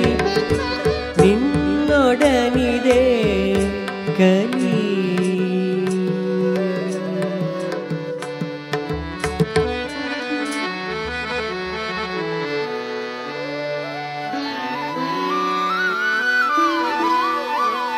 ಹೃದಯದಲ್ಲಿ ಹನಿಯುತ್ತಿದೆ,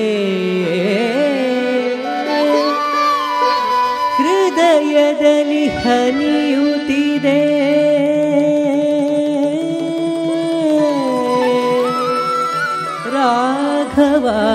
ರಾಘವಾನುಗ್ರಹವು ಹೃದಯದಲ್ಲಿ ಹನಿಯುತ್ತಿದೆ. ರಾಘವಾನುಗ್ರಹವು ಶರದಿ ಸುರಿದಿದೆ ಸೇಸೆ.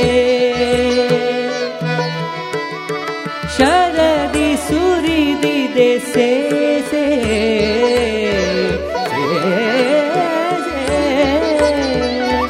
ಶರದಿ ಸುರಿದಿದೆ ಸೇಸೆ. ಧನ್ಯ ಹನುಮಾನ್, ಧನ್ಯ ಹನುಮಾನ್,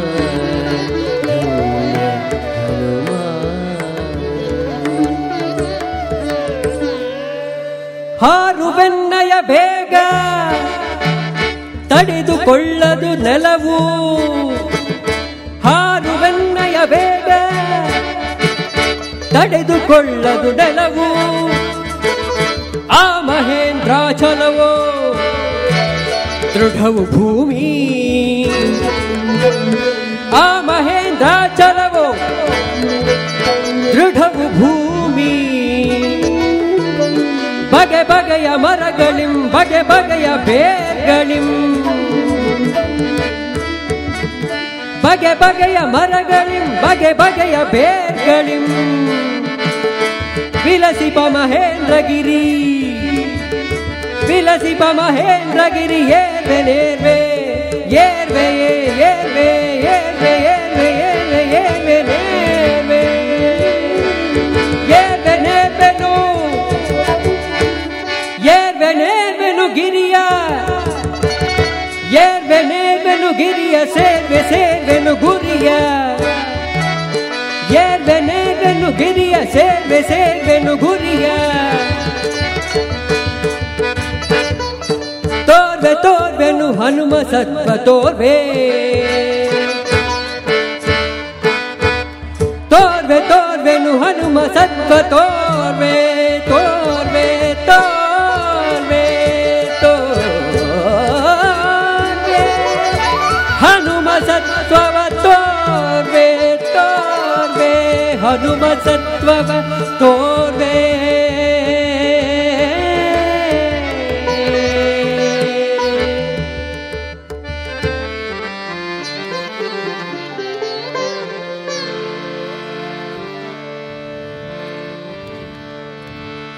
ಹೆಜ್ಜೆ ಇಡಲು ಮಹೇಂದ್ರ ಪರ್ವತ. ಹೆಜ್ಜೆ ಇಡಲು ಮಹೇಂದ್ರ ಪರ್ವತ ತತ್ತರಿಸಿ ಕಲ್ಲುರುಳಿತು. ಇಡಲು ಮಹೇಂದ್ರ ಪರ್ವತ ತತ್ತರಿಸಿ ಕಲ್ಲುಳಿತು ಕಲ್ಲುಳಿತು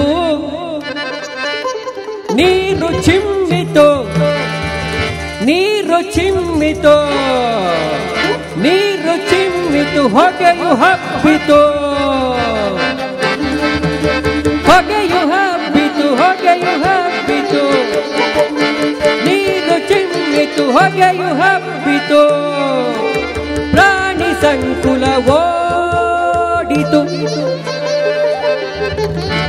ಲಟ ಲಟನೆ ಲಟ ಲಟನೆ ಮರವೆಲ್ಲ ಮುರಿದವು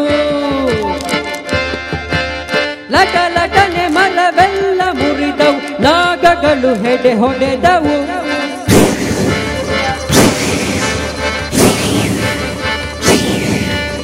ನಾಗಗಳು ಹೆಡೆ ಹೊಡೆದವು ಬೆಳೆದನೋ ಬೆಳೆದನೋ ಬಾನಿರಿದು ಮಾರುತ ಪುತ್ರ ಬೆಳೆದನೋ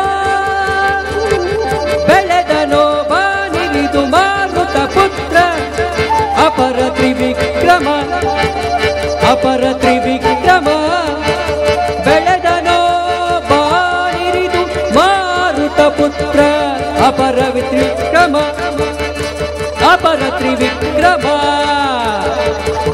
ಮಂಡಿಯೂರಿದ ಮಂಡಿಯೂರಿದ ತೋಳು ಚಾಚಿದ ಮಂಡಿಯೂರಿದ ತೋಳು ಚಾಚಿದ ಮಂಡಿಯೂರಿದ ತೋಳು ಚಾಚಿ ಲಂಘಿಸಿದ ಹೋ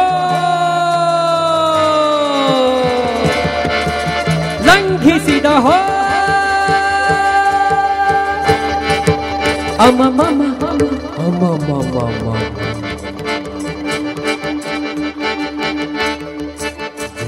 ಜಯ ಜಯ ಹನುಮಂತ ಜಯ ಜಯ ಜಯ ಗುಣವಂತ ಜಯ ಜಯ ಜಯ ಹನುಮಂತ ಜಯ ಜಯ ಜಯ ಗುಣವಂತ ಜಯ ಜಯ ಜಯ ಧೀಮಂತ ಜಯ ಜಯ ಜಯ ಗುಣವಂತ ಜಯ ಜಯ ಹನುಮಂತ ಜಯ ಜಯ ಜಯ ಧೀಮಂತ ಜಯ ಜಯ ಜಯ ಗುಣವಂತ ಜಯ ಜಯ ಜಯ ಹನುಮಂತ ಜಯ ಜಯ ಜಯ ಜಯ ಜಯ ಜಯ ಜಯ ಜಯ ಜಯ ಜಯ ಜಯ ಜಯ ಜಯ ಜಯ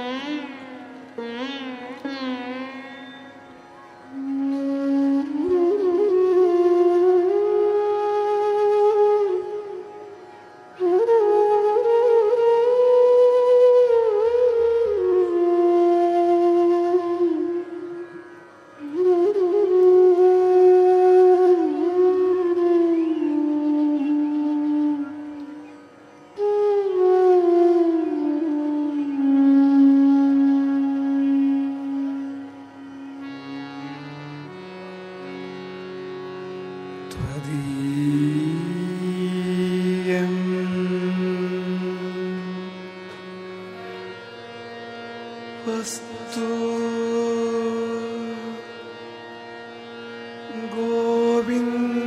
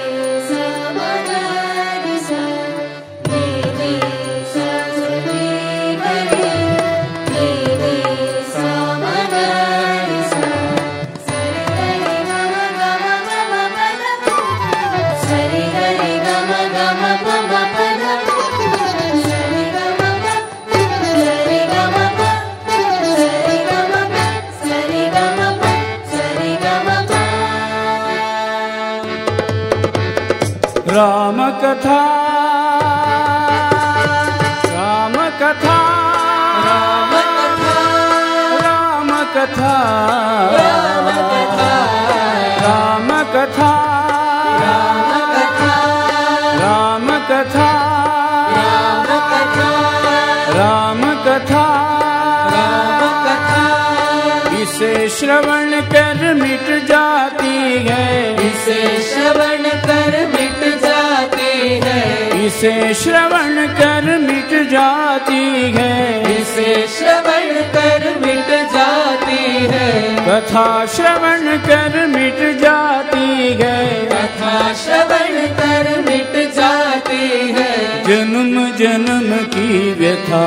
जय जय राम कथा, जय श्री राम कथा, जय जय राम कथा, जय श्री राम कथा।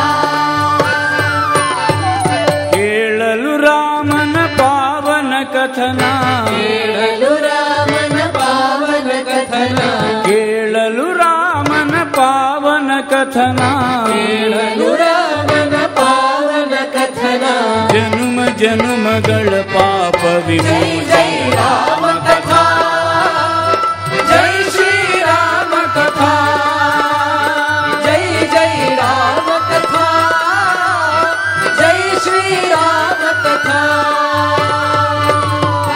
ಭಗವಂತನು ಭುವಿಗಿಳಿದಿಹ ಕಥನ, ಭವ ಸಂಕಷ್ಟ ನಿವಾರಣ ಕಥನ, ಭಗವಂತನು ಭುವಿಗಿಳಿದಿಹ ಕಥನ, ಭವ ಸಂಕಷ್ಟ ನಿವಾರಣ ಕಥನ, ಆದಿ ಕವಿಕೃತ ಅದ್ಭುತ ಕಥನ, ವಿಶ್ವವ್ಯಾಪಕ ರಾಮನ ಕಥನ, ಆದಿ ಕವಿಕೃತ ಅದ್ಭುತ ಕಥನ, ವಿಶ್ವವ್ಯಾಪಕ ರಾಮನ ಕಥನ, ರಾಮನ ಕಥನವ ಕೇಳಲು ನಿಮಿಷ, ರಾಮನ ಕಥನವ ಕೇಳಲು ನಿಮಿಷ, ರಾಮನ ಕಥನವ ಕೇಳಲು ನಿಮಿಷ, ರಾಮನ ಕಥನವ ಕೇಳಲು ನಿಮಿಷ, ಜನುಮ ಜನುಮಗಳ ಪಾಪ ವಿನಾಶ। ಜೈ ರಾಮ ಕಥಾ, ಜೈ ಶ್ರೀ ರಾಮ ಕಥಾ, ಜೈ ಜೈ ರಾಮ ಕಥಾ,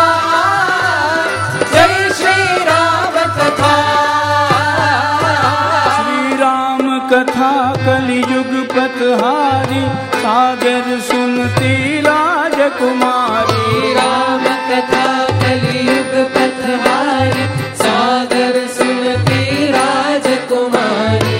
राम कथा सुंदर करतारी सबसे यह जो रावण हारी।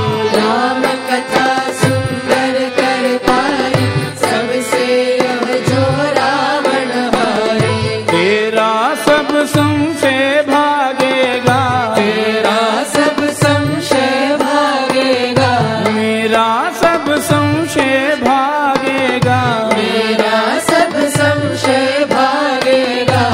भारती कर व्यथा जय जय राम कथा, जय श्री राम कथा, जय जय राम कथा, जय श्री राम कथा।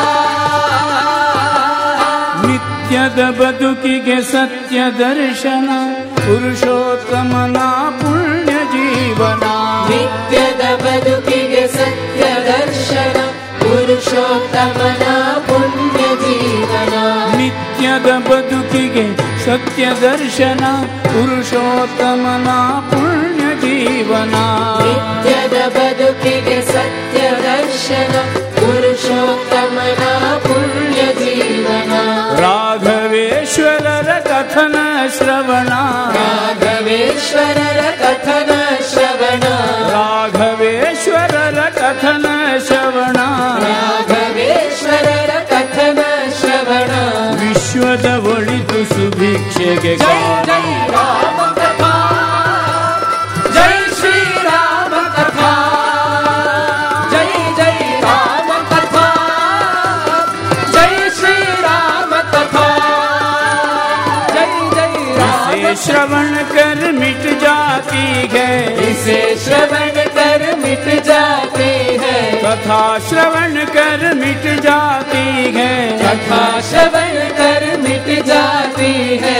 जन्म जन्म की व्यथा जय जय राम कथा, जय श्री राम कथा, जय जय राम कथा, जय श्री राम कथा, जय जय राम कथा, जय श्री राम कथा, जय जय राम कथा, जय श्री राम कथा।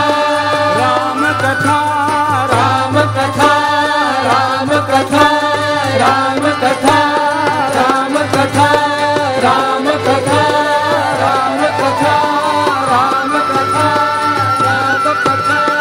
राम कथा, राम कथा, राम कथा, राम कथा, राम कथा, राम कथा, राम कथा, राम कथा।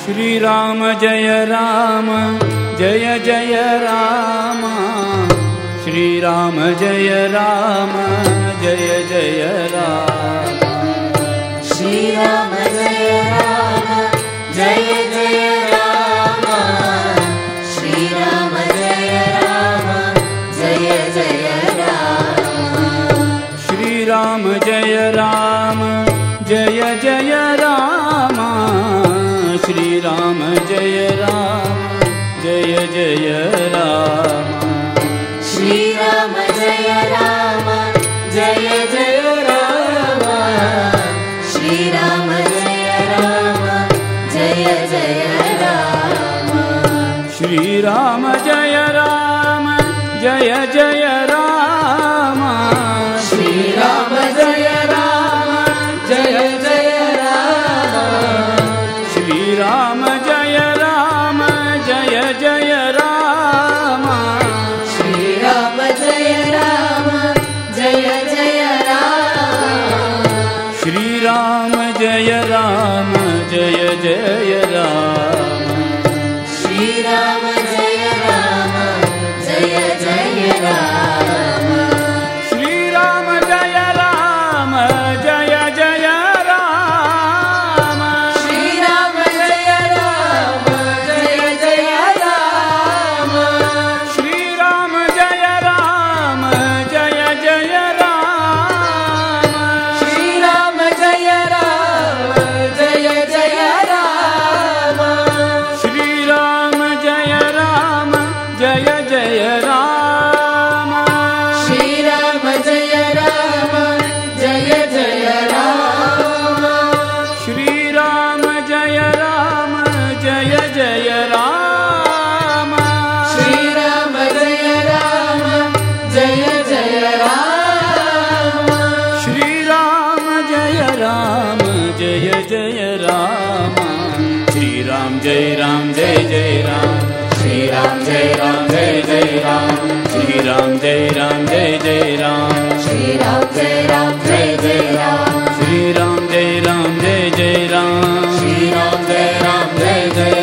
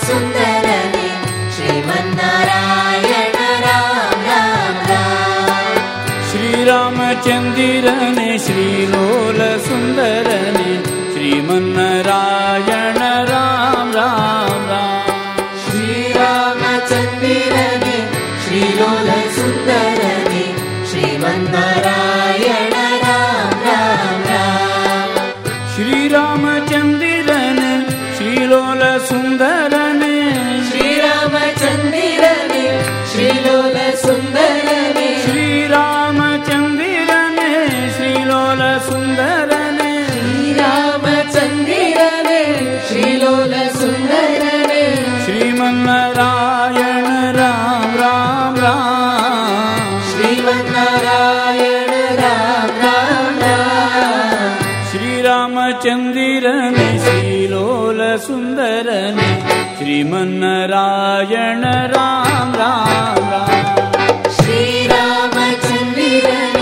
श्रीलोल सुन्दरने श्रीमन्नारायण राम राम राम श्रीरामचन्द्रने श्रीलोल सुन्दरने श्रीमन्नारायण राम राम राम रामने गुणधामने रामने गुणधामने रामने गुणधामने रामने गुणधामने रामस्मरण मन रामस्मरण मन रामस्मरण मन राम राम राम रामस्मरण मन रामस्मरण मन रामस्मरण मन राम राम श्रीरामचन्द्रने श्रीलोल सुन्दरने श्रीमन्नारायण राम राम राम श्रीरामचन्द्रने श्रीलोल सुन्दरने श्रीमन्नारायण राम राम राम श्रीरामचन्द्रने श्रीलोल सुन्दरने श्रीरामचन्द्रने श्रीलोल सुन्दरने श्रीरामचन्द्रने श्रीलोल सुन्दरने श्रीरामचन्द्रने श्रीलोल सुन्दरने श्रीमन्नारायण राम राम राम श्रीमन्नारायण राम राम राम श्रीरामचन्द्रने श्रीलोल सुन्दरने श्रीमन्नारायण राम राम राम श्रीरामचन्द्रने श्रीलोल सुन्दरने श्रीमन्नारायण राम राम राम श्रीरामचन्द्रने श्रीलोल सुन्दरने श्रीमन्नारायण